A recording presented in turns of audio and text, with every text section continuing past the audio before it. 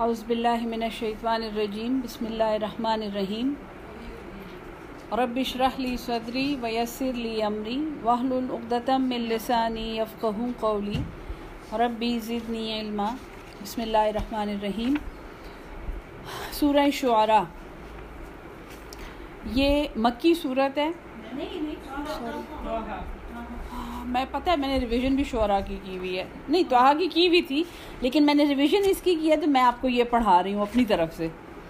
اچھا جی سوری، نہیں یہ اس کے بعد ہے، سورہ مریم کے بعد طٰہٰ ہے، ہاں سورہ طٰہٰ۔ اچھا جی سوری، اچھا جی سورہ طٰہٰ مکی صورت ہے، اور یہ جی آپ کی ہے 16 سورہ مریم کے بعد ہے، ہاں الکہف ہے، پھر مریم ہے، پھر سورہ طٰہٰ، اور اس کی 135 آیات ہیں، لمبی صورت ہے یہ۔ اور اس کا جو سبجیکٹ ہے، کیونکہ نام اس کا حروف مقطعات میں سے ہے، بعض ایسے نام ہوتے ہیں جس سے آپ کو اندازہ ہو جاتا ہے کہ شاید صورت میں اس چیز کا ذکر ہو۔ سورہ طٰہٰ اس میں بہت زیادہ ذکر جو ہے حضرت موسیٰ کا ہے۔ حضرت موسیٰ یعنی سورہ بنی اسرائیل میں بھی اتنا ذکر نہیں ہے، سورہ بقرہ میں ان کا آپ دیکھ رہے ہوں گے نا، ہر صورت میں حضرت موسیٰ کا بہت ذکر ہے۔ تو اس صورت میں حضور صلی اللہ علیہ وسلم کو حضرت موسیٰ کے حالات کے ذریعے تسلی دی گئی ہے، کیونکہ مکی زندگی کی صورت ہے اور کافی سختی کے دن تھے، وہ ہم بار بار ریوائز کرتے ہیں۔ اس کے جتنے بھی حصے تھے، آخری حصے میں ہجرت ہو رہی تھی، حضور صلی اللہ علیہ وسلم کو قتل کا ڈر تھا، بیچ والے حصے میں عام الحزن آیا تھا، جس میں حضور صلی اللہ علیہ وسلم کی زوجہ جو ہیں حضرت خدیجہ وہ فوت ہوئی تھیں، اور ان کے چچا ابو طالب، تو وہ اور پھر شیب ابی طالب میں یہ لوگ بند رہے تھے، بہت تکلیفیں انہوں نے گزاری تھیں، اور شروع کا جو حصہ تھا وہ بھی بہت زیادہ تشدد پر مبنی تھا، اور یعنی حضرت بلال، حضرت سمیہ کا واقعہ اس میں ہوا تھا، حضرت عمار یاسر کے والدین دونوں، تو یہ تینوں حصے جو ہیں بہت زیادہ ایک سختی کا وقت تھا، اور حضور صلی اللہ علیہ وسلم کو اس میں بار بار تسلی کی آیات اس میں آئی ہیں۔ اس میں بھی ایک تو حضرت موسیٰ کے حالات کے ذریعے تسلی دی گئی ہے اور سمجھایا گیا ہے، اور اس میں اپنا بھی بہت بڑے سبق ہیں اس قصے میں جو حضرت موسیٰ کا یہاں پہ بیان ہوا ہے، ٹھیک ہے نا جی۔ بسم اللہ الرحمن الرحیم۔ طٰہٰ ما انزلنا، نہیں ہم نے نازل کیا، علیک القرآن، علیک تم پر، القرآن یہ قرآن، لتشقی شق ہو جانا، جیسے پہاڑ شق ہو گیا، پتھر شق ہو گیا، مشقت اس سے نکلا ہے، تو کہ تم ایک مشقت میں پڑ جاؤ، تم ایک سختی میں پڑ جاؤ۔ اے محمد صلی اللہ علیہ وسلم، اور طٰہٰ حضور صلی اللہ علیہ وسلم کا بھی ایک نام ہے، کہ ہم نے یہ قرآن اس لیے نہیں نازل کیا کہ آپ ایک مشقت میں پڑ جائیں، اور یہ ہر قرآن پڑھنے والے اور پڑھانے والے کے لیے بھی ایک بہت بڑی تسلی ہے۔ اکثر قرآن پڑھتے ہوئے انسان کو، یعنی جو بہت متقی لوگ ہیں، ان کو تو اپنی کمیوں کا احساس ہوتا ہے، اور وہ خود ڈرتے ہیں، اور وہ یہ کہتے ہیں کہ آخر یہ لیول ہم کیسے اچیو کریں گے۔ اور جو ہم جیسے کمزور لوگ بھی ہوتے ہیں، قرآن پڑھتے ہوئے ہم بہت آسانی سے ججمنٹل ہو جاتے ہیں، اور ہمیں اور لوگوں کی غلطیاں ایک دم سے بڑی نظر آنی شروع ہو جاتی ہیں، اور ہم یہ سوچتے ہیں کہ یہ حال ہے لوگوں کا تو یہ کیسے ٹھیک ہوں گے۔ یعنی انسان کو وہ اپنی ذمہ داری بہت بڑی لگنے لگتی ہے کہ میں تو نہیں سمجھا سکتا لوگوں کو، یا میں ابھی تک تو خود بھی نہیں سمجھا ہوں تو میں لوگوں کو کیسے سمجھاؤں گا۔ تو یہ ایک بہت بڑی تسلی ہے کہ ہم نے یہ قرآن اس لیے نہیں نازل کیا کہ آپ مشقت میں پڑ جائیں، یہ مشقت کے لیے نہیں ہے۔ اور اس سے جو سب سے بڑی بات سمجھ آنی چاہیے وہ یہ ہے کہ دین کا راستہ آسان ہے۔ جو راستے میں آپ کو ایک دم سے مشکل بات کوئی بتائے، ایک سلیکشن آپ کے لیے مشکل کی وہ کرے، اور وہ کہے کہ جی یہ اس لیے کہ یہ دین ہے، یہ ٹھیک نہیں ہے، وہ ٹھیک نہیں ہے۔ دین جو ہے وہ ہمیں آسانی دینے کے لیے آیا ہے، ٹھیک ہے جی۔ الا سوائے تذکرتاً، یہ تو ایک ذکر ہے، یہ تو ایک تذکرہ ہے، یہ تو ایک یاد ہے، لمن یخشی، اس کے لیے جو خشیت کرتا ہے، جو ڈرتا ہے۔ اور خشیت جو ہے، خشوع کا لغوی مطلب کیا ہے؟ خشوع و خضوع ہم کہتے ہیں نا نماز میں کریں، تو خشوع کیا ہے؟ توجہ سے خوف نہیں، ڈرنا ایک تو ہے خضوع، خشوع و خضوع ہم کہتے ہیں نا. خضع جو ہے وہ ہے دب جانا ہاں، اور خشیت جو ہے وہ خوف، اس کا خوف سے تعلق ہے، ڈرانے سے. تو ہم نے یہ تو ایک یاد دہانی ہے اس کے لیے جو ڈرتا ہے. کس چیز سے ڈرتا ہے؟ یاد دہانی. یہ قرآن سب سے زیادہ کس چیز کی یاد ہمیں دلاتا ہے؟ اسپیشلی جو حصہ اب ہم آگے پڑھ رہے ہیں، آخرت کی یاد ہے کہ رزلٹ کی ایک یاد دہانی ہے. یہ تنزیلاً یہ نازل کیا ہوا ہے ممن اس کی طرف سے جو خلق الارض والسماوات جس نے بنایا ہے زمین کو اور آسمانوں کو، العلا جو اونچے ہیں، الرحمن وہ رحمان ہے، علی العرش استوى جو عرش پر قائم ہے، اپنے تخت پر یا عرش پر قائم ہے. عرش جو ہے ویسے تو عروش چھتری کو کہتے ہیں، اور عرش جو ہے یہ ہم اردو میں آسمان کو کہتے ہیں، عربی میں بھی آسمان کو ہی کہا جاتا ہے. لیکن اللہ کا عرش جو ہے وہ قرآن کے اسرار میں سے ہے. اس میں زیادہ جیسے کرسی، مطلب اس میں زیادہ نہیں سوچنا چاہیے کہ اس کرسی کے اندر یہ ہے اور اس کا یہ سائز ہے اور وہ کائنات کے اوپر بیٹھی ہوئی ہے. اور ان باتوں میں مطلب تفسیروں میں بہت باتیں لکھی ہوئی ہیں جو لوگوں نے اپنے اندازے کے مطابق لکھی ہیں. تو رحمان جو ہے وہ اپنے عرش پر قائم ہے. لہو ما فی السماوات و ما فی الارض، اس کے لیے جو کچھ آسمانوں میں ہے اور جو کچھ زمین میں ہے. وما بینہما، اور جو کچھ ان کے درمیان ہے. وما تحت الثری، یہ ایک نئی بات ہے یہاں پہ. اللہ کے لیے جو کچھ آسمانوں میں ہے اور جو زمین میں ہے اور جو ان کے درمیان ہے، اور پھر تحت الثری ایک اور لیول بیان کیا گیا ہے. تو یہ جو ہماری جو زمین ہے، جو سرفیس ہے جس پہ ہم چلتے پھرتے ہیں، اس کے نیچے، اس کے فوراً نیچے کیا ہے؟ پانی ہے نا، پانی ہے. ہم کنویں کھودتے ہیں، بور کرتے ہیں، پانی نکالتے ہیں، تو اس کے نیچے یقیناً ایک کیچڑ جیسی مٹی ہوگی. وہ پانی بھی ایک بہت لیول تک ہے، پھر اس کے نیچے کوئی گیلی مٹی ہوگی، پھر اس کے نیچے بھی کچھ ہے. ٹھیک ہے، یعنی فزیکل جو آپ اس کا مطلب لیں اوپر سے، یعنی اللہ تو یہ بتا رہا ہے کہ اس سے کچھ بھی نہیں چھپا ہوا، سب کچھ اس کے لیے ہے، اسی نے سب کچھ بنایا ہے. لیکن فزیکل بھی مطلب کہ یہ ساری جو آپ کو یہ لیئرز، جو کریشن کی لیئرز ہمیں نظر آتی ہیں، شاید اس سے بہت زیادہ ہوں، لیکن جو ہمیں نظر آتی ہیں، جو ہمیں سمجھ آتی ہیں، یہ کہا جا رہا ہے کہ سب کچھ اس کے لیے ہے، اسی نے سب کچھ بنایا ہے. وَإِن تَجْهَرْ، اور اگر تو جہر سے کہے، جیم ہے رے، جہر، جیسے ہم کہتے ہیں نا کہ امام جہر سے پڑھ رہے ہیں، اونچا پڑھ. بعض نمازوں میں امام تلاوت اونچی کر رہے ہوتے ہیں تو کہتے ہیں کہ یہ جہری ہے، یہ رکعت جہری ہوگی. اور اس کے رکعت خفی بھی ہوتی ہے جب وہ خود پڑھ رہے ہوتے ہیں اور ہم صرف ان کے اللہ اکبر پہ ان کو فالو کر رہے ہوتے ہیں. تو جہر جو ہے وہ اونچا بولنا، اونچا پکارنا، بالقول، بات میں. فَإِنَّهُ، پس بے شک وہ، یعلم، وہ جانتا ہے، السر، چھپی ہوئی بات کو، وَأَخْفَى، اور بہت ہی خفیہ بات کو بھی. ٹھیک ہے جی. یعنی کہ یہ بھی ایک تسلی کی آیت ہے کہ اے محمد صلی اللہ علیہ وسلم آپ اونچا بولیں، آپ اپنے دل میں بولیں، آپ سرگوشی کریں، آپ چھپ کے دعا کریں، اللہ سب کچھ جانتا ہے. ٹھیک ہے. اللہ لا الہ الا ہوا، اس کے سوا کوئی معبود نہیں ہے.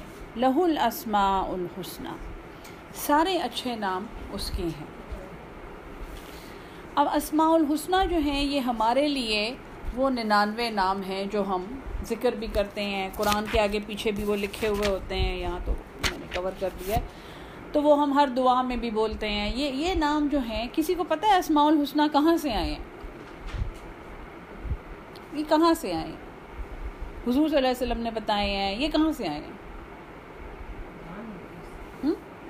قرآن سے آئے ہیں. یہ قرآن میں اللہ نے مختلف جگہوں پہ کہ عزیز اور قیوم اور حی اور جبار اور متکبر اور یہ سارے نام جو ہیں یہ قرآن سے نکالے گئے ہیں.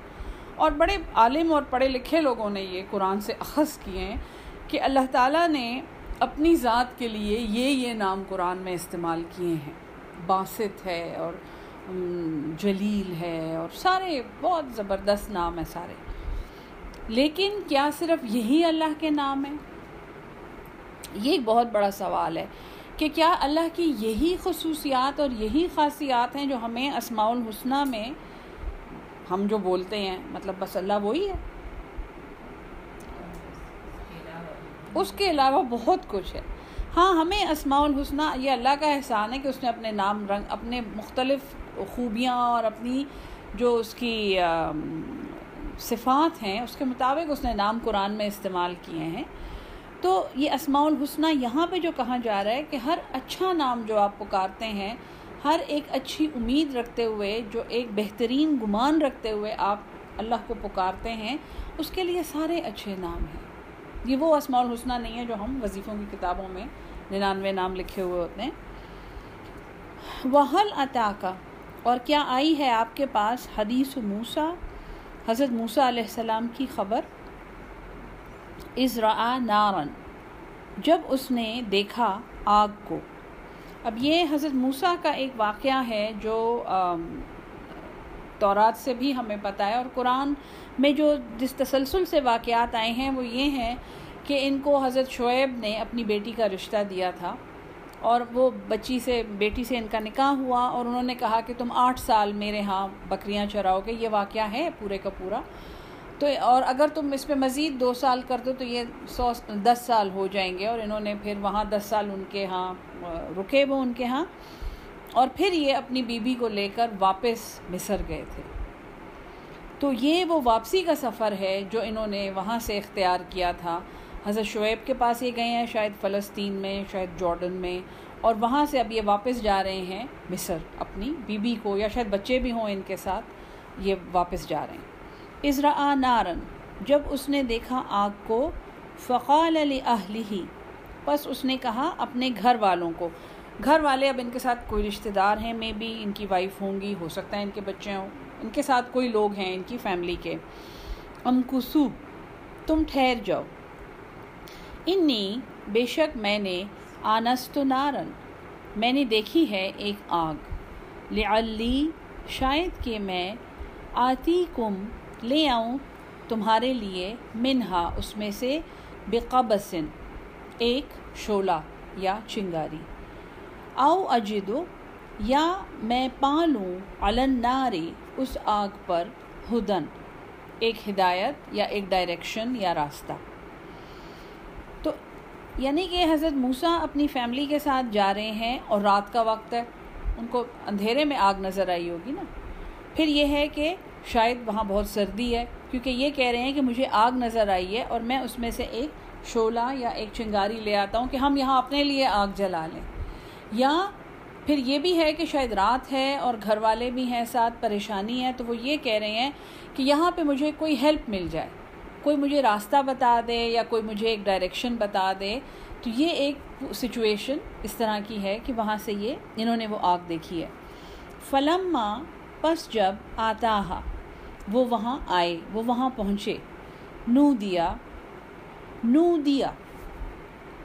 ندا آئی، ایک آواز آئی، یا موسیٰ، اے موسیٰ، انی، بے شک میں، انا ربک، میں تمہارا رب ہوں.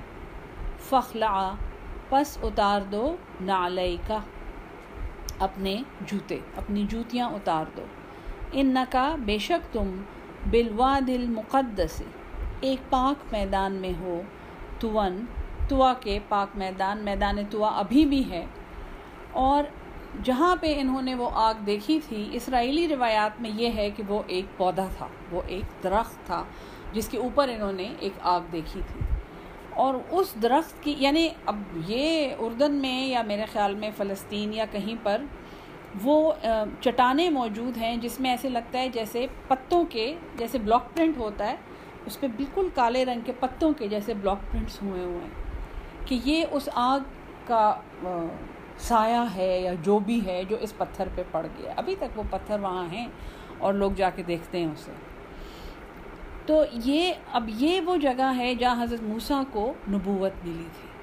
ابھی تک یہ نبی نہیں تھے، یہ تو ایک وہ تھے، ایک نوجوان تھے جو فرعون کے گھر میں جن کی پرورش ہوئی، اور وہاں پہ یہ کافی فرعون کے دوست بھی بن گئے، اور پھر وہاں پہ انہوں نے قتل کیا، اور وہاں سے یہ بھاگے تھے چھوڑ کے مصر، اور یہ گئے ہیں کنعان گئے تھے یہ یا کہاں گئے تھے، لیکن اینی وے جو پریزنٹ ڈے فلسطین جارڈن کی سائڈ ہے، یہ ادھر بھاگے تھے، اور وہاں پہ حضرت شعیب سے ملاقات ہوئی تھی، اور وہ پہچان گئے کیونکہ وہ خود نبی تھے، تو وہ پہچان گئے تھے کہ یہ نبی بنے گا، ان کو اندازہ تھا، اور انہوں نے اپنی بچی کی شادی ان سے کی۔ اب جب یہ واپس جا رہے ہیں تو یہ واقعہ ان کے ساتھ ہوا ہے کہ وہاں پہ ان کو وحی آئی ہے، اور ان کو کلیم اللہ اسی لیے کہتے ہیں کہ ڈائریکٹ اللہ نے خطاب کیا ہے ان کے ساتھ، یہ کسی فرشتے کی یا کسی سائن کی وساطت سے یہ نہیں ہوا ہے، کوئی سبب نہیں تھا بیچ میں، ڈائریکٹ بات ہوئی ہے۔ اچھا، اس کی ایک بہت مزیدار انٹرپریٹیشن ان آیات کی یہ ہے کہ حضرت موسیٰ اپنے گھر والوں کے ساتھ جا رہے ہیں اور انہیں کہتے ہیں کہ تم یہاں رکو، میں تمہارے لیے ایک کام کرتا ہوں، تم لوگ یہاں رکو، میں تمہارے لیے ایک شعلہ لاتا ہوں، ایک چنگاری لاتا ہوں، وہ دیکھو وہاں پہ آگ ہے، اچھا میں تمہارے لیے راستہ پوچھتا ہوں۔ تو یعنی وہ اپنے گھر والوں کی مدد کر رہے ہیں، ٹھیک ہے، اپنے گھر والوں کے لیے کوئی کام کر رہے ہیں، کوئی اہم کام کر رہے ہیں، اور جب وہ وہاں گئے ہیں تو ان کی ملاقات وہاں پہ اللہ سے ہوئی ہے۔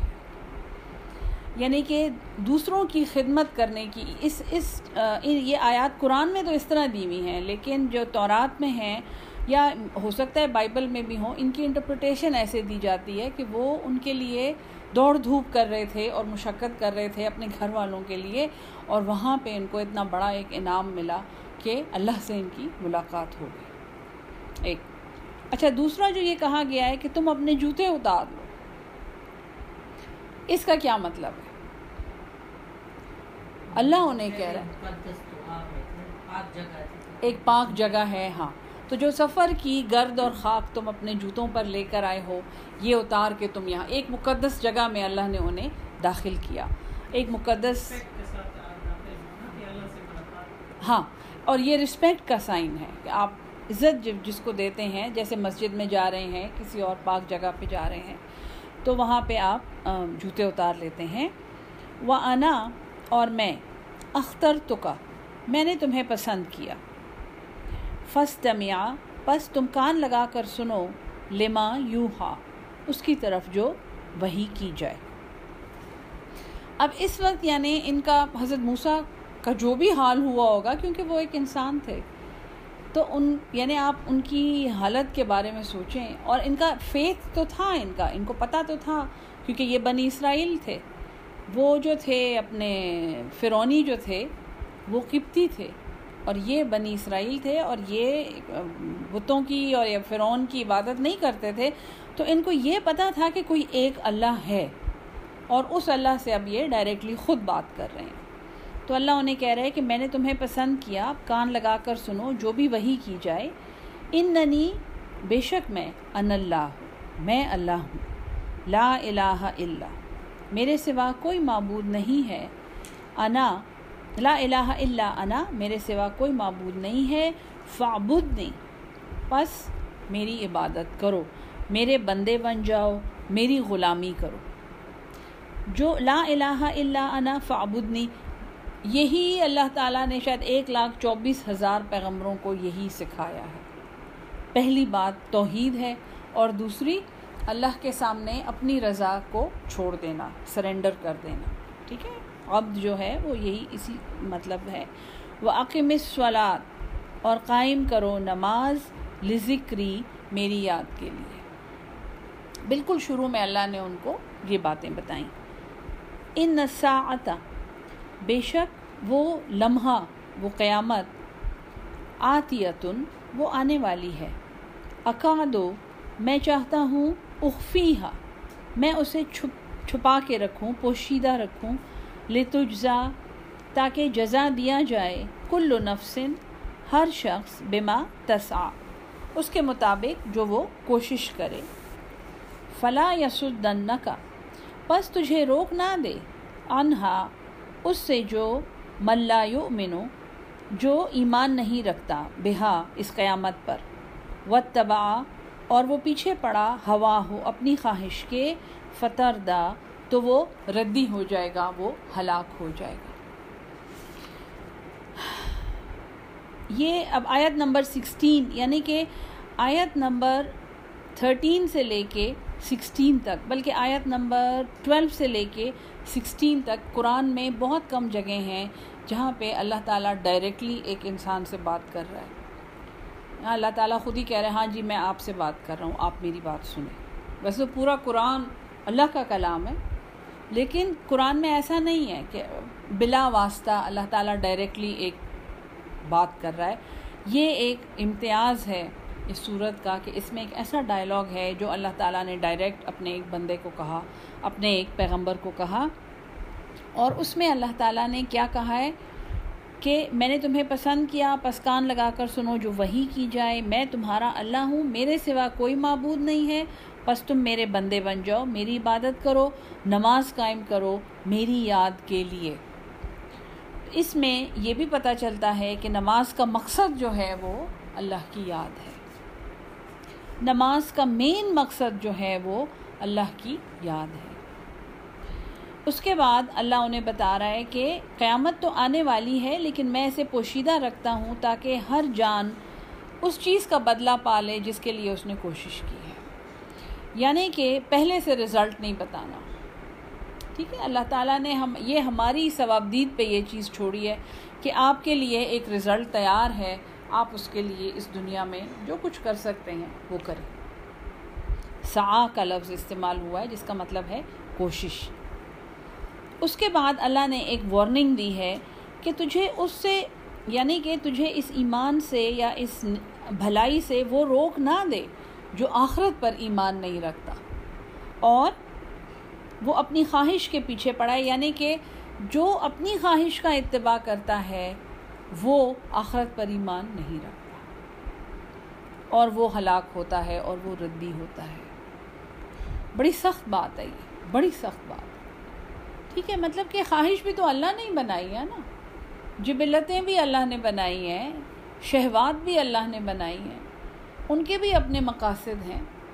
تو آخر اللہ یہاں پہ کیا کہہ رہا ہے کہ جو ایمان نہیں رکھتا آخرت پر اور وہ اپنی خواہش کے پیچھے پڑ گیا ہے. یعنی کہ اپنی ایک خواہش پوری کرنا یا اپنی ایک شہوت کے پیچھے جانا جائز طریقے سے, اس میں کوئی مسئلہ نہیں اس طرح کا بتایا گیا. لیکن جس نے آخرت کو بھلا دیا, جس نے ایک ایسا کام کیا جس کو دیکھ کے انسان یہ بولے کہ آخر ان کو نہیں پتا کہ انہیں اللہ سے ملنا ہے. ایسے ہوتا ہے نا, کبھی کبھی آپ یہ کہتے ہیں کہ آپ کو بھول گیا ہے کہ آپ کو اللہ سے بھی ملنا ہے, اللہ کو بھی منہ دکھانا ہے, ہم کہتے ہیں نا ایسے. تو ان لوگوں کے بارے میں ایک وارننگ دی گئی ہے کہ وہ ہلاک ہوں گے.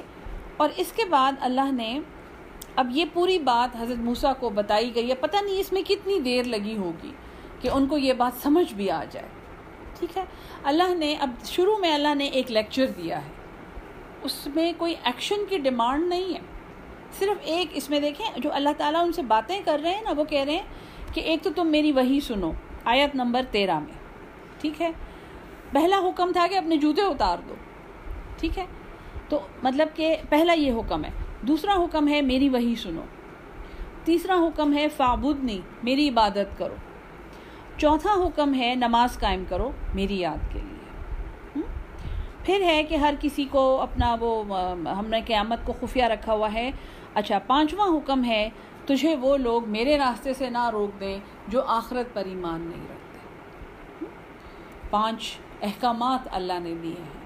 ابھی اللہ انہیں یہ نہیں کہہ رہا کہ تم نیت باندھو اور تم سجدہ کرو, اور اب تمہیں ایکشن بس سمجھا دیا ہے, احکامات دے دیے ہیں اللہ نے.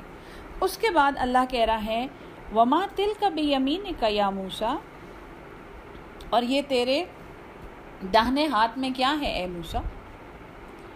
اب یہ ایک دم سے عجیب سی بات لگتی ہے, ایسے اللہ کو تو پتہ ہے کہ اس کے ہاتھ میں کیا ہے, لیکن اللہ ان سے پوچھ رہا ہے کہ آپ کے دائیں ہاتھ میں کیا ہے.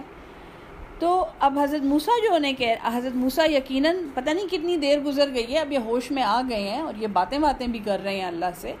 تو یہ کہہ رہے ہیں قالا ہی عصایا, یہ میرا عصا ہے. اللہ کو کہہ رہے ہیں کہ اے اللہ یہ میرا عصا ہے.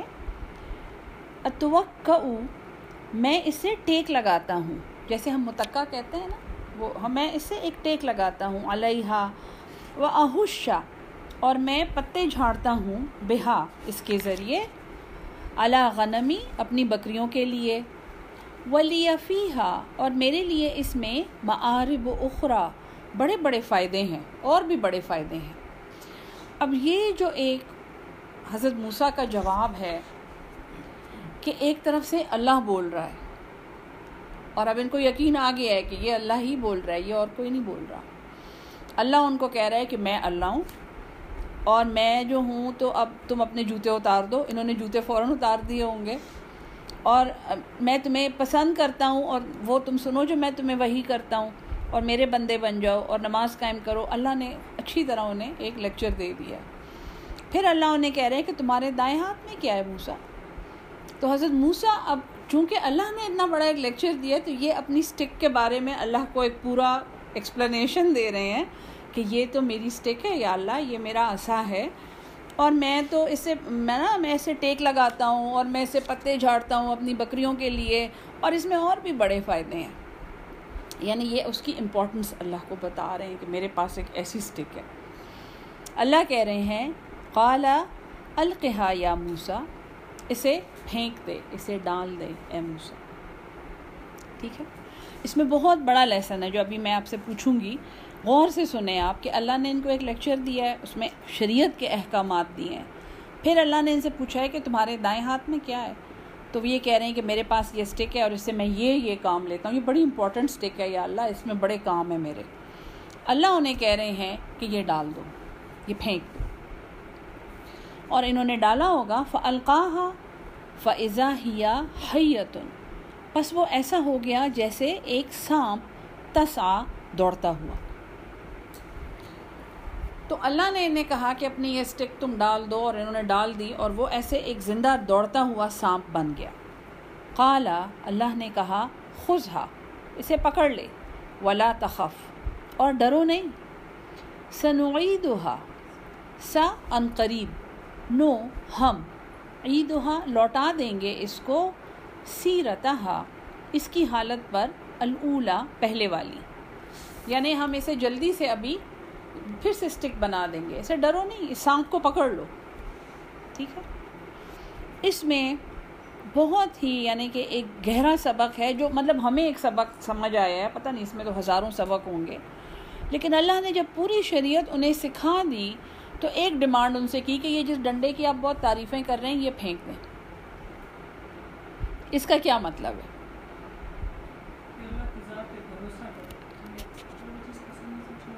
ہاں، وہ اس کی ایگزیکٹلی یہی مطلب ہے، مکمل مجھ پہ بھروسہ کرو، اگر تم کسی چیز پہ ڈیپینڈ کر رہے ہو تو اسے پھینک دو، تمہیں اب اس کی ضرورت نہیں ہے، بلکہ تم جو سمجھ رہے ہو ایک چیز کو، ہو سکتا ہے یہ وہ نہ ہو۔ جب تم شریعت سیکھ لیتے ہو، جب تم اللہ کا راستہ پکڑ لیتے ہو، تو جو تمہارے پاس چیزیں ہوتی ہیں، اور دائیں ہاتھ کہا گیا ہے، یعنی کہ دائیں ہاتھ میں انسان کی صلاحیتیں ہوتی ہیں، ہم لکھتے ہیں اور کام کرتے ہیں اور سیتے پروتے ہیں، اکثر رائٹ ہینڈڈ لوگ ہوتے ہیں نا، اور رائٹ ہینڈ کا مطلب بھی یہ بچہ میرا تو دایاں ہاتھ ہے، ہی از مائی رائٹ ہینڈ، لوگ ایسے کہتے ہیں نا۔ تو اللہ یہ کہہ رہا ہے کہ اب جب تم ایمان لے آئے ہو اور تم نے اللہ سے ڈائریکٹ بات کر لی ہے، تمہیں اللہ کی ذات کا اندازہ ہو گیا ہے، تو یہ چیزیں یہ تم ذرا پھینک کے دیکھو اللہ پہ تم بھروسہ کر کے دیکھو۔ تو وہ ایک معجزہ اللہ نے ان کو دکھایا کہ وہ گرا اور وہ سانپ بن گیا، اور پھر ڈر بھی گئے ہوں گے یہ، تو ان کو کہا کہ اسی سانپ کو تم پکڑ لو، تم نہ ڈرو، اور یہ واپس اپنی پہلی حالت پہ چلا جائے گا۔ ٹھیک ہے نا، یہ اس طرح کی جو کیونکہ یہ تو سچے واقعات ہیں، یہ کوئی حکایت یا کوئی مثال نہیں ہے، اب یہ سچا واقعہ ہے، تو اس میں بہت زیادہ غور کرنا چاہیے کہ اللہ تعالیٰ اس کے ذریعے کیا سمجھا رہا ہے۔ ٹھیک ہے جی، اچھا، وَدْمُمْ يَدَكَ، اور ضم کر لے، ملا لے اپنا ہاتھ، عِلَى جَنَاحِكَ اپنی بغل میں، تخرج بیداء، تخرج وہ نکلے گا، بیداء بالکل سفید، من غیر سوء بغیر کسی عیب کے، آیتن اخرى یہ دوسری نشانی ہے۔ تو جیسے حضرت ابراہیم کے بارے میں ہمیں پتہ ہے کہ انہوں نے خود اللہ سے کہا کہ کیسے مردے زندہ ہوں گے یا اللہ، مجھے آپ کر کے دکھائیں، خود کہہ رہے تھے وہ، مجھے نہیں سمجھ آتی کہ یہ کیسے زندہ ہوں گے۔ پھر حضرت زکریا نے کہا کہ کیسے میرے پاس بیٹا ہوگا یا اللہ، مجھے ایک نشانی چاہیے۔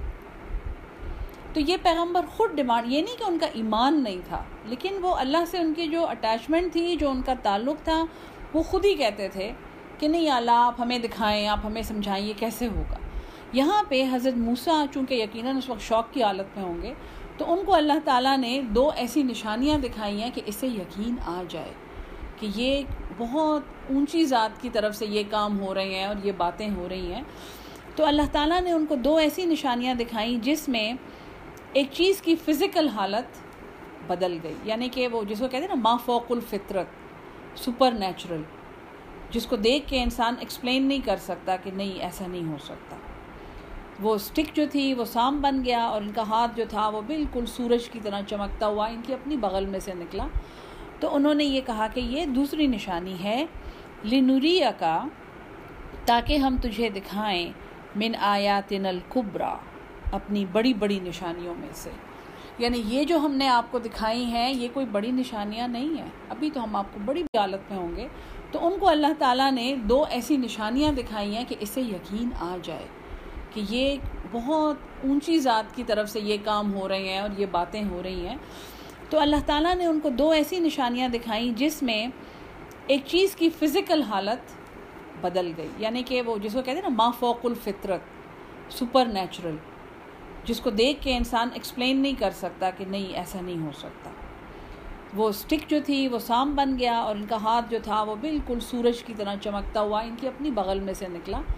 تو انہوں نے یہ کہا کہ یہ دوسری نشانی ہے، لِنُرِيَكَ، تاکہ ہم تجھے دکھائیں، من آیاتنا الکبریٰ، اپنی بڑی بڑی نشانیوں میں سے۔ یعنی یہ جو ہم نے آپ کو دکھائی ہیں یہ کوئی بڑی نشانیاں نہیں ہیں، ابھی تو ہم آپ کو بڑی بڑی نشانیاں دکھائیں گے، جیسے سمندر کا پھٹ جانا، جیسے چشموں کا جاری ہو جانا، جیسے من و سلوہ، جیسے پتہ نہیں کیا کیا۔ یعنی یہ تو ابھی شروع ہے، یہ تو ابھی ہم آپ کو صرف سمجھانے کے لیے ہم نے یہ کام کیا ہے۔ اور ہم کیوں بڑی نشانیاں، اب اللہ انہیں یہ کہہ رہا ہے کہ دیکھو تم نے یہ چھوٹی چھوٹی نشانیاں بھی دیکھ لی ہیں، میری بات بھی سن لی ہے، تمہیں سمجھ بھی آ گئی ہے کہ میں اللہ ہی ہوں، میں تم سے جو بات کر رہا ہوں میں تمہارا اللہ ہوں۔ اب اللہ ان کو کہہ رہا ہے اذهب الى فرعون، اب جاؤ تم فرعون کے پاس۔ اب اللہ انہیں وہ مشن دے رہا ہے۔ ہم ایسے نا جیسے ہم لوگوں سے بات کر رہے ہوتے ہیں تو منہ کھولتے ہی اپنا بھاگ جاؤ یہ کام کرو، جاؤ تم وہ یہ کرو، جاؤ سارا گھر صاف کر دو، جاؤ ساری استری کر دو۔ دیکھیں اللہ تعالیٰ اپنے ایک فیورٹ بندے سے بات کر رہا ہے، تو کیا اللہ تعالیٰ وہ آگ کے پاس پہنچتے ہی انہیں یہ نہیں کہ موسیٰ فرعون سے آپ بھاگیں آپ واپس فرعون کے پاس جائیں؟ ہاں، اللہ تعالیٰ نے پہلے اصول سمجھائے، دیکھو میں تمہیں ایک مشن دینے والا ہوں، تو میں تمہارا اللہ ہوں، اور میں جو بھی میں تمہیں پسند کیا ہے، جو بھی وحی ہو تم نے اس کو فالو کرنا ہے، تم نے نماز قائم کرنی ہے، تم نے یہ پہلے سب سے پہلے تو جوتے اتارو، ادب سیکھو، پہلا سبق اس میں یہ ہے ادب سیکھو، ٹھیک ہے نا؟ اور ادب کے بغیر انسان کچھ نہیں سیکھ سکتا۔ یہ ابھی جس مدرسے کی میں آپ سے بات کر رہی ہوں، یہ پہلے 1.5 دن تقریباً آپ سمجھے 8 سے 10 گھنٹے یہ لوگ آداب القرآن پڑھاتے ہیں۔ اتنے لمبے وہ لیکچر ہوتے ہیں، میں سن کے وہ دیکھ کے مجھے یقین نہیں آ رہا تھا کہ میں نے پہلے کبھی نہیں دیکھا تھا، لیکن وہ اٹینڈ کر کے مجھے اندازہ ہوا کہ اس کے بغیر قرآن کو سمجھنا بہت مشکل ہے۔ تو آداب جو ہیں، پہلے آپ جوتے اتاریں، پھر آپ یہاں آئیں، ایک ڈسپلن، اور پھر یہ گراؤنڈ رولز ہیں، یہ اصول ہیں، اور اس کے بعد پھر اللہ نے ان کو وارننگ دی ہے کہ جو لوگ قیامت پر یقین نہیں رکھتے ان کے پیچھے نہ جائیں، وہ آپ کا ایمان خراب کر دیں گے۔ اور پھر اللہ نے انہیں فزیکل سائنس دیے ہیں، اور یہ آپ کے دائیں ہاتھ میں کیا ہے، اور یہ پھینک دیں آپ اور یہ دیکھیں کیا بن گیا، سب کر کے پھر اللہ کہہ رہا ہے اذهب الى فرعون، آپ جائیں فرعون کی طرف، انه طغى، بے شک وہ سرکش ہو گیا ہے۔ یعنی اللہ تعالیٰ نے جیسے ان کو کہا نا، شروع میں کہا وَأَنَا اخْتَرْتُكَ، اور میں نے تو آپ کو پسند کیا ہے۔ اللہ کسی کو کہہ رہا ہے، مطلب بھائی اللہ پتہ نہیں کیسے لوگ ہوں گے، یہ پڑھ کے انسان کہتا ہے کہ اللہ کسی کو یہ کہہ رہا ہے۔ تو وہ ہاں بالکل یہ پڑھ کے اب جب پہلے اختر بہت پرانا نام ہے لیکن اب مجھے اتنا اچھا لگتا ہے, اتنا پیارا لگتا ہے نام جب آپ کو اس کا مطلب آ جاتا ہے, پسند کیا ہوا. تو یعنی کہ اللہ ایک انسان کو یہ کہہ رہا ہے تو اس سے اللہ کیا کام لے رہا ہے؟ اس کو اللہ تعالیٰ سرکشوں کے پاس بھیج رہا ہے کہ آپ ان کے پاس جائیں اور ان کو میری وارننگ دیں. یعنی دنیا میں میرے خیال میں جو ٹاپ کا جو کام ہے وہ یہی حق اور باطل کا مارکا ہے, اور اس میں جو لوگ حق کے لیے استعمال ہوتے ہیں وہ اللہ کے پسندیدہ لوگ ہیں. تو آپ جائیں فرعون کے پاس, انہو طغی, بے شک وہ سرکش ہو گیا ہے. اور اس کے بعد پھر حضرت موسیٰ نے جو بات کی ہے, یعنی اب یہ سب کچھ سن کے ان کو, جیسے ہمیں کوئی ایک دم سے بہت بڑا مشن دے دے, ہمیں کوئی کہے کہ آپ یہ, ان کو تو معجزے دیے ہیں نا, تو ہمیں بھی کہیں کہ اب آپ سپر وومن بن گئی ہیں, اب آپ اڑ سکتی ہیں, آپ کے پر بھی بن گئے ہیں, اور آپ فلاں ہو گئی ہیں, یہ وہ ہو گئی ہیں, اور جائیں یہ کام کریں. تو ہم پیچھے مڑ کے دیکھے بغیر ہم تو بھاگیں گے وہاں سے کہ ہم ابھی کر کے آپ کو دکھاتے ہیں, یا اللہ آپ دیکھیں میں تو سپر وومن ہوں, میں تو بہت کچھ کر سکتی ہوں. یہاں پہ حضرت موسیٰ کیا کہہ رہے ہیں؟ قالا, حضرت موسیٰ نے کہا, رب اشرح لی صدری, اے میرے رب میرا سینہ کھول دے. یعنی جب انہوں نے یہ سنا کہ اتنا بڑا کام, فرعون کو تو یہ دیکھ چکے ہیں, فرعون سے یہ خود ہی بھاگے ہوئے ہیں, بچپن میں اس کے قتل ہونے سے یہ بچے ہوئے ہیں, اچھی طرح یہ فرعون کو جانتے ہیں.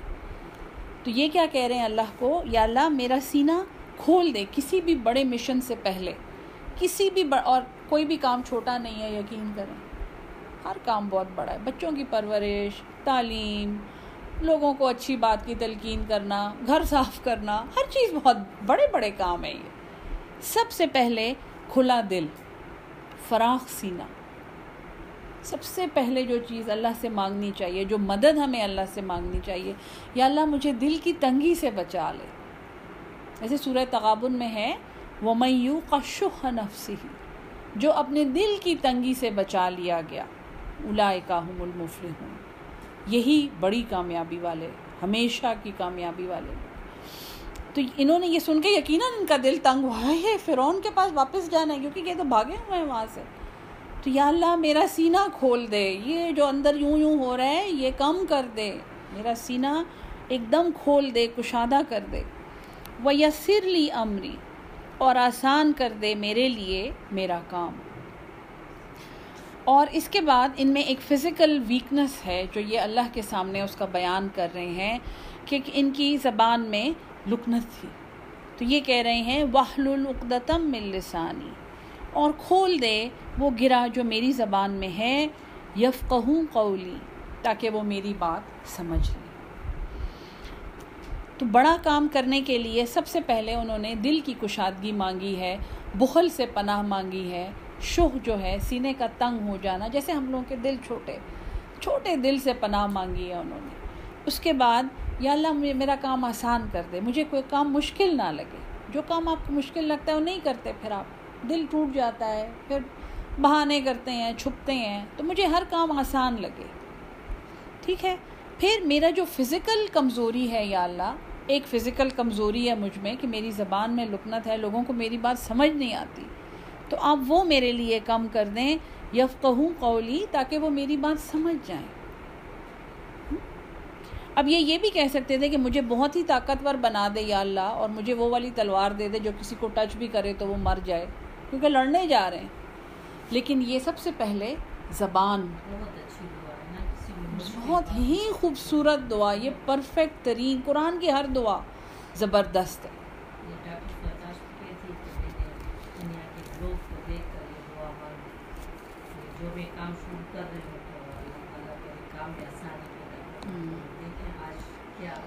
پوری دنیا میں الہدا ہے. بالکل دل میں اخلاص, ہاں بالکل. تو یہ کہہ رہے ہیں کہ میری بات انہیں سمجھ آ جائے, میری بات میں آسانی ہو ان کے لیے. اور اس کے بعد کہہ رہے ہیں وَاجْعَلْ لِي, اور بنا دے میرے لیے وزیرا من اہلی, وزیر وزرا بوجھ اٹھانے والا, اسسٹنٹ. تو میرا وزیر بنا دے میرے خاندان میں سے ہارون اخی, ہارون جو میرا بھائی ہے۔ تو حضرت ہارون کے نبوت کی دعا بھی یہ مانگ رہے ہیں، اور پھر یہ کہ وہ میرا اسسٹنٹ بن جائے، میرے ساتھ میرا بوجھ اٹھائے، انہوں نے یہ دعا مانگی ہے۔ اشدد، مضبوط کر دے، بہی ازری، اس سے میری قوت، و اشرک ہو، اور اسے شریک کر دے، فی امری، میرے کام میں، کئی نسبحک، تاکہ ہم تسبیح کریں تیری، کثیرن، بہت سی، ونذکرک، اور ہم یاد کریں تجھے، کثیرن، کثرت سے، انکا، بے شک تو، کنتا، تو ہے، بنا بصیرہ، ہمیں خوب دیکھنے والا۔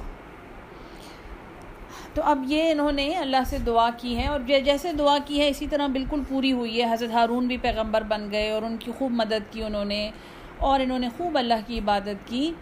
اور قال، اللہ نے کہا، قد اوتیتا، تحقیق تجھے دے دیا گیا ہے، سؤلک، جو تو نے مانگا ہے، یا موسیٰ، اے موسیٰ۔ تو ویسے یہ بھی مطلب کہ ایک چیز گزر جائے، ایک وقت گزر جائے، ہم دعا مانگتے ہیں، پھر ہم کہتے ہیں وہ دعا تو اللہ کے پاس امانت ہو گئی ہے نا، بس ہم یقین بھی ہو اگر ہمیں قبولیت کا، تو ہم کہتے ہیں کہ وہ تو اللہ کے پاس اب امانت ہے، بس اللہ کی مرضی ہے جب بھی وہ اس کو قبول کرے، ٹھیک ہے نا۔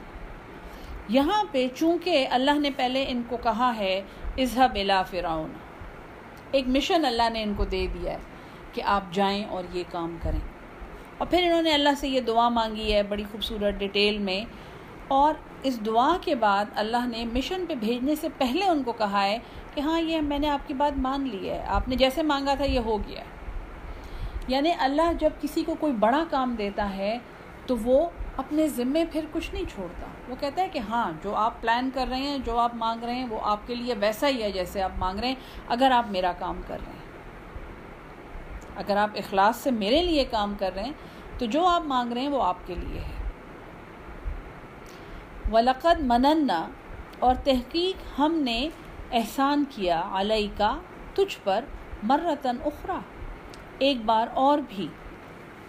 اب یہ حضرت موسیٰ کی ایک لحاظ سے وہ تسلی کر رہے ہیں کہ اے موسیٰ، جیسے اللہ حضرت موسیٰ کو کہہ رہا ہے کہ ہماری اور آپ کی دوستی تو بہت پرانی ہے، آپ کو تو ابھی پتہ چلا ہے، آپ تو ابھی ہم سے بات کر رہے ہیں، ہم نے تو وہ بھی آپ کے لیے بڑا کام کیا تھا جب آپ کی اماں نے آپ کو دریا میں ڈال دیا تھا۔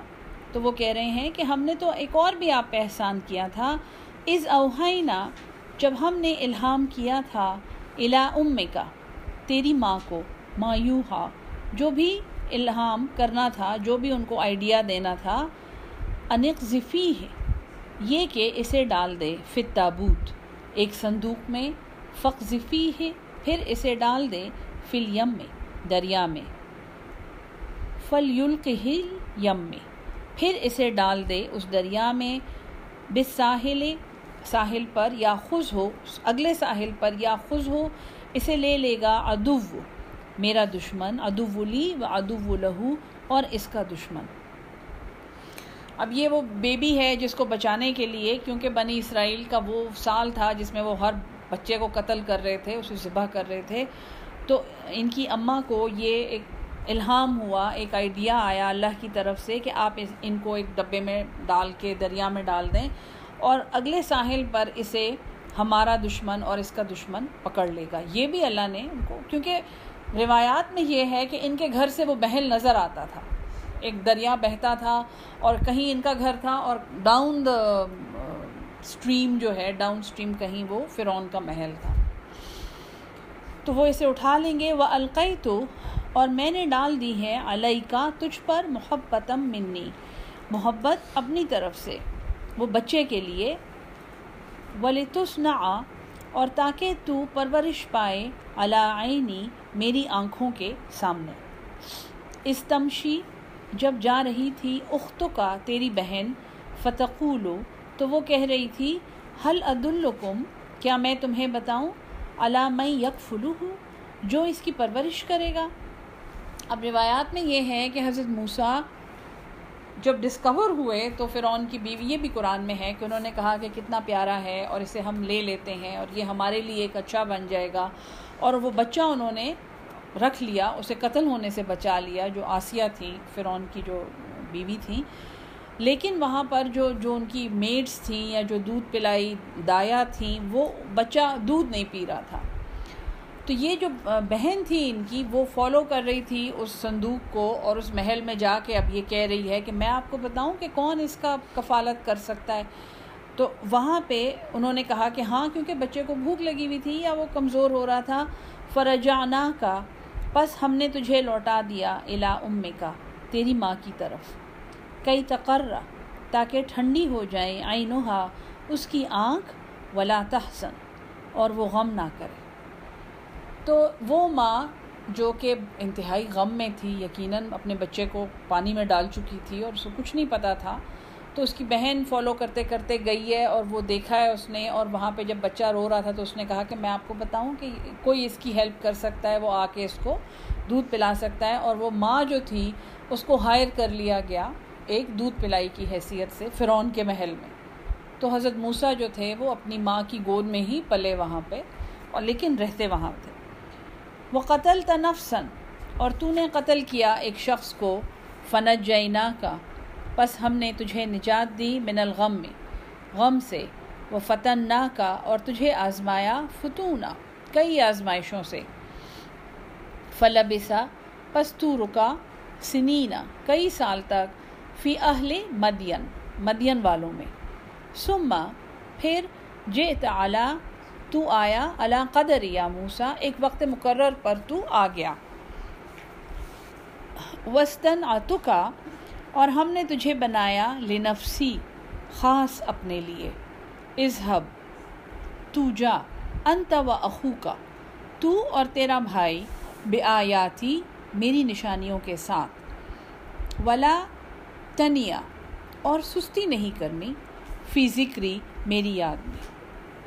اتنے سارے احسان کرنے کے بعد اللہ انہیں یہ کہہ رہا ہے کہ جو مشن میں نے آپ کو دیا ہے آپ نے وہ پورا کرنا ہے، اور میری یاد میں سستی نہیں کرنی. جب میری یاد میں سستی نہیں کریں گے تو وہ مشن پورا ہو جائے گا. اذهبا، تم دونوں جاؤ، الی فرعون، فرعون کے پاس، انہ طغی، بے شک وہ سرکش ہے. اب 2 دفعہ اللہ نے کہا ہے کہ وہ بڑا سرکش ہے، وہ فرعون بڑا سرکش ہے، بڑا ظالم ہے. تو اور حضرت موسیٰ کو اللہ نے کیا کیا معجزے دکھائے ہیں، اور جو انہوں نے دعا کی ہے وہ پوری ہو گئی ہے. ان کہہ رہے ہیں کہ آپ کا بھائی بھی پیغمبر بن گیا ہے، آپ بالکل آپ سیٹ ہو گئے ہیں، سب کچھ جو آپ مانگ رہے ہیں ویسے ہی ہو گیا ہے. تو نیچرلی انسان یہ سوچتا ہے کہ اللہ میاں اب یہ کہے گا کہ آپ جا کے فرعون کی گردن اڑا دیں، کوئی مشکل نہیں ہے، اب تو آپ سپر مین بن گئے اور آپ کا بھائی بھی آپ کے ساتھ ہو گیا، اب تو آپ بہت ہی سپر مین. دیکھیں مطلب کہ اللہ کی قدرت ہے نا. فرعون کے خلاف ایک پیغمبر تیار ہوا اور اس کا بھائی بھی نبی بن گیا، اور ان کو فرعون کی طرف بھیجا جا رہا ہے، اور اللہ نے 2 دفعہ کہا ہے کہ وہ بڑا سرکش ہے، یعنی اللہ اس سے بہت ناراض ہے. ٹھیک ہے جی. اب اللہ کہہ رہا ہے، فقولا، پس تم کہو، لہو، اس کے لیے، قولا لینا، ایک نرم بات. یعنی جب تم فرعون کے پاس جاؤ تو اس سے نرمی سے بات کرو. لعلہ، شاید کہ وہ، یتذکر، نصیحت لے لے، او یخشا، یا وہ ڈر جائے. اس میں یعنی یہ اتنا ایک ڈیپ انسائٹ ہے. ہم یہ تو نہیں کہہ سکتے کہ اللہ کی فطرت یا، لیکن اللہ کی سنت، کیونکہ اللہ قرآن میں کہتا ہے کہ میں نے اپنے اوپر رحمت خود ہی فرض کر لی ہے. میں سب کچھ کر سکتا ہوں لیکن میں نے رحمت چوز کر لی ہے اپنے لیے، اور میں رحمت کرنے والا ہوں، میں رحمان ہوں اور رحیم ہوں، اور یہ میری خصوصیات ہیں، یہ میری صفات ہیں. تو اس فرعون کے لیے جس کے لیے اللہ نے اتنا بڑا پلان بنایا ہے، حضرت موسیٰ کو بیبی ہوتے ہوئے اس کے گھر میں اس نے پرورش پائی ہے، اور اس کو زندہ رکھا ہے، اور اس کو جوان کیا ہے، اور پھر اس سے قتل کروایا ہے، پھر وہ وہاں سے بھاگا ہے، اور پھر جہاں بھی گیا وہ وہاں سے واپسی پہ اللہ اس کو نبوت دے رہا ہے اور اس کی دعائیں قبول کر رہا ہے. اسے کہہ رہا ہے کہ یہ فرعون جو ہے یہ بڑا ہی شریر ہے، یعنی کتنے سالوں سے اللہ نے اس کو مہلت دی ہوئی ہے. تو وہ اللہ کہہ رہا ہے کہ اب تم اس کے پاس جاؤ، اور لیکن تم کیا کرو، اس کے لیے ایک نرم بات کرو. شاید کہ وہ نصیحت لے لے یا وہ ڈر جائے. یعنی اللہ کی طرف بلانے کا جو طریقہ ہے وہ نصیحت کا ہے. یہ جو کہتے ہیں کہ اسلام تلوار کے زور پہ پھیلا ہے اور فلاں ڈنگ پنگ، دیکھیے جو لوگ تاریخ کے بارے میں سوچتے رہتے ہیں نا، وہ کہتے ہیں کہ those who believe in history they become history. اس دنیا میں کام کرنے والے لوگ جو ہیں نا، وہ ہسٹری نہیں، بس وہ کام کرتے ہیں، وہ بس جو ان کے اپنی وہ ہوتی ہے، جو ان کو الہام ہوتے ہیں اس کے مطابق وہ کام کرتے رہتے ہیں. تو اللہ کی عادت یہ ہے کہ آپ نرم بات کریں. اور لینن یہ لفظ جو ہے نا، یہ بڑا ہی جیسے لینا ایک نام بھی ہے، یہ بہت یعنی ملائم، اسموتھ اور خوشگوار اور بالکل جس میں کوئی ناگواری کا عنصر نہ ہو، ناٹ اوفینسو، ایسا مطلب ہے اس کا. تو آپ ان سے ایسی بات کریں. قالا، وہ دونوں بولے. اب یہ تو فرعون، یہ تو بندے ہیں، انسان ہیں، یہ فرعون کو جانتے بھی ہیں، تو اللہ کو کہہ رہے ہیں قالا، دونوں نے کہا ربنا، اے ہمارے رب، اننا نخاف، بے شک ہم تو ڈرتے ہیں، ان یفرط علینا، یہ کہ وہ زیادتی کرے گا ہم پر، او ان یطغی، یا وہ حد سے بڑھ جائے گا. کیونکہ یہ فرعون کے ظلم دیکھ چکے ہیں، اور ایک بھائی جو ہے وہ اس کے قتل سے خود ہی بچا ہوا ہے، ذبح ہونے سے بچا ہوا ہے وہ. تو وہ یہ کہہ رہے ہیں کہ وہ تو ہم پر زیادتی کرے گا اور وہ تو حد سے بڑھ جائے گا. اللہ کہہ رہا ہے قالا، اللہ نے فرمایا لا تخافا، تم دونوں نہ ڈرو، اننی معکما، بے شک میں تم دونوں کے ساتھ ہوں، اسمع، میں سنتا ہوں، وارا، اور میں دیکھتا ہوں.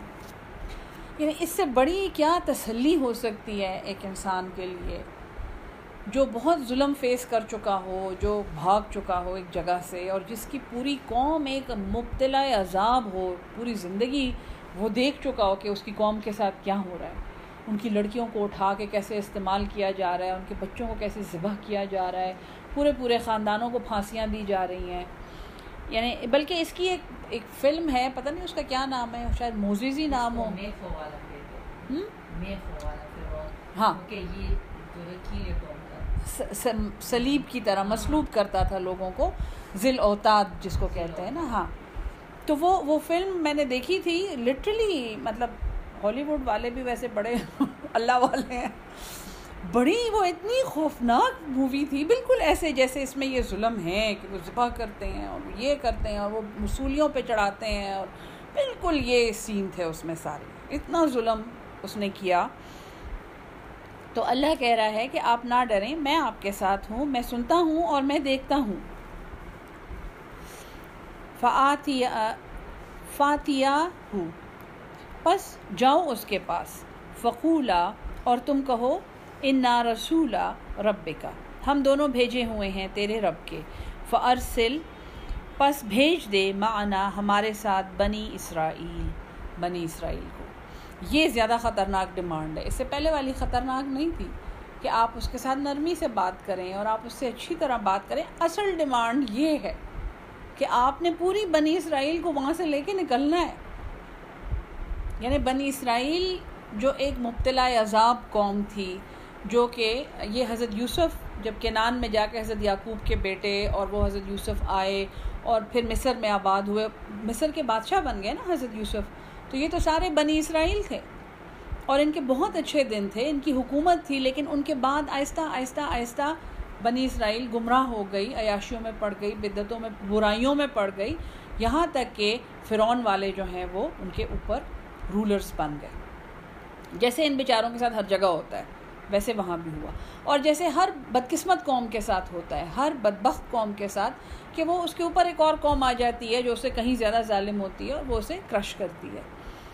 تو یہ بنی اسرائیل جو ہیں یہ اپنی عذاب کی مدت کاٹ چکے تھے، اور وہ عذاب اب ختم ہونے والا تھا، اور اس کے ختم ہونے کی صورت یہ تھی کہ حضرت موسیٰ جیسا پیغمبر، حضرت ہارون جیسا پیغمبر ان کو دیا گیا کہ اس نے پوری قوم کو لے کے مصر سے نکلنا ہے اور انہوں نے ایک ہجرت کرنی ہے. ٹھیک ہے جی، یہ حکم آ گیا.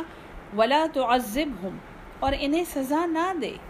قَدْ جِئْنَاكَ، تحقیق ہم آئے ہیں، بِآیَةٍ، نشانی کے ساتھ، من ربک، تیرے رب کے ساتھ.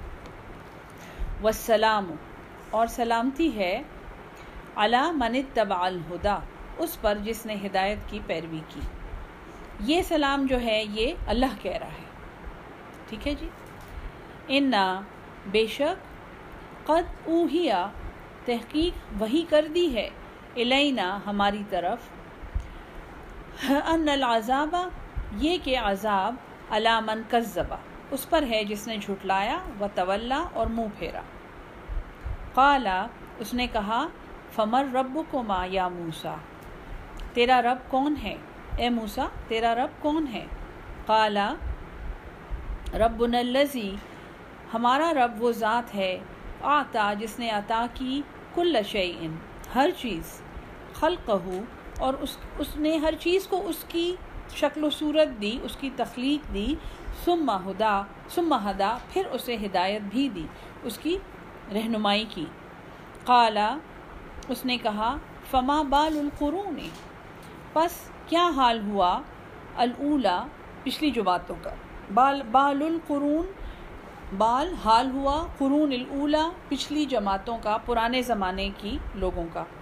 قالا اس نے کہا، علمہما اس بات کا علم، عند ربی میرے رب کے پاس ہے، فی کتاب ایک کتاب میں لکھا ہوا ہے، لا یضل نہ وہ غلطی کرتا ہے، ربی میرا رب، ولا ینسا اور نہ ہی وہ بھولتا ہے، الذی وہ ذات، جعل لکم الارض جس نے بنایا ہے تمہارے لیے زمین کو، مہدن ایک بچھونا، وسلکا اور چلائی ہیں، لکم تمہارے لیے، فیہا سبلن اس میں راستے، وانزل من السماء اور نازل کیا ہے آسمان سے، ماء پانی، فاخرجنا پس ہم نے نکالا، بہی ازواجن اس میں سے جوڑے، من نبات شتیٰ نباتات کے، سبزیوں کے مختلف، کلو تم کھاؤ، ورعو اور چراؤ، انعامکم اپنے مویشی،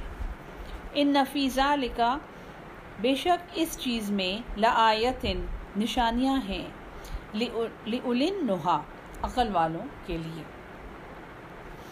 اب یہ جو بات ہے نا، قالا فمن ربکما یا موسیٰ، یہاں سے حضرت موسیٰ کا ایک لیکچر شروع ہو رہا ہے جو وہ دے رہے ہیں کہ میرا رب وہ ذات ہے جس نے ہر چیز کو اس کی تخلیق بخشی ہے اور پھر اسے اس کی رہنمائی کی ہے، اس کو ہدایت دی ہے۔ تو پھر پوچھا گیا کہ پچھلی جماعتوں کا کیا حال ہوا، اس سے پہلے جو لوگ ایسے توحید کے دعوے کرتے تھے ان کا کیا حال ہوا۔ قالا حضرت موسیٰ نے کہا، اس کا علم تو اللہ کے پاس ہے، وہ غلطی بھی نہیں کرتا اور وہ بھولتا بھی نہیں ہے، اور پھر عقلی دلائل ہیں جو اللہ کی قدرت کے بارے میں ہیں، منہا خلقناکم اس میں سے ہم نے تمہیں پیدا کیا، وفیہا اور اس میں، نعیدکم ہم لوٹا دیں گے تمہیں، ومنہا نخرجکم اور ہم نکالیں گے تمہیں، تارتن اخری دوسری بار بھی ہم تمہیں اسی میں سے نکالیں گے، وَلَقَدْ أَرَيْنَاهُ اور تحقیق ہم نے اسے دکھائیں، آیاتنا اپنی نشانیاں، کلہا ساری کی ساری، فَكَذَّبَ تو اس نے جھٹلایا، وَأَبَى اور انکار کیا۔ قالا اس نے کہا، اجئتنا کیا تو آیا ہے ہمارے پاس، یہ فرعون کہہ رہا ہے، ٹھیک ہے جی، اجئتنا کیا تو آیا ہے ہمارے پاس، لتخرجنا تاکہ تو نکال دے ہمیں، من ارضنا ہماری زمین سے، بسحرک اپنے جادو سے، یا موسیٰ اے موسیٰ۔ ساری بات جب حضرت موسیٰ نے اس کو سمجھائی اور حضرت موسیٰ نے کہا کہ ہمارا اللہ تو وہ ہے جس نے آسمان بنائے ہیں اور زمین بنائی ہے اور پانی نازل کیا ہے اور اس میں سے جوڑے بنائے ہیں نباتات کے، عقلی دلائل ہیں سارے نا۔ دیکھیں وہ پچھلا جو جتنا حضرت موسیٰ کا لیکچر ہے نا، اس میں کہیں پہ یہ ہے کہ آپ یہاں سے نکل جائیں، پورے لیکچر میں نہیں ہے نا، کہیں پہ نہیں ہے، یہ ہے اس طرح ہے، اللہ نے سب چیز کو ہدایت دی ہے اور وہ عقل والوں کے لیے نشانیاں ہیں اور اچھی اور ہمیں اسی حالت میں اللہ واپس لوٹا دے گا، سب بات۔ کہیں پہ انہوں نے یہ نہیں کہا کہ آپ نکل جائیں یہاں سے، آپ دفع ہو جائیں یہاں سے، کہیں پہ بھی اس نے یہ نہیں کہا نا۔ فرعون یہ کہہ رہا ہے، قالا اس نے کہا کہ کیا تو اس لیے ہمارے پاس آیا ہے تاکہ تو ہمیں ہماری زمین سے اپنے جادو کے ذریعے نکال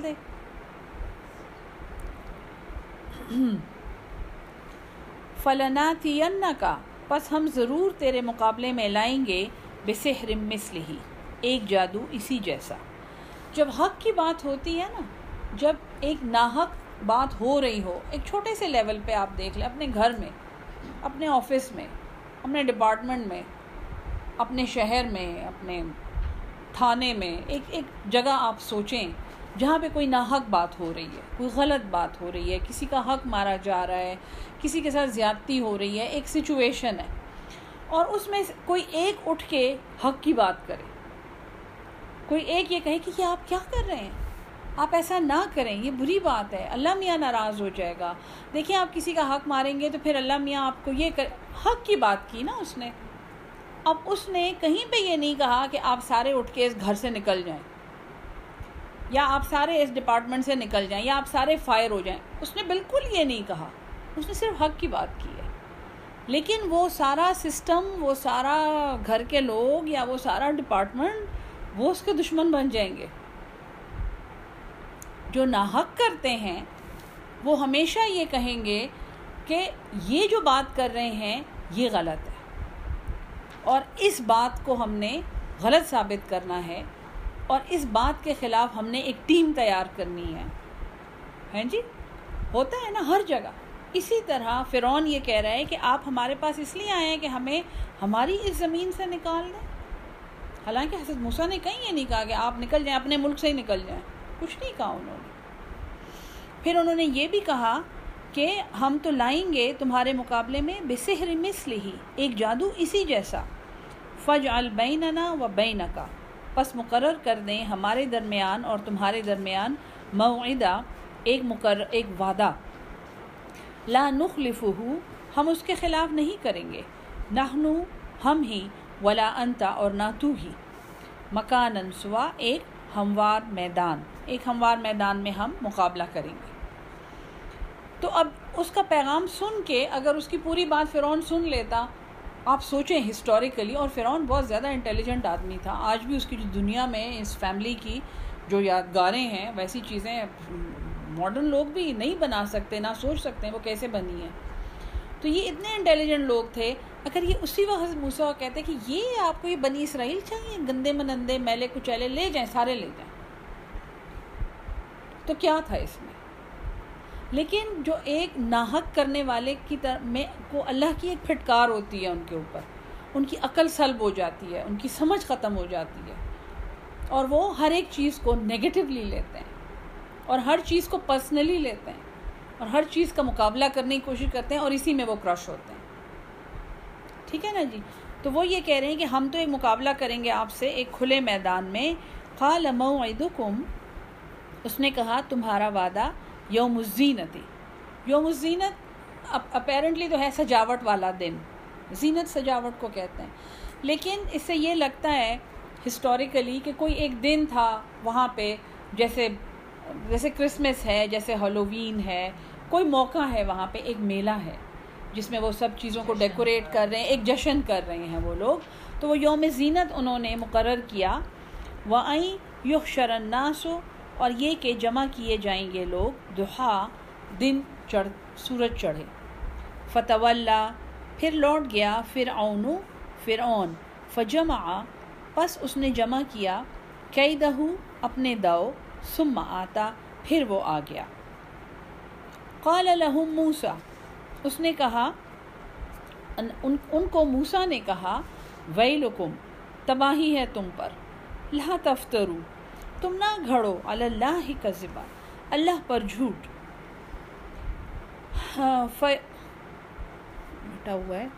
فیسحتکم پس وہ تباہ کر دے گا تمہیں بعذاب اپنے عذاب سے. وقد خوابا اور تحقیق نامراد ہو گیا من افترا جس نے جھوٹ باندھا. فتنازعوا پس وہ جھگڑنے لگے امرہم بینہم اپنے کام میں آپس میں. واسروا النجوی اور انہوں نے چھپ کے مشورے کیے. اب فرعونیوں کے بارے میں کہا جا رہا ہے کہ ان میں گروپس بن گئے آپس میں. ہو سکتا ہے ان میں کوئی ایک ایسا گروپ ہو جس نے یہ کہا ہو کہ یہ تو یہی کہہ رہے ہیں نا کہ اسے یہ بنی اسرائیل چاہیے تو لے جائیں نا. یہ ہو سکتا ہے کسی گروپ نے یہ کہا ہو. اور وہ آپس میں انہوں نے مشورے کیے اور وہ لڑنے لگے اور انہوں نے ایک پلاننگ کی آپس میں. قالو وہ کہنے لگے ان ہازانی بے شک یہ دونوں لساحرانی دونوں جادوگر ہیں. یریدانے یہ چاہتے ہیں ان یخرجاکم یہ کہ تمہیں نکال دیں من ارضکم تمہاری زمین سے بسحرہما اپنے جادو کے ذریعے. ویذھبا اور وہ لے جائیں بطریقتکم المثلی اور وہ تمہارا یہ اچھے اچھے طریقے جو تمہارے ہیں جو تمہاری روایات ہیں جو تمہاری ٹریڈیشنز ہیں جو تم نے اتنی بڑی سویلائزیشن بنائی ہے تو یہ چاہتے ہیں کہ یہ اسے مثلا کر دیں. مثلا انسلٹ کر دینا تباہ کر دینا کہ یہ تمہارا یہ سارا جو اتنی بڑی سلطنت تم نے بنائی ہے یہ تو اسے تباہ کرنا چاہتے ہیں. تو میجورٹی جو تھی وہ یہ کہہ رہی تھی. مائنورٹی ہو سکتا ہے یہ کہہ رہی ہو کہ یہ ایسی کوئی بات نہیں کر رہے آپ کیوں لڑ رہے ہیں ان سے لیکن میجورٹی یہ بات کر رہی تھی. فَأَجْمِعُوا پس جمع کر لو کیدکم اپنے داؤ ثم اتو پھر تم آ جاؤ صفا صفیں باندھ کر لائنوں میں.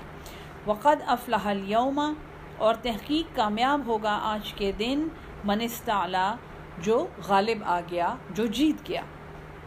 قالو وہ بولے یا موسیٰ اے موسیٰ اما ان تلقیا یا تو یہ کہ تو ڈال و اما اور یا ان نکونا یہ کہ ہم ہوں اول من القا پہلے وہ جو ڈالیں. اب یہ ٹاس کر رہے ہیں. وہ دن آ گیا ہے یوم زینت میں یہ اکٹھے ہو گئے ہیں کھلے میدان میں. کوئی بڑے ایکسپرٹس جمع کیے گئے ہیں جو جادوگر ہیں جمع ہو گئے ہیں اور وہ لائنیں باندھ کے ان کے سامنے کھڑے ہوئے ہیں اور وہ یہ کہہ رہے ہیں کہ پہلے آپ ڈالیں پہلے آپ کریں گے یا پہلے ہم کریں گے. اور ٹاس کر رہے ہیں جیسے ایک میچ جیسا ہو رہا ہے ان کے درمیان. قالا اس نے کہا بل القو بلکہ تم ڈالو. اب یہ پیغمبری شان ہے اس میں بہت بڑا سبق ہے. ہمیشہ جب بھی کہیں پہ مقابلہ ہو کہیں پہ بحث ہو کہیں پہ آپ نے ایک بڑا فیصلہ کرنا ہو کہیں پہ آپ نے کوئی ڈیلنگ کرنی ہو ہمیشہ پہلے مقابل کی بات سنیں. ہمیشہ اس کو پہلے چال چلنے دیں. ٹھیک ہے جی. ہمارے ہاں بلکہ میڈیکل میں ہمیں بتایا جاتا ہے ہم میں سے جو گائناکالوجسٹ ہیں وہ یہ بولتے ہیں کہ offence is the best defence. اس سے پہلے کہ آپ کو کوئی کچھ کہے آپ اس کا منہ توڑ دیں. لیکن ایسی بات نہیں ہے. دیکھیں یہ پیغمبری شان ہے. حضرت موسیٰ کو تو پتہ ہے کہ میں نے تو اپنا یہ اسٹک یہاں ڈالنی ہے اور یہ تو ایک اژدہا بن جائے گا. یہ تو پتہ نہیں کیا بن جائے گا مجھے تو اللہ دکھا چکا ہے. لیکن وہ یہ کہہ رہے ہیں کہ پہلے آپ ڈالیں میں دیکھتا ہوں کہ آپ کیا کرتے ہیں آپ کیا کمال دکھاتے ہیں. ٹھیک ہے. قال بل القوا انہوں نے کہا آپ ڈالیں. فَإِذَا حِبَالُهُمْ پس اچانک حِبَالُهُمْ ان کی رسیاں ہم کہتے ہیں نا وَاعْتَصِمُوا بِحَبْلِ اللَّهِ جَمِيعًا اللہ کی رسی کو مضبوطی سے. تو ان کی رسیاں جو ہیں وَعِصِيُّهُمْ اور ان کے عصا ان کی لاٹھیاں يُخَيَّلُ تخیل میں آئیں وہ ایسے نظر آنے لگی. حقیقت میں ایسی نہیں تھی لیکن وہ ایسی نظر آنے لگی الیہ اس سے من سحرہم ان کے جادو کی وجہ سے انہا تسعی جیسے وہ دوڑ رہی ہیں. جیسے مسمرزم ہے یا نظر بندی ہے اس کے وہ ایکسپرٹس ہوں گے تو انہوں نے رسیاں اور لاٹھیاں ڈالی ہیں اور وہ آڈینس کو ایسی نظر آ رہی تھیں جیسے وہ دوڑ رہی ہیں. وہ سانپ ہیں بہت سارے. ٹھیک ہے جی. کیونکہ لفظ یخیل استعمال ہوا ہے تو وہ تخیل میں وہ پرسیو ایسے ہو رہی تھیں جیسے وہ دوڑ رہی ہیں. حقیقت ایسی نہیں تھی. فَأَوْجَسَ پس محسوس کیا فی نفسہ اپنے دل میں خیفۃ موسیٰ کچھ خوف موسیٰ نے. اب اتنا بڑا تماشا دیکھ کے پتہ نہیں یہ کتنے جادوگر ہوں گے کتنے 100 ہوں گے بہت زیادہ تھے پوری سلطنت سے جمع کیے گئے تھے. تو وہ دیکھ کے حضرت موسیٰ گھبرا گئے کہ میرے پاس تو ایک ہی ڈنڈا ہے اور یہ تو پتہ نہیں حشر نشر مچا ہوا ہے پورا اسٹیج بھرا ہوا ہے یہاں پہ. ٹھیک ہے جی. قلنا ہم نے کہا لا تخف تم نہ ڈرو انک انت الاعلی بے شک تم ہی غالب رہو گے. یہ یاد رکھیں یہ سورت ساری کی ساری تسلی کی ہے. یہ ہمیں بتایا گیا تھا کہ جادو کا جو توڑ ہوتا ہے نا تو اس میں یہ آیت بھی پڑھنی چاہیے. یہ آیات جو یہ جو رقیہ وغیرہ کرتے ہیں نا اس میں یہ ہے. ہاں بالکل. یعنی کہ اللہ جو ہے وہ یہ کہہ رہا ہے کہ آپ نہ ڈریں، بے شک آپ ہی غالب آئیں گے. وَأَلْقِ مَا فِي يَمِينِكَ، اور ڈالیں جو آپ کے دائیں ہاتھ میں ہے، تلقف، وہ کھا جائے گا، ما صنعوا، جو انہوں نے بنایا ہے. اب پریکٹس تو اللہ نے کرا چکا ہے. جب یہ اپنے ڈنڈے کی تعریفیں کر رہے تھے تو اللہ نے کہا کہ پھر بھی آپ ڈال دیں اسے، آپ کو اس کی ضرورت نہیں ہے، کوئی بات نہیں. تو وہ نکل جائے گا جو انہوں نے بنایا ہے. انما، اس کے سوا نہیں ہے، صنعوا، انہوں نے بنایا ہے، کید ساحر، ایک فریب، ایک چال جادوگروں کی. قید جو ہے، قید کن عظیمہ، ان کے داؤ بڑے زبردست ہیں. حضرت یوسف سے جو کہا گیا ہے کہ عورتوں کے داؤ، تو قید جو ہے یہ ایک دھوکے کو کہتے ہیں، ایک فریب کو کہتے ہیں کہ ان کے یہ داؤ جو ہیں یہ جادو کے ہیں. ولا یفلح الساحر، اور کامیاب نہیں ہوں گے جادوگر، حیث آتا، جہاں کہیں وہ آئیں گے. جادوگر جہاں بھی آئے گا وہ کامیاب نہیں ہوگا. اور یہ قرآن کی پریڈکشن ہے، یہ قرآن کہہ رہا ہے. اور قرآن وہ ریویل ہو کے، اور حضرت موسیٰ کے زمانے سے لے کے اور قیامت تک یہ اللہ کہہ رہا ہے کہ ولا یفلح الساحر حیث آتا، جب بھی وہ آئے گا وہ کامیاب نہیں ہوگا. تو یہ خاص طور پہ اگر آج کے سبق سے کوئی ایک بات ہم سیکھ رہے ہیں وہ یہ ہے کہ ہر جگہ یہ پوچھنا چھوڑ دیں کہیں ہم پہ کچھ ہو تو نہیں گیا. ماں باندھی سکڑی خونتی، ہمارے گھر آ کے وہ اثر زائل کر دیں، ہمارے گھر دھوئیں پھیلائیں اور ہمارے گھر کام کریں، اور ہم کالے مرغے اور کالے بکرے اور سفید بکریاں لے آئیں آپ کے لیے، اور آپ کچھ کر دیں ہمارے لیے. دیکھیں قرآن، یہ آپ یعنی قرآن کی خلاف ورزی. جب اللہ کہہ رہا ہے کہ وہ کامیابی نہیں ان کو ہوگی تو آپ کیوں ڈر رہے ہیں ان سے؟ ہیں جی. فَأُلْقِيَ السَّحَرَةُ، پس ڈال دیے، فَأُلْقِيَ، پس گر گئے، السَّحَرَةُ، وہ جادوگر، سجدن، سجدے میں. جب یہ عصا ڈالا گیا اور یہ وہ رسیاں وسیاں کھا گیا سب کچھ، وہ ریئلی سچی مچی کا اژدہا بن گیا جیسے وہ بنتا تھا. وہ ڈنڈا جو تھا وہ ریئلی ایک اژدہا بن گیا، اور اس نے وہ چیزیں کھانی شروع کر دی. اور وہ سٹیج جو ہے وہ سارے کا سارا اس کو پلٹ گیا. وہ سٹیج سب لوگوں نے دیکھ لیا، پوری سلطنت دیکھ رہی تھی. قالو، وہ بولے، آمنا، ہم ایمان لائے، برب ہارون و موسیٰ، ہارون اور موسیٰ کے رب پر. اب یہ وہ جادوگر ہیں جو ہر جگہ سے جمع کیے گئے ہیں. وہ حاشرین بھیج کر، جو ڈنکے کی چوٹ پہ فرعون کے اعلان کرتے تھے کہ ہمیں جادوگر چاہیے ہیں کہ وہ موسیٰ کا مقابلہ کریں، اور جو اس کو بڑے بڑے ان کو انعام دیے جائیں گے. اور وہ پوری سلطنت سے جادوگر جمع کیے گئے، یقیناً یہ سینکڑوں میں ہوں گے.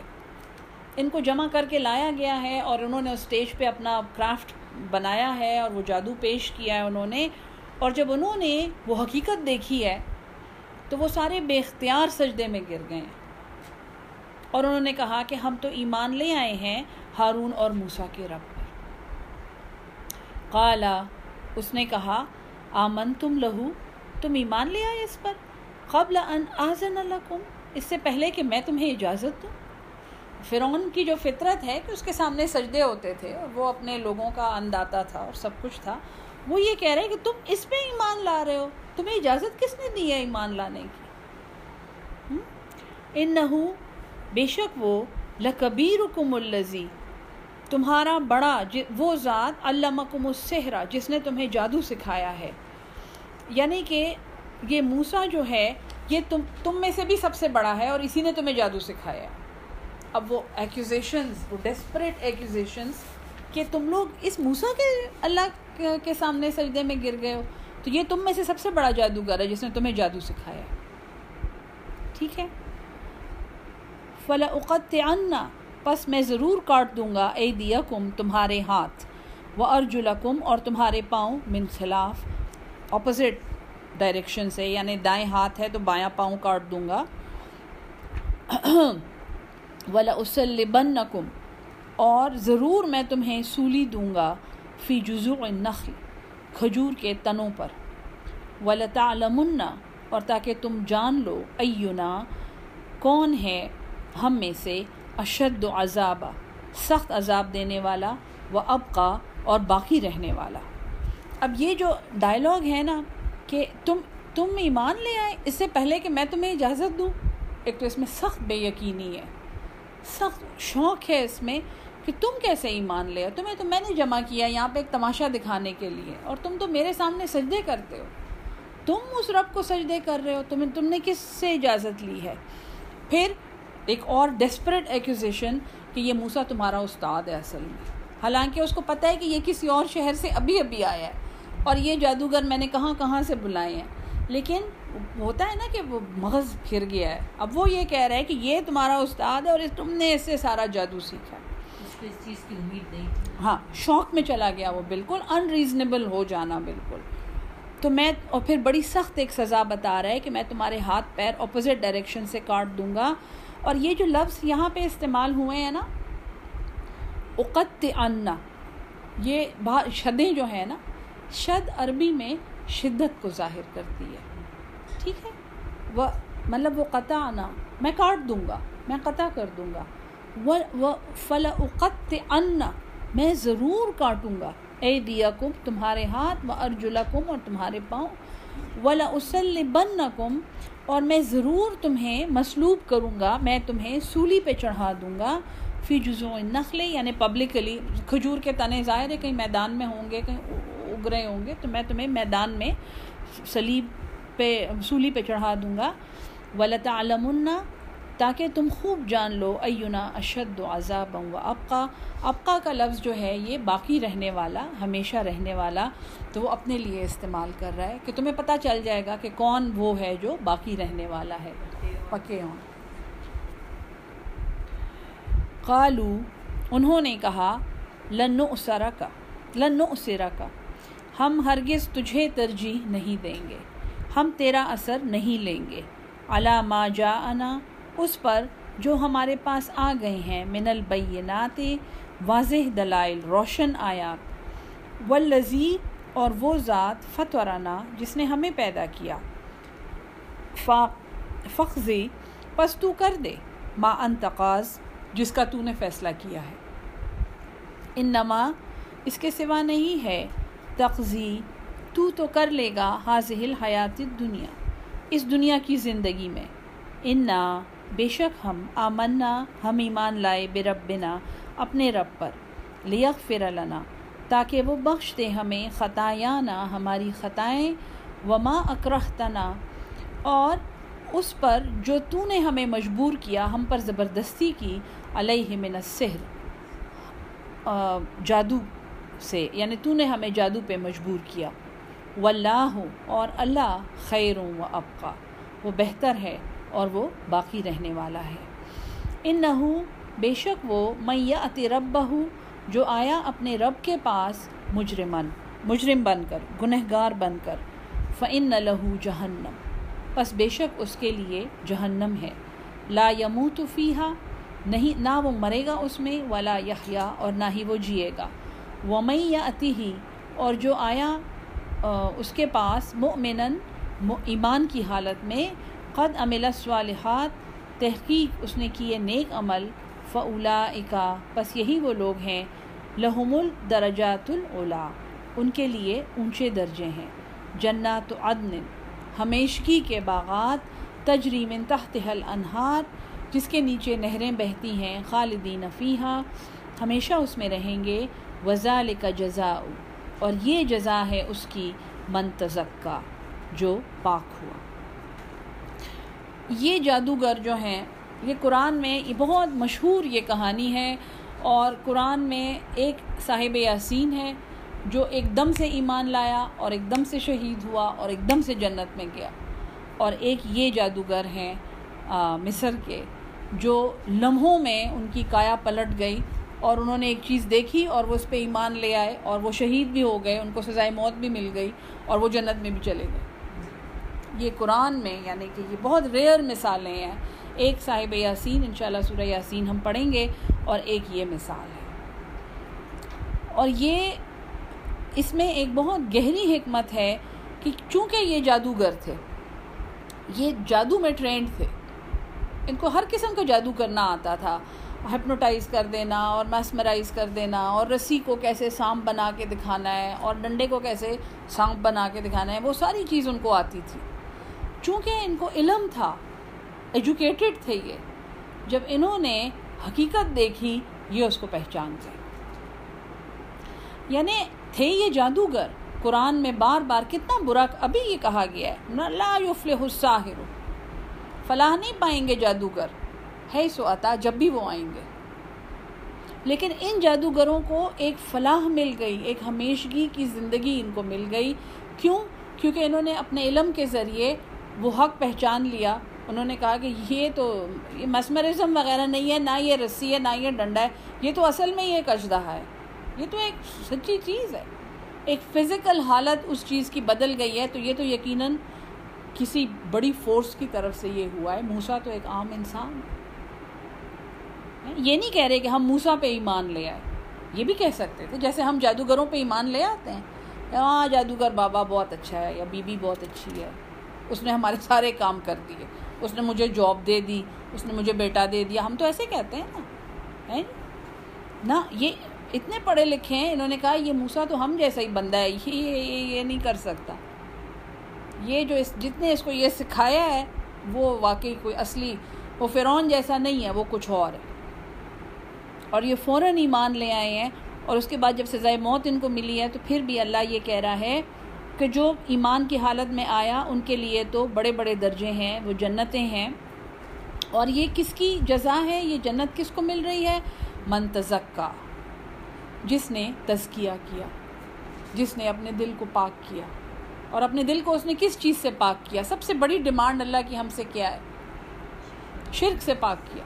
بس اس کے دل میں توحید آ گئی، وہ ایک اللہ کا ہو گیا، بس وہ جیت گیا. ٹھیک ہے نا. اس میں بہت زیادہ سبق ہے کہ علم جو ہے دنیا میں کوئی بھی علم ضائع نہیں ہے. ہر علم حاصل کریں، ہر چیز سیکھیں، کیونکہ وہ علم کے ذریعے حق کو پہچاننے کی طاقت انسان میں آتی ہے. اگر جادو فرعون نے بھی سیکھا ہوا ہوتا تو ہو سکتا ہے کہ وہ سجدہ کو دیکھ کے ڈر جاتا اور وہ ایمان لے آتا. لیکن اس کو سمجھ میں نہیں آ رہی تھی کہ انہوں نے بھی رسیاں بھی چلائی ہیں اور اس نے بھی اپنی سٹک گرائی ہے اور اس سے ایک اژدہا بنا، اس میں کیا بڑی بات ہے؟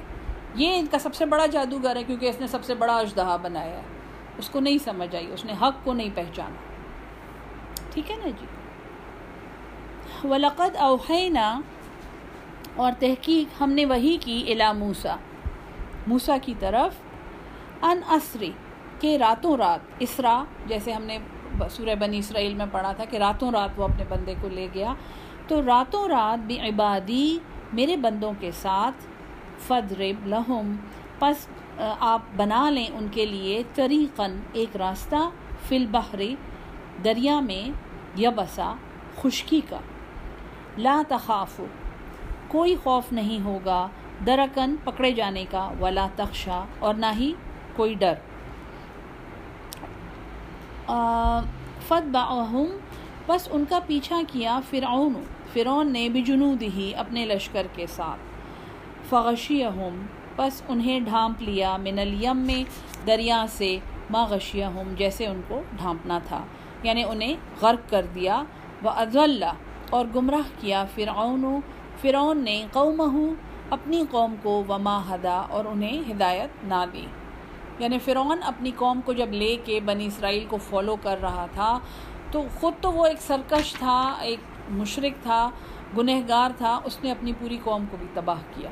وہ قوم چونکہ اس کو فالو کر رہی تھی اور اس نے کوئی رہنمائی ان کی نہیں کی تو وہ بھی تباہ ہوئے. یا بنی اسرائیل، اے بنی اسرائیل، قد انجیناکم، تحقیق ہم نے تمہیں نجات دی، من عدوکم، تمہارے دشمن سے، وواعدناکم، اور ہم نے تم سے وعدہ کیا تھا، جانب الطور، کوہ طور کی ایک جانب، الایمنہ، دائیں جانب، ونزلنا علیکم، ہم نے تم سے وعدہ کیا کوہ طور کی جانب. یہ کوہ طور پہ کیا ہوا تھا؟ ہاں ایک وہ ہوا تھا، ایک اور بھی ہوا تھا. وہاں سے کیا لائے تھے حضرت موسیٰ؟ تورات لائے تھے نا، شریعت دی تھی. ہم نے تم سے وعدہ کیا، یہ اس کا ہے. ٹھیک ہے نا، کہ ہم نے آپ کو شریعت دی تھی بنی اسرائیل کو. ونزلنا، اور ہم نے اتارا، علیکم المن والسلوى، آپ پر من و سلوہ. کلوا من طیبات، جیسے حضرت آدم کو کہا تھا اللہ تعالیٰ نے جنت میں، کلوا من طیبات ما رزقناکم، ہر سٹیج پہ انسان کو لگتا ہے جیسے وہ اسی سائیکل میں ہے. اللہ میاں اس کو ایک اچھی چیز دیتا ہے, کہتا ہے پاکیزہ چیزیں کھاؤ, شرارتیں نہ کرو, ہاں اس حد سے آگے نہیں جانا, اور پھر اس حد سے گزر جاتے ہیں, پھر نیچے گر جاتے ہیں, پھر کچھ کرتے ہیں توبہ شوبہ, پھر اللہ میاں کہتا ہے اچھا ہاں ٹھیک ہے اب یہاں پہ کھاؤ پیو, اب اس حد سے نہیں گزرنا, پھر ہم اس حد سے بھی گزر جاتے ہیں. تو یہاں پہ بنی اسرائیل کو اللہ کہہ رہا ہے کلوا من طیبات ما رزقناکم, کھاؤ پاکیزہ چیزوں سے جو ہم نے تمہیں دیے, ولا تطغوا, اور سرکشی نہ کرو, فیہ اس میں, فیحل علیکم, پھر اترے گا تم پر, غضبی میرا غضب, ومن یحلل علیہ, اور جس پر اترا غضبی میرا غضب, فقد ہوا, تو وہ تباہ ہو جاتا ہے, وہ نیست و نابود ہو جاتا ہے. وَإِنِّي لَغَفَّارٌ, اور بے شک میں تو بڑا بخشنے والا ہوں, لمن تاب, اس کو جس نے توبہ کی. یعنی اللہ کی بخشش جو ہے, دیکھیں اللہ تعالیٰ نے چونکہ ہمیں ارادہ دیا ہے, ہمیں اللہ نے چوائس دی ہے, تو اسی طرح اللہ نے پھر اپنی رحمت, اپنی مغفرت, اپنی قبولیت وہ ہمارے ایکشن پہ منحصر رکھی ہے. ارادہ نہ دیا ہو تو سب کچھ آٹومیٹیکلی ہو رہا ہوتا, لیکن اللہ نے ہمیں ارادہ دیا ہوا ہے. تو بے شک میں تو بخشنے والا ہوں, لمن تابا, اس کے لیے جس نے توبہ کی, وآمنا, اور ایمان لایا, وعمل صالحا, اور اس نے نیک عمل کیے, ثم اہتدی, اور سب کچھ کر کے پھر وہ ہدایت پہ جمع رہا, پھر اس نے اگلی چھلانگ کہیں اور نہیں مار دی اور کوئی اور تماشا نہیں کر دیا. وما عجلک, اور کیا چیز تجھے جلدی لے آئی, عن قومک, اپنی قوم سے, یا موسیٰ, اے موسیٰ, قال, حضرت موسیٰ نے کہا, ہم اولائے, وہ یہ ہیں, علی اثری, میرے پیچھے پیچھے آ رہے ہیں, وعجلت, اور میں نے جلدی کی, الیکا, تیری طرف, ربی, اے میرے رب, لترضی, تاکہ تو راضی ہو جائے. قال, اللہ نے کہا, فإنا, پس بے شک ہم, قد فتنا, ہم نے آزمائش میں ڈالا, قومک, تیری قوم کو, من بعدک, تیرے بعد, وأضلهم السامری, اور انہیں گمراہ کیا سامری نے. اب یہ قوم جو ہے کیا کچھ دیکھ کے یہ قوم آئی ہے. فرعون کو انہوں نے تباہ ہوتے ہوئے دیکھا ہے, اس کو ڈوبتے ہوئے دیکھا ہے, دریا کو پھٹتے ہوئے دیکھا ہے, من و سلوا کھا کھا کے یہ قوم موٹی ہو گئی ہے. اور جب ان کو چند دنوں کے لیے حضرت موسیٰ نے چھوڑا تو انہوں نے پیچھے سے کیا کیا, انہوں نے بچڑا بنا لیا تھا نا. اور دیکھیں بار بار میں یہ کہتی ہوں, یہ بہت مزے کے قصے کہانیاں اور لوگ انجوائے کرتے ہیں سنتے ہوئے, لیکن یہ ہیں اصل میں بہت بڑے بڑے سبق. یہ بنی اسرائیل کے لیے نہیں ہیں, یہ بنی نوع انسان کے لیے ہیں کہ وہ موسیٰ جس نے کیا کچھ کیا اور آپ نے اس کے اللہ کے کیا کیا معجزے دیکھے, وہ چند دنوں کے لیے آپ کو چھوڑ کے گیا اور آپ نے پیچھے سے کیا کیا. یعنی کہ اور یہ ہر انسان کا یہی حال ہے, ایک انڈیویجول سے لے کے قوم کی لیول تک آپ دیکھیں, ہر انسان کا یہی حال ہے, بار بار وہی غلطی کرنا, بار بار. ٹھیک ہے نا جی. تو ہم نے آزمائش میں ڈالا آپ کی قوم کو, اور انہیں گمراہ کیا سامری نے. فرجع موسیٰ, پس لوٹا موسیٰ. اب یہ حضرت موسیٰ تو بڑے خوشی خوشی اللہ میاں کو بتا رہے ہیں کہ میں تو آپ کی طرف دوڑ کے آ گیا اللہ میاں, تاکہ آپ خوش ہو جائیں. اور اللہ نے ان کو وہاں خوشخبری سنائی کہ آپ کی قوم پیچھے سے تماشے کر رہی ہے, انہوں نے تو بچڑا بنا لیا اور بڑے وہ مزے کر رہے ہیں, میلے ویلے بنا لیے انہوں نے. فرجع موسیٰ الی قومہ, پس لوٹا موسیٰ اپنی قوم کی طرف, غضبان اسفا, غضبان غضب سے بھرا ہوا, اسفاً افسوس کرتا ہوا.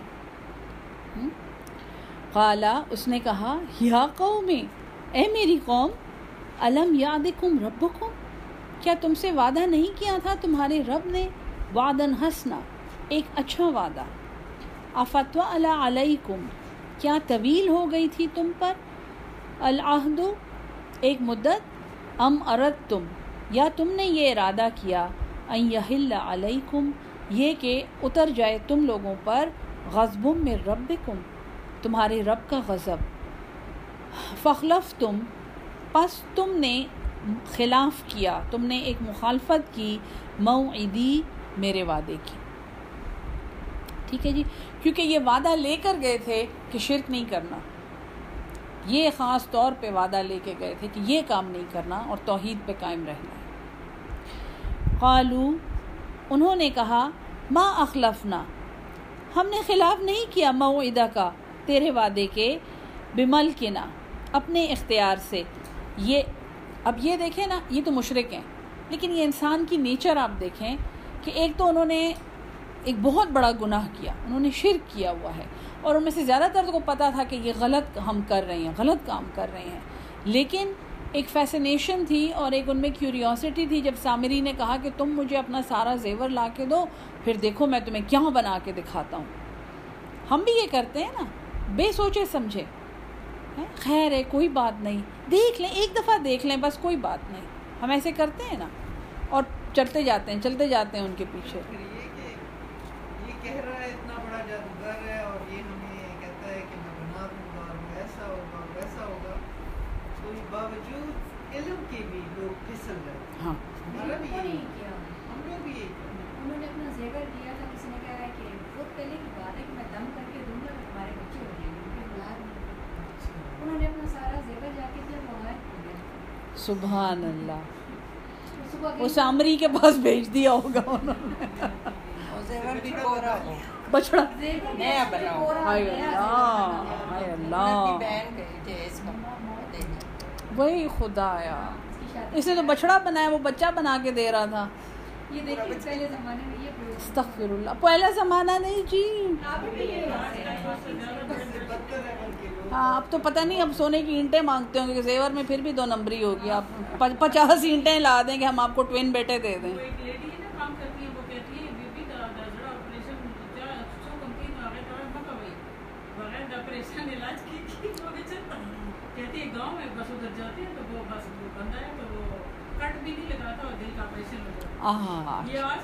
ماشاء اللہ، سارے سی ٹی سرجن خودکشیاں کر لیں، 10 سال کی ریزیڈنسی کے بعد بنتے ہیں۔ بالکل یہی ہے کہ وہ، یعنی کہ یہ کہہ رہے ہیں کہ تم یہ چاہتے، تم نے وعدے کے خلاف کیا، تو اب وہ قوم انہیں ایکسکیوزز دے رہی ہے کہ ہم نے تمہارے وعدے کے خلاف اپنی مرضی سے نہیں کیا اے موسیٰ، وَلَكِنَّا حُمِّلْنَا، اور لیکن ہم پر تو لادا گیا تھا، اوزارن، ایک بوجھ، من زینتن، سجاوٹ، زینت القوم، ایک قوم کا زیور، فقذفناہا، پس ہم نے اسے ڈال دیا، فکذالک، پس اسی طرح القی السامری، اس کو سامری نے ڈال دیا۔ ایک تو یہ سارے زیور وہاں سے چرا کے لائے ہیں، اس سے یہ پتہ چل رہا ہے نا، ہم نے تو بڑے بوجھ لادے تھے فرعون کے زیور کے، تو یہ وہاں سے زیور چرا کے لائے ہیں۔ پھر یہ کہہ رہے ہیں کہ وہ بوجھ ہم نے ڈال دیا، ہم نے وہ بوجھ اپنے آپ سے ہٹا دیا، تو پھر وہ سامری کے پاس چلا گیا، وہ اس کو مل گیا۔ ٹھیک ہے، یہ آپ ان کا ایکسکیوز دیکھیں، یعنی کہ ایک تو انتہائی بونگا ایکسکیوز ہے، جھوٹ بھی بول رہے ہیں اور چوری بھی انہوں نے کی ہوئی ہے، اور پھر اس کو ایز این ایکسکیوز یوز کر رہے ہیں۔ فَأَخْرَجَ لَهُمْ، پس اس نے نکالا ان کے لیے، عجلاً، ایک بچڑا، جسد لَهُ، ایک قالب اس کے لیے، خوارن، جس میں گائے کی آواز تھی۔ فقالو، پس انہوں نے کہا، ھذا الہکم، یہ تمہارا معبود ہے، وَإِلَٰهُ موسیٰ، اور معبود ہے موسیٰ کا۔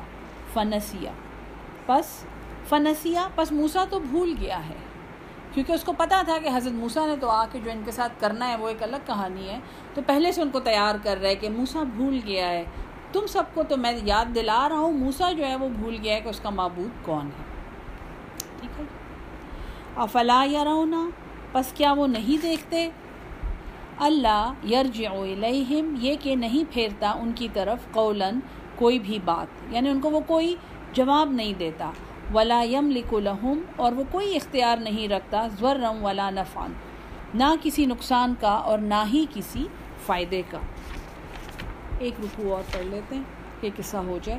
وَلَقَدْ قَالَ لَهُمْ، اور تحقیق کہا ان کو، ہارون، حضرت ہارون علیہ السلام نے، من قبل، اس سے پہلے، یا قومی، اے میری قوم، انما فتنتم بہ، اس کے سوا نہیں ہے کہ تم آزمائے گئے ہو اس کے ذریعے، وَإِنَّ رَبَّكُمُ الرَّحْمَنُ، اور بے شک تمہارا رب تو رحمان ہے، فتبعونی پس میری پیروی کرو، واطیعوا امری اور اطاعت کرو میری بات۔ قالوا انہوں نے کہا لن نبرح علیہ ہم ہرگز نہیں جدا ہوں گے، ہم اس سے الگ نہیں ہوں گے، عاکفین جمے ہوئے، حتیٰ یہاں تک کہ یرجع الینا موسیٰ لوٹ آئے ہماری طرف موسیٰ۔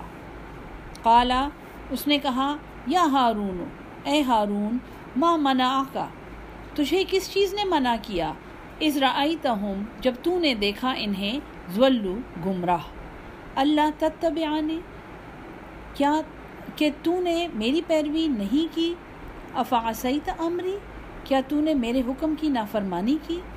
قالا اس نے کہا یبن ام اے میرے ماں کے بیٹے، اے میرے ماں جائے، لا تأخذ نہ پکڑ بلیحتی میری داڑھی، ولا برأسی اور نہ ہی میرے بال۔ اس میں یہ نہیں کہا گیا کہ حضرت موسیٰ نے کیا کیا، لیکن پیغمبر ہیں اور قرآن کا اسلوب ایسا ہے کہ قرآن یہ نہیں کہے گا کہ موسیٰ نے اس کی داڑھی پکڑ لی، لیکن ان کے اس ڈیفینسو ڈائلاگ سے یہ پتہ چل رہا ہے کہ حضرت موسیٰ نے ان کے ساتھ خاصا کچھ کیا اور شاید ان کو مارا پیٹا، ان کو کھینچا وینچا، تو یہ کہہ رہے ہیں کہ آپ میری داڑھی نہ پکڑیں اور نہ ہی میرا سر، انی خشیت بے شک میں ڈرتا تھا، ان تقولا یہ کہ آپ یہ کہیں گے، فرقتا تو نے تفرقہ ڈال دیا، بین بنی اسرائیل کے درمیان، ولم ترقب اور نہ خیال رکھا، قولی میری بات کا، فما خطبک پس قالا اس نے کہا فما خطبک پس کیا حال ہے، یا سامری اے سامری۔ اب سامری سے بھی پوچھا جا رہا ہے کہ یہ آپ نے کیا کیا ہے، یہ آپ نے کیا بنایا ہے، ٹھیک ہے جی، قوم کو پتہ چل گیا ہے کہ جو ہم نے کام کیا ہے اس سے ہم پہ عذاب آ سکتا ہے۔ حضرت ہارون جو ہیں وہ یہ کہہ رہے ہیں کہ اگر میں یہ کچھ کہتا تو یہ قوم تفرقے میں پڑ جاتی، یہ بٹ جاتی، یعنی ایک پیغمبر کی یہ شان نہیں ہے کہ وہ اپنی قوم کو تفرقے میں ڈال دے، چونکہ یہ ایک ٹیم تھی حضرت موسیٰ اور حضرت ہارون، تو ہو سکتا ہے کہ وہ ٹیم میں ایک سخت حصہ اور ایک زبردست حصہ جو تھا وہ حضرت موسیٰ تھے، اور جو نرمی پر مبنی اور جو شفقت والا حصہ تھا وہ حضرت ہارون تھے، اور وہ سختی والا حصہ اس وقت کوہ طور پہ گیا ہوا تھا اور پیچھے صرف حضرت ہارون رہ گئے تھے۔ تو یہ ہے کہ وہ یہ کہہ رہے ہیں کہ آپ پھر یہ کہتے کہ میں نے آپ کی قوم کو ڈیوائیڈ کر دیا ہے، تو میں نے اس لیے ایسا نہیں کیا۔ اب سامری سے پوچھ رہے ہیں کہ آپ کا کیا حال ہے، یہ آپ نے کیا کیا ہے۔ قالا سامری نے کہا بصرت میں نے دیکھا، بما لم یبصروا جو انہوں نے نہیں دیکھا، فقبضت پس میں نے ایک مٹھی بھر لی، قبضتاً ایک مٹھی، من اثر الرسول اس فرشتے کے اس بھیجے ہوئے کے قدم سے، فنبذتها پس میں نے ڈال دی اس میں، وکذالک اور اسی طرح، سولت لی نفسی پھسلایا مجھے میرے نفس نے۔ اب یہ بہت زیادہ روایات ہیں، اسرائیلی روایات ہیں کہ جب وہ سمندر پھٹا تھا اور اس میں خشکی ظاہر ہوئی تھی تو اس میں فرشتے تھے جنہوں نے اس پانی کو روکا ہوا تھا، قرآن میں نہیں ہے، یہ اسرائیلی روایات ہیں یا کیا۔ اب فرشتوں نے وہ پانی روکا ہوا ہے، اور یہ سامری جو ہے اس نے، بعض کہتے ہیں حضرت جبریل کے پیروں کی خاک تھی، بعض کہتے ہیں کوئی فرشتے کے پیروں کی خاک تھی جو اس نے وہاں سے اس وقت اٹھا لی، اور جب اس نے یہ بچڑا بنایا تو وہ مٹی اس نے اس میں ڈال دی، اور اس چیز سے اس بچڑے میں جان آ گئی اور اس کی آواز آنے لگی۔ اور یہ بہت تفسیروں میں بھی یہ لکھا ہوا ہے کہ وہ خاک جو تھی، مشت خاک اس نے اٹھائی اور وہ اس سے اس طرح اس بچڑے میں جان آ گئی۔ یہاں پہ وہ یہ دیکھیں، سامری سے ایک تو سامری نے سب کو شرک پہ مجبور کیا ہے، اس نے ایک ایسی حرکت کی ہے جس کی وجہ سے بنی اسرائیل شرک میں مبتلا ہو گئے، تو اس سے آپ یعنی کہ سچ کی ایکسپیکٹیشن رکھنا بہت مشکل ہے۔ اور پھر وہ یہ کہہ رہا ہے کہ میں نے وہ دیکھا جو کسی نے نہیں دیکھا، اور میں نے فرشتے کے نقش قدم سے ایک مٹھی بھر لی، تو میں نے وہ اس بچڑے میں جب ڈالی تو پھر یہ نہیں کہہ رہے کہ یہ زندہ ہو گیا، اسی طرح مجھے میرے نفس نے پھسلایا، یعنی میں نے جھوٹ بولا، میں نے غلط کام کیا، وہ یہ کہہ رہا ہے، ٹھیک ہے جی۔ یہ بالکل آپ یہ نہ کہیں کہ یہ حقیقت ہے کہ اس نے وہ مٹی اٹھائی اور واقعی اس سے اس بچڑے میں جان آ گئی، کیونکہ یہ ایک شرکیہ خیال ہے اور یہ ایک شرکیہ انٹرپریٹیشن ہے، کیونکہ اللہ کے سوا کوئی کسی چیز میں جان نہیں ڈال سکتا. وہ مٹی ہو، وہ فرشتہ بھی پورا اٹھا کے کسی چیز میں ڈال دیں لیکن اس میں جان نہیں آئے گی. ٹھیک ہے نا جی. تو یہاں پہ وہ ایک بات بنا رہا ہے، ایک قصہ سنا رہا ہے اپنی طرف سے ان کو کنونس کرنے کے لیے کہ میں نے یہ کیا. اس کا حقیقت سے کوئی تعلق نہیں ہے. ٹھیک ہے جی. قالا، اس نے کہا، فذهب، پس تو جا، فإن لك فی الحیات، پس بے شک تیرے لیے زندگی میں، ان تقولا، یہ کہ تو کہے، لا مساس، مجھے نہیں چھونا، وإن لك موعدا، اور بے شک تیرے لیے ایک مقررہ وقت ہے، لن تخلفہ، ہرگز تجھ سے کوئی وہ خلاف نہیں ہوگا. وانظر، اور دیکھ، الی الہک الذی، اپنے معبود کی طرف، وہ ذات، ظلت علیہ، جس پر تو جمع رہتا تھا، جس پر تو فکس رہتا تھا، عاکفاً، جمع ہوا. لنحرقنہ، ہم لنحرقنہ، البتہ ضرور ہم اسے جلائیں گے. ثم لننسفنہ، البتہ ہم اسے بکھیر دیں گے، فی الیم، دریا میں، نفساً، اڑا کر. اب اگر یہ بات سچ ہوتی کہ اس میں واقعی کسی فرشتے کی جان ہے یا یہ کوئی ایسی جاندار چیز ہے تو یہ بات نہ کہتے حضرت موسیٰ. وہ یہ کہہ رہے ہیں کہ تم نے اس میں مٹی ڈالی ہے، جو بھی ڈالا ہے، تم دیکھنا میں اسے ایک تو اس کے اوپر ایک عذاب آیا، اس کو کوئی بیماری ہو گئی تھی جس کی وجہ سے وہ ایک عجیب، یعنی وہ بہت تکلیف میں اور بہت کسی انیوژول بیماری سے مرا تھا سامری. دوسری بات، اس چیز، وہ جو بچڑا تھا اسے جلا دیا گیا اور اس کی راکھ بکھیر دی گئی لوگوں کو دکھانے کے لیے کہ یہ وہ الہ ہے جس کی آپ عبادت کرتے تھے اللہ کے سوا. انما الہکم اللہ الذی، اس کے سوا نہیں ہے کہ تمہارا معبود اللہ ہے، وہ ذات، لا الہ الا ہوا، جس کے سوا کوئی معبود نہیں ہے. وسع کل شیء علما، اس کے علم میں اس کا علم بہت وسیع ہے اور اس نے ہر چیز کو اپنے اندر سمویا ہوا ہے. کذالک نقص علیک، اسی طرح ہم سناتے ہیں آپ کو، من انباء، خبریں، احوال، ما قد سبق، جو پہلے گزر چکا ہے. وقد آتیناک، اور تحقیق ہم نے آپ کو دیا ہے، من لدنا ذکرا، اپنی طرف سے ایک ذکر، ایک نصیحت. من اعرض عنہ، جس نے منہ پھیرا اس نصیحت سے، فإنہ، پس بے شک وہ، یحمل یوم القیامت، اس نے لادا قیامت کے دن، وزرن، ایک بھاری بوجھ، خالدین فیہ، ہمیشہ رہیں گے اس میں. وساء لہم، اور بہت برا ہے ان کے لیے، یوم القیامت، قیامت کے دن، حملہ، بوجھ. یوم ینفخ، جس دن پھونک ماری جائے گی، فی الصور، سور میں. ونحشر المجرمین، اور ہم اکٹھا کریں گے مجرموں کو، یومئذ، اس دن، زرقا، نیلی آنکھوں کے ساتھ. یہ زرقا کا لفظ جو ہے یہ اصل میں نیلا رنگ اتنا نہیں ظاہر کرتا جتنا یہ مردہ آنکھ کو ظاہر کرتا ہے. جیسے مردہ آنکھ کے اوپر ایک جھلی سی آ جاتی ہے، یہ کونیا جو ہے نا، اس کو ہم میڈیکل میں کہتے ہیں اوپیک ہو جاتا ہے. ویسے تو یہ ٹرانسپیرنٹ ہوتا ہے نا، اس میں سے اندر وہ براؤن رنگ سب کچھ نظر آتا ہے. لیکن مردے کی آنکھیں جو ہیں وہ کچھ دیر کے بعد، کچھ دن تو نہیں، کچھ گھنٹوں کے بعد، یہ جو کونیا ہے اس کے اوپر ایک ہلکی نیلی سی ایک جھلی آ جاتی ہے. تو یہ نیلی آنکھ جو ہے یہ وہ بے نور آنکھ ہے جس کا کورنیا اوپیک ہو گیا ہے، اب وہ ٹرانسپیرنٹ نہیں رہا ہے، اس کورنیا کے اوپر پردہ آ گیا کیونکہ وہ مر چکا ہے. تو یہ کہا جا رہا ہے کہ اس دن ہم ان کو اٹھائیں گے نیلی آنکھوں کے ساتھ، مردہ آنکھوں کے ساتھ. اور اس میں ایک بڑی انٹرسٹنگ آبزرویشن اس آیت کی تفسیر میں اپنی آبزرویشن آپ کو بتا رہی ہوں کہ عراق میں 2 صحابی ایکسیوم ہوئے تھے. مشہور قصہ ہے یہ، حضرت حذیفہ بن الیمان اور ایک دوسرا ان کا نام مجھے بھول گیا ہے، حضرت سعد تھے یا حضرت یاسر، حضرت سعد، مجھے یاسر سم تھنگ نام تھا ان کا. تو 2 صحابی، نہ مصب نہ دے، تو یاسر تھا ان کے نام میں. 2 ایکزیوم ہوئے تھے اور ان کی تصویریں، مطلب اتنی قریب کی تصویریں تو اب نہیں ہیں، سم ہاؤ لوگوں نے غائب کر دی ہیں، لیکن ان کی آنکھیں بالکل روشن تھیں، یعنی ان کے یہ جو وہ مردوں کی آنکھوں پہ وہ چیز ہوتی ہے نا، وہ ان کی آنکھوں پہ نہیں تھی، بلکہ باقاعدہ ان کی آنکھیں اندر سے ایگزامن کی گئی تھیں، اور وہ جنہوں نے بھی ایگزامن کی تھیں انہوں نے بھی یہی کہا تھا کہ بالکل زندہ لوگوں کی آنکھیں جیسی لگتی ہیں. تو یعنی روح جو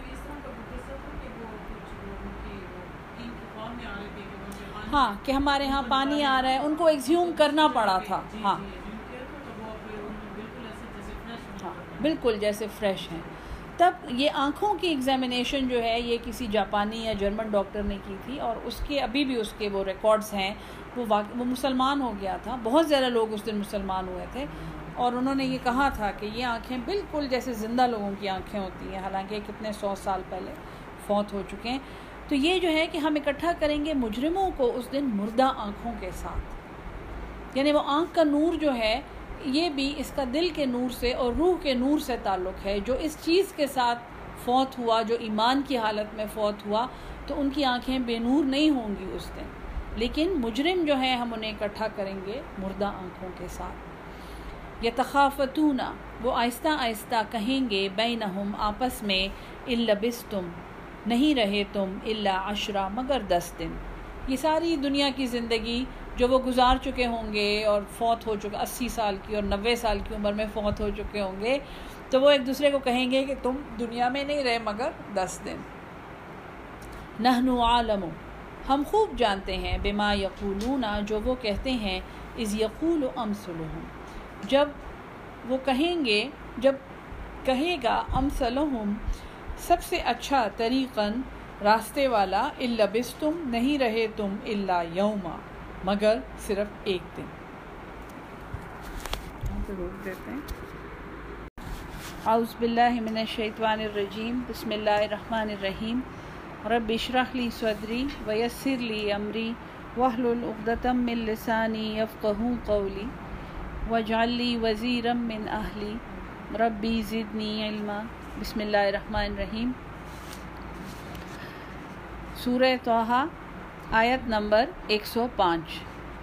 ہم نے پچھلی دفعہ سورہ طٰہٰ میں حضرت موسیٰ کا ذکر بہت ڈیٹیل میں پڑھا، ٹھیک ہے نا، آپ لوگوں کو یاد ہے سارا، یعنی کہ کیسے جادوگر ان کو دیکھ کے فوراً ان پہ ایمان لے آئے تھے، حالانکہ وہ کافر تھے اور جادو کرنے والے لوگ تھے. لیکن چونکہ ان کے پاس علم تھا تو انہوں نے وہ چیز پہچان لی کہ جب حضرت موسیٰ کا جو عصا تھا وہ اژدہا بن گیا اور وہ ان کے جھوٹ موٹ کے جادو کو نگلنا اس نے شروع کر دیا، تو وہ فوراً ایمان لائے. اور میں نے آپ کو کہا تھا کہ یہ ایک بہت ہی انیوژول واقعہ ہے کہ ایک لمحے میں، جیسے صاحب یاسین کے بارے میں ہے کہ انہوں نے اپنی قوم کو کہا کہ اس نبی کی بات مانو، اور اس کے بعد وہ جنت میں داخل ہو گئے.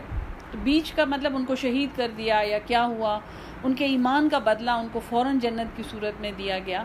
اس طرح یہ جادوگر تھے جو ایک لمحے میں کافر تھے اور اگلے لمحے میں وہ فرعون کو انہوں نے کہا کہ تم ہمارے ساتھ جو بھی کرو، ہم نے موسیٰ کے رب پہ اور ہارون کے رب پہ ہم ایمان لے آئے ہیں، کیونکہ ہمیں پتہ ہے کہ یہ حق ہے. اور انہوں نے حق کے لیے سخت سزا کاٹی اور وہ جنت، مطلب شہید ہو گئے وہ لوگ ایک لمحے کے فیصلے میں. تو یہ ہم لوگوں نے پچھلی دفعہ اور ڈیٹیل میں حضرت موسیٰ کا بیان تھا. آج اس کے بعد کا قصہ ہے. بسم اللہ الرحمن الرحیم. وَيَسْأَلُونَكَ، اور وہ آپ سے پوچھیں گے، عن الجبال، پہاڑوں کے بارے میں. جبل جیسے جبل رحمت، جبل نور، تو جبال پہاڑوں کی جمع ہے. وہ آپ سے پہاڑوں کے بارے میں پوچھیں گے. فقل، پس کہہ دیجئے، ينسفها، انہیں بکھیر دے گا، انہیں منتشر کر دے گا، ربی، میرا رب، نسفاً، ہوا میں اڑا کے. یعنی یہ بالکل ایک ڈیفرنٹ آیت ہے پچھلے سبجیکٹ سے. اب اس طرح ہے کہ حضور صلی اللہ علیہ وسلم سے کلام ہے، ان سے خطاب ہے کہ آپ سے لوگ پہاڑوں کے بارے میں پوچھتے ہیں تو ان کو کہیں کہ یہ پہاڑ جو آپ کو اتنی بڑی بڑی چیزیں نظر آ رہی ہیں، اور پہاڑ جو ہے، یعنی لوگ یہ بھی کہتے ہیں مصیبت کے پہاڑ. پہاڑ ایک استعارہ ہے، پہاڑ جیسے ایک تشبیہ کے طور پہ بھی اس آیت میں ہے کہ لوگ آپ سے ان بڑی بڑی چیزوں کے بارے میں پوچھتے ہیں جیسے پہاڑ. تو آپ ان کو یہ کہیں کہ میرا رب انہیں بکھیر کے ہوا میں اڑا دے گا. یعنی یہ اس کی قدرت ہے کہ اس نے اتنی بڑی بڑی چیزیں بنائی ہیں، اور یہ بھی اس کی قدرت ہے کہ ایک دن یہ چیزیں ہوا میں اڑ جائیں گی، بکھر جائیں گی. ٹھیک ہے نا جی. فیذرھا اسے چھوڑ دے گا قاعن ایک میدان صفصفا بالکل ہموار. صفصفا یعنی کہ ایک لیئر میں، جیسے صف ایک لائن کو کہتے ہیں، ٹھیک ہے نا جی. تو وہ اس کو ایک میدان بنا دے گا. اب جن لوگوں نے ہم میں سے مکہ دیکھا ہے، اور اللہ سب کو بار بار دیکھنا نصیب کرے، مکہ میں جب انٹر ہوتے ہیں تو چٹانیں پہاڑ نظر آتے ہیں. ایک اس کی جغرافی بہت ڈیفرنٹ ہے، مطلب سڑک پہ بھی چلتے ہوئے آپ کو ایک دم سے کالے کالے پہاڑ نظر آنے شروع ہو جاتے ہیں اور آپ کہتے ہیں کہ مکہ آ گیا ہے، ورنہ صحرا ہوتا ہے اور ایسے پتھریلی چھوٹی چھوٹی سی ٹیلے ہوتے ہیں. لیکن مکہ لگتا ہے کہ بڑے بڑے پہاڑ ہیں اس میں، اور اس میں تھے اور بھی اس سے بڑے بڑے پہاڑ تھے جو اب انہوں نے کاٹ کاٹ کے اس میں بلڈنگز بنا دی ہیں اور سڑکیں بنا دی ہیں.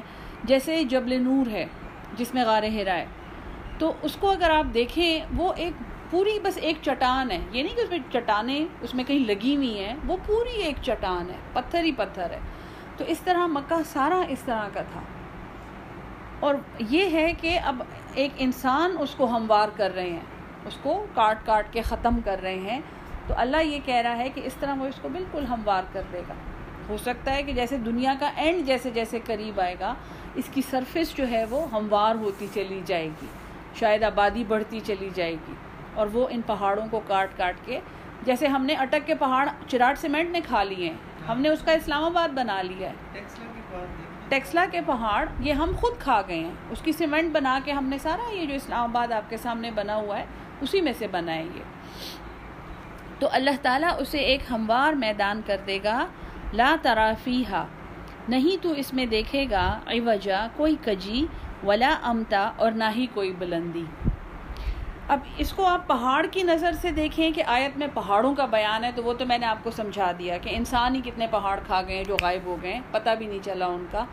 اور اگر آپ اس کو استعارے کی نظر سے دیکھیں تو زندگی میں بہت سی چیزیں ہیں جو ہمیں بہت بڑی بڑی نظر آتی ہیں.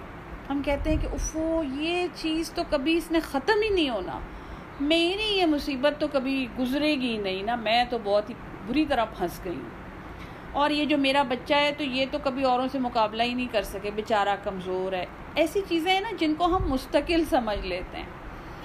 تو یاد رکھیں کہ زندگی میں موت کے سوا کوئی چیز مستقل نہیں ہے. یہ اٹل اصول ہے، قرآن ہمیں پڑھا رہا ہے یہ کہ کوئی چیز مستقل نہیں. نہ محبت مستقل ہے، نہ نفرت مستقل ہے، نہ اچھی فیلنگز مستقل ہیں، نہ بری فیلنگز. جو مستقل چیز ہے وہ آپ پیدا ہو گئے ہیں اور اب مرنا ہے، بس یہ مستقل ہے. ٹھیک ہے نا جی. تو کبھی بھی زندگی میں کوئی فیصلہ یعنی کوئی دائمی فیصلہ اس بیس پہ نہیں کرنا چاہیے کہ this is how I am feeling, یا میرا یہ خیال ہے کہ یہ چیز کبھی نہیں ٹھیک ہوگی اور آپ اس کے مطابق ایک نیگیٹو فیصلہ کرتے ہیں. ہمیشہ اللہ کہہ رہے ہیں کہ یہ تمہیں چٹانیں نظر آ رہی یہ ہوا میں بکھر جاتی ہیں، تو تم اپنے حالات کے بارے میں ایسے کیسے کہہ سکتے ہو کہ یہ کبھی نہیں بدلیں گے. اور اس سے پہلے حضرت موسیٰ کا قصہ گزرا ہے کہ ایک بچہ جسے ذبح ہونا تھا وہ دریا میں بہہ کے بادشاہ کے محل میں جا کے پرورش پا رہا ہے، اور اس کو اپنی ماں دودھ پلا رہی ہے، اور پھر وہ قتل کر کے بھاگ رہا ہے، اور اس کو ایک پیغمبر کی بیٹی سے اس کی شادی ہو رہی ہے.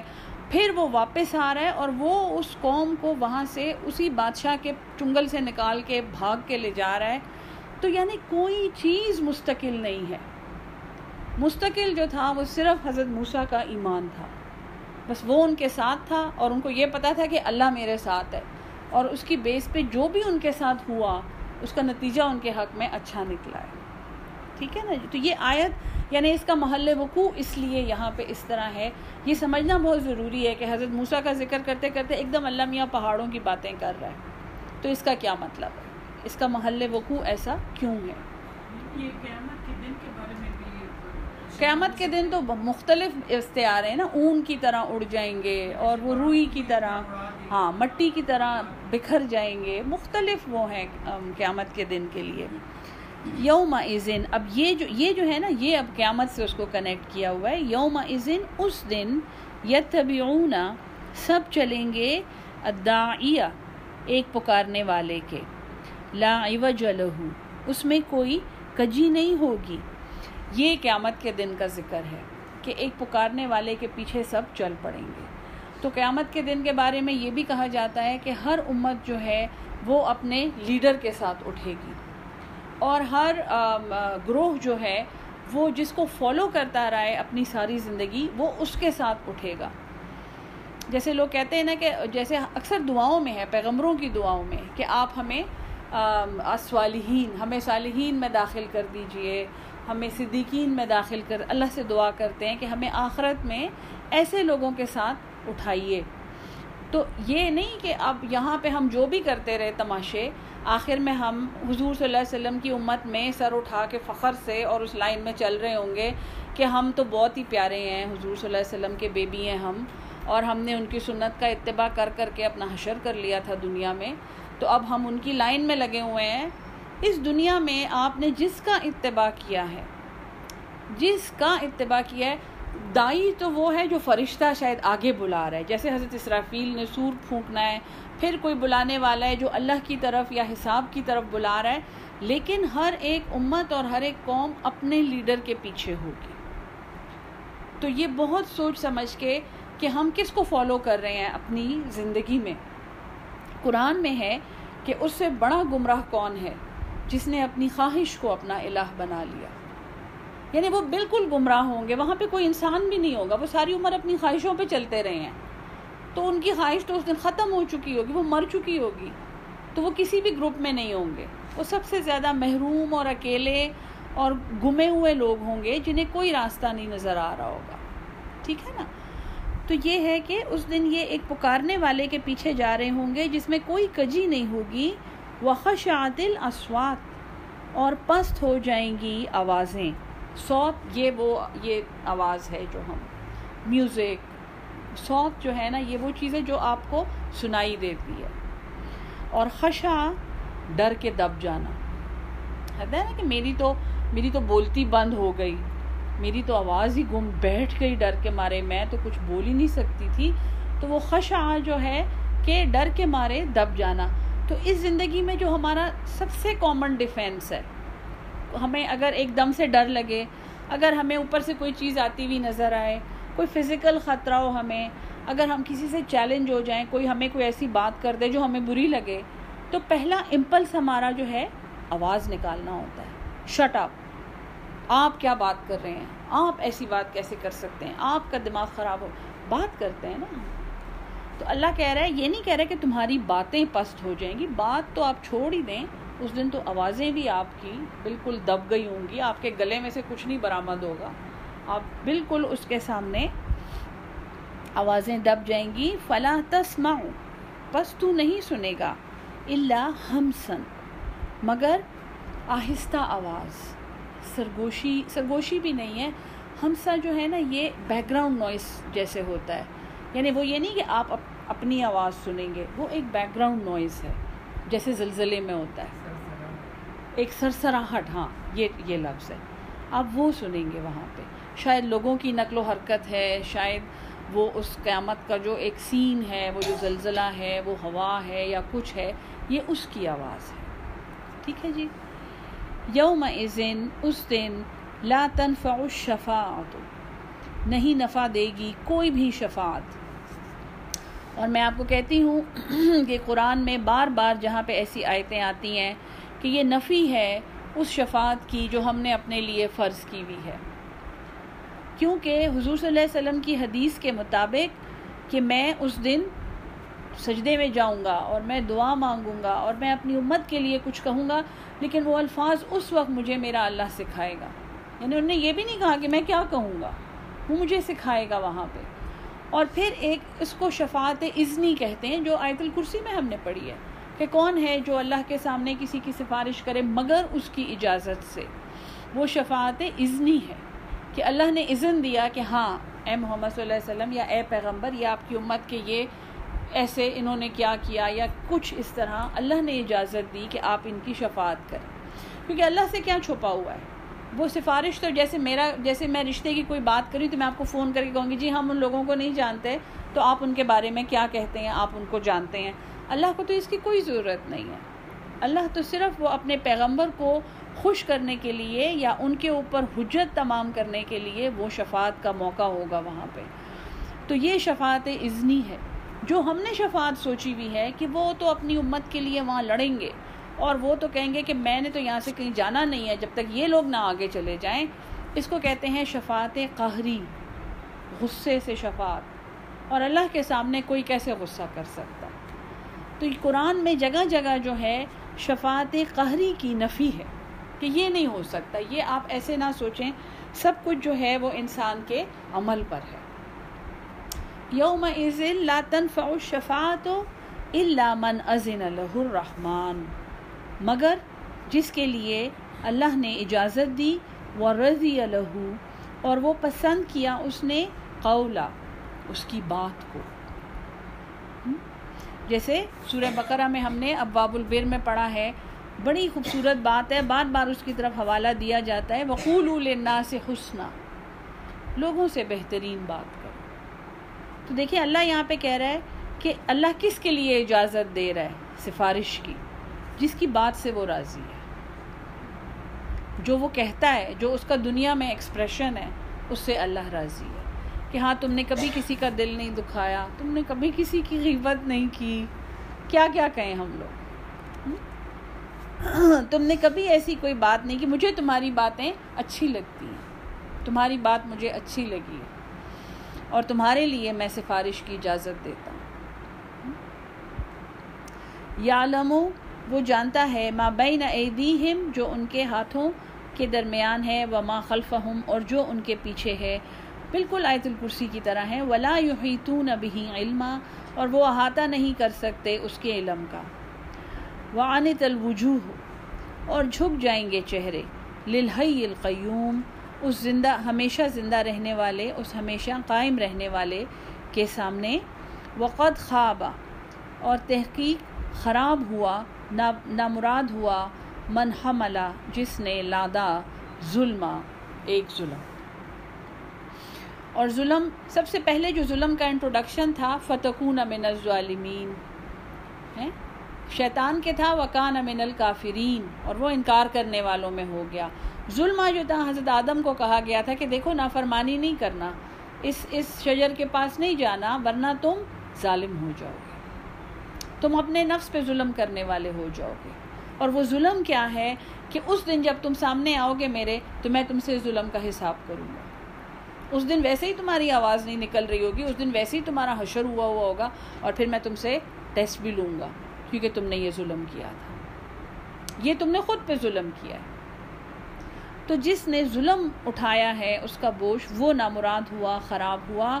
وَمَن يَعْمَلْ، اور جو کرے، من الصالحات، کوئی بھی نیکی، وَهُوَ مُؤْمِنٌ، اور وہ ایمان والا ہو، فلا یخاف، پس اسے خوف نہیں ہوگا، ظلمن، کسی بھی ظلم کا، ولا حزمن، اور نہ ہی کسی نقصان کا، یعنی اپنے اعمال میں کسی نقصان کا.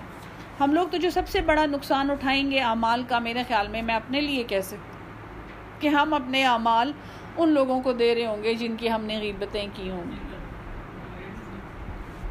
ہم اپنے اعمال ان لوگوں کو بالٹیاں بھر بھر کے دے رہے ہوں گے جن کا نادانستہ، ان کو بھی نہیں پتہ ہوگا، وہ خوش ہوں گے، سرپرائز، یہ دیکھیں جی آپ آ جائیں، آپ کی غیبت کی، آپ یہ لے لیں نیکی اس کی، آپ کی حق تلفی کی، یہ لے لیں اس کی، یہ نیکی آپ لے لیں. یہ معاف کرنے کا سین ہے، آپ یہ لے لیں اور معاف کر دیں، ورنہ یہ بھی ہو سکتا ہوگا کہ میں نے نہیں معاف کرنا، بس وہ بہت ہی پھر برا سین ہے. تو اسی لیے بات، یہ قولا کی بات جو آئی ہے نا، کہ یہ اللہ اس کی بات سے راضی ہے. یہاں پہ بات سفارش قبول ہوگی، اس کی سفارش کی اجازت ملے گی، اس کے لیے اللہ خوش ہوگا. وہ شخص ہے جس کی بات کو اللہ نے اپروو کیا ہے، جس کے منہ سے نکلی ہوئی بات کو اللہ نے اپروو کیا ہے، اسے قبول کیا ہے. وَكَذَلِكَ، اور اسی طرح انزلناہ، ہم نے نازل کیا ہے اسے، قرآن عربی، قرآن جو عربی میں ہے، وَصَرَّفْنَا فِيهِ، اور ہم نے پھیر پھیر کر بیان کی ہیں اس میں، من الوعید، مختلف ڈراوے، لعلہم، شاید کہ وہ، یتقون، پرہیزگار بن جائیں، او یحدثو، یا وہ پا لیں، وہ ایک بات لے لیں، لہم ذکرہ، اس میں سے کوئی نصیحت. یعنی تقوی حاصل کرنا تو بہت بڑا فائدہ ہے، لیکن قرآن کو اس نیت سے پڑھنا چاہیے کہ آپ اس سے نصیحت حاصل کریں. جیسے آج صبح میں نے بھیجا ہے کہ بہت لوگوں نے یہ پوچھا ہے کہ قرآن میں کون سے ہم رمضان میں کون سا ذکر کریں. تو مطلب یہ بہت دفعہ سمجھایا گیا ہے، لیکن اب تو میں نے چھوٹا سا ایک 9-10 منٹ کا بنا کے بھیج دیا ہے کہ دیکھیں جی قرآن جو ہے اسی کے اندر ہی ہے کہ شہر رمضان انزل فیہ القرآن، یہ وہ مہینہ ہے جس میں قرآن نازل ہوا ہے. ہدی للناس، ہدایت ہے سب انسانوں کی. اس ایک مہینے میں، یعنی اللہ اگر ڈائریکٹلی بھی یہ کہہ سکتا کہ آپ اس ایک مہینے میں قرآن سے چپک جائیں تو وہ کہہ سکتا تھا. انسان اتنے بے وقوف ہیں کہ اس بات کے بعد بھی وہ پوچھتے ہیں کہ جی ہم کتنی 1.25 لاکھ دفعہ کون سی آیت پڑھیں کہ ہمیں ثواب ہو جائے، ہم کچھ کما لیں. ہے جی ہم کتنی لاکھ دفعہ وہ چیز پڑھیں تو ہمارے سمندر کے جھاگ جتنے گناہ ایک دم سے بیٹھ جائیں اور سمندر سوکھ جائیں پوری دنیا کے. انسان اللہ نے عقل بھی تو دی ہوئی ہے. یہ مہینہ قرآن کو سمجھنے کا اور اس کے ساتھ اٹیچ ہونے کا ہے کہ اگلے سال میں آپ اٹیچ رہیں قرآن کے ساتھ. نہ میلہ نہیں لگانا قرآن کا. اس لیے یہ جو ہے نا روزانہ کے اور 30 کا ختم کر کے اور مبارک ہو میں اب اس کے بھی آئی ایم سوری، مطلب I don't agree with this. بہت بڑی نیکی ہے، میں منع کسی کو نہیں کرتی، لیکن قرآن اس چیز پہ ختم نہیں ہو جاتا. قرآن تو ایسی چیز ہے جو اپنے ساری زندگی جس کو ریفر کرنا ہے، جس سے سیکھنا ہے، جو اپنے بچوں کو سکھانا ہے. تو آپ ایک میلہ لگا کے، وہ تو وہی عکاظ اور ذوالمجنہ کے میلے ہیں جو حج پہ لگتے تھے مکہ والوں کے، جس میں وہ زبردست شاعریاں سناتے تھے اور سر دھلتے تھے اور آخر میں ایک دوسرے کو مبارکبادیں دیتے تھے اور میلہ ختم ہو جاتا تھا. تو اس لیے یہ ہے کہ قرآن کا مقصد جو ہے وہ انسان کو متقی بنانا ہے، اور یہ ذکر ہے، یہ نصیحت ہے. خود قرآن کا نام ذکر ہے، تو یہ ذکر ہے جو سیکھنا ہے. ذکر کا لغوی مطلب ہے نصیحت. ایک محفل میں بیٹھے ہوئے جو باقاعدہ ذکر کی محفل چل رہی ہے اور اس میں ذکر کے ایک سائیڈ ایفیکٹ جو ہے جو غیبت ہے وہ بھی چل رہا ہے، لوگوں کے مذاق بھی اڑائے جا رہے ہیں، لوگوں کو دیکھا بھی لوگوں کی طرف آنکھوں سے اشارے کیے جا رہے ہیں. ہم بچپن سے دیکھ رہے ہیں، یہ ہم خود بھی کرتے تھے. تو ذکر بہت بڑی چیز ہے جی. ذکر قرآن کا نام ہے، اور جو آپ کر رہے ہیں وہ پتہ نہیں کیا ہے. فتعال اللہ، پس بلند و برتر ہے اللہ کی ذات، الملک الحق، جو بادشاہ ہے حق والا. ولا تعجل بالقرآن، یہ ابھی جو میں نے بالکل بات کی ہے، اور جلدی نہ کرو قرآن میں، من قبل، اس سے پہلے کہ ان یقضی الیک، یہ کہ پورا کیا جائے تیری طرف، وحیہ، اس کی وحی. وقل، اور کہہ دیجئے، ربی زدنی علما، اے میرے رب مجھے زیادہ کر دے میرے علم میں. یہ حضور صلی اللہ علیہ وسلم چونکہ وحی کے دوران، یہ بلکہ اس کی بڑی خوبصورت ایک روایت ہے کہ جلدی جلدی پڑھتے تھے کہ میں سیکھ لوں، مجھے بھول نہ جائے. ریپیٹ کرتے ہوں گے، جیسے ہم رٹا مارتے ہیں سبق کا، تو حضرت جبریل کے سامنے حضور صلی اللہ علیہ وسلم اس کو بار بار ریپیٹ کرتے تھے جلدی جلدی. تو یہ آیت آئی تھی کہ جلدی نہ کریں، عجلت نہ کریں قرآن میں. جیسے میں نے آپ کو بھی کہا نا، اس کی روح سے دیکھیں، میرا بیٹا رات کو دوستوں سے پوچھ کے اس مسجد میں گیا ہے جہاں 2.5 سے پارہ پڑھایا جاتا ہے، ختم جلدی ہو جائے. اپنا میرا بیٹا، ہاں جی 2.5 اب یہ ہو جائے گا، پھر میں اپنی اسٹڈی کروں گا. اس نے اپنی طرف سے کوئی ایک مقصد بنایا ہوا ہے اپنے لیے، ٹھیک ہے. تو یہ یعنی کہ اتنا یہ حکم آپ دیکھیں کہ جلدی نہ کریں قرآن میں، اس سے پہلے کہ آپ کی طرف وہ وحی پوری ہو جائے، وہی حضور صلی اللہ علیہ وسلم کے لیے پوری ہو جائے. ہمارے لیے جیسے اللہ ہمیں کہہ رہا ہے قرآن میں جلدی نہ کرو، اس سے پہلے کہ تمہاری طرف وہ الہام پورا ہو جائے، میرا وہ لیسن پورا ہو جائے، اس کے اندر جو ہے وہ تمہیں سمجھ آ جائے. اور اس پہ دلیل یہ ہے وقل، اور کہہ دیجئے ربی زدنی علما. قرآن کا مقصد انسان کے علم کو زیادہ کرنا ہے، انسان کو ایک عالم بنانا ہے. گاڑی چلے تو یہ کہ مجھے میرے علم میں زیادہ کر دے. وَلَقَدْ عَهِدْنَا، اور تحقیق ہم نے حکم دیا، اِلَىٰ آدَمَ، حضرت آدم علیہ السلام کو، من قبل، اس سے پہلے، فنسیا، تو وہ بھول گیا. وَلَمْ نَجِدْ لَهُ، اور ہم نے نہیں پایا اس میں عزمہ، پختہ ارادہ. حضور صلی اللہ علیہ وسلم کو کہا جا رہا ہے کہ آپ جلدی نہ کریں اس کو پڑھنے میں، اس کے رٹے نہ ماریں اس سے پہلے کہ وہ وحی، وہ الہام مکمل ہو جائے جو ہم آپ کی طرف بھیج رہے ہیں. اور قرآن ایک ایسی کتاب ہے جو ڈائریکٹلی اپنے پڑھنے والے سے بات کرتا ہے، ڈائریکٹلی. یعنی یہ ایک دفعہ میں اپنی اسٹوڈنٹس کے ساتھ بیٹھی ہوئی تھی اور میں نے ان کو ویسے ہی کہا، میں نے کہا آؤ ایک گیم کھیلتے ہیں، تم اپنے دل میں ایک بات سوچو اور پھر میں تمہارے لیے ایک آیت نکالتی ہوں. آپ یقین کریں کہ 3 بچیوں نے، اور یہ ہوتا ہے، آپ کچھ سوچیں اور آپ اسے کھول کے دیکھیں تو آپ کو لگتا ہے کہ یہ اس چیز کا جواب ہے جو آپ نے سوچی ہوئی ہے. یہ آپ کہیں کر کے دیکھیں. It's an interesting game, it's a game. میں یہ نہیں کہہ رہی کہ اسے آپ ریچول بنا لیں یا اس کو کوئی حاجت کے نفل بنا لیں، لیکن یہ قرآن کے ساتھ انسان کی اٹیچمنٹ بڑھانے کا ایک طریقہ ہے. وہ بچیاں بھی حیران کہ نہیں میڈم آپ نے پہلے سے نکال اپنے نشانی رکھی ہوئی ہے اس میں. میں نے کہا نہیں یار، یہ میرا پرانا قرآن ہے، میں خود بھی اس کے ساتھ یہ کرتی رہتی ہوں. تو قرآن جو ہے اس کا مقصد ہرگز یہ نہیں کہ آپ اس کو جلدی جلدی پڑھ کے گزار دیں اور پھر سمندر کے جھاگ جتنے گناہ اپنے آپ ہموار کر لیں اور وہ چیز ختم ہو جائے. ایسا بالکل نہیں ہے. اس کا مقصد علم ہے، اور اس علم کا مقصد آپ کو نصیحت ہے، ذکر ہے، اور اس ذکر کا مقصد تقویٰ ہے کہ انسان پرہیزگار بن جائے، اللہ کا پیارا بندہ بن جائے. ٹھیک ہے جی. تو یہاں پہ اللہ تعالیٰ حضور صلی اللہ علیہ وسلم کو کہہ کے کہ ربی زدنی علما، آپ یہ دعا مانگیں. 4 الفاظ کی یہ دعا ہے. ربی زدنی، اے میرے رب، زدنی زیادہ کر دے مجھے، علما میرا علم. اتنی سی دعا، اور بہت زبردست دعا ہے یہ، بھاری دعا ہے یہ. پھر اللہ کہتا ہے کہ ہم نے حکم بھیجا تھا آدم کو بھی اس سے پہلے، لیکن وہ بھول گیا اور ہم نے اس میں عزم نہیں پایا. تو اللہ حضور صلی اللہ علیہ وسلم کو اور ہمیں یاد دلا رہا ہے کہ تم لوگ ارادے کے بڑے کمزور ہو، بڑے تم رمضان میں ارادے باندھتے ہو اور دورہ قرآن میں بیٹھ کے سر دھنتے ہو اور پھر پرفیوم لگا کے اچھے اچھے کپڑے پہن کے وہاں جاتے ہو، پھر پارٹی بھی مناتے ہو کہ آج ہو گیا، ختم ہو گیا، مبارک ہو، کیا کیا باتیں ہوتی ہیں. ٹھیک ہے نا جی. لیکن تم لوگ ارادے کے بڑے کمزور ہو جی. اگلے دن پھر فجر کے لیے اٹھنا مشکل ہوتا ہے. عید جیسے ہی شعبان کے روزے جو ہیں وہ اس کے بعد والے شوال کے روزے رو رو کے کتنے کیسے کریں، متواتر رکھیں یا ایک چھوڑ کے کیا کریں، بس کیسے کریں. حالانکہ ابھی تم لوگوں نے 30 روزے رکھیں، 29 روزے رکھیں. تو اللہ کہتا ہے کہ یہ یاد رکھو کہ تمہارا جو جد ابجد تھا، جو آدم تھا، اس کو کتنی محبت سے میں نے بنایا اور اس نے اپنی آنکھوں سے دیکھا کہ فرشتے اسے سجدہ کر رہے ہیں، وہ بھی ہمارا حکم بھول گیا تھا. اس میں بھی عزم نہیں تھا، اس میں بھی حکم کی تعمیل کا وہ جو پختگی اس میں نہیں تھی. ٹھیک ہے نا جی.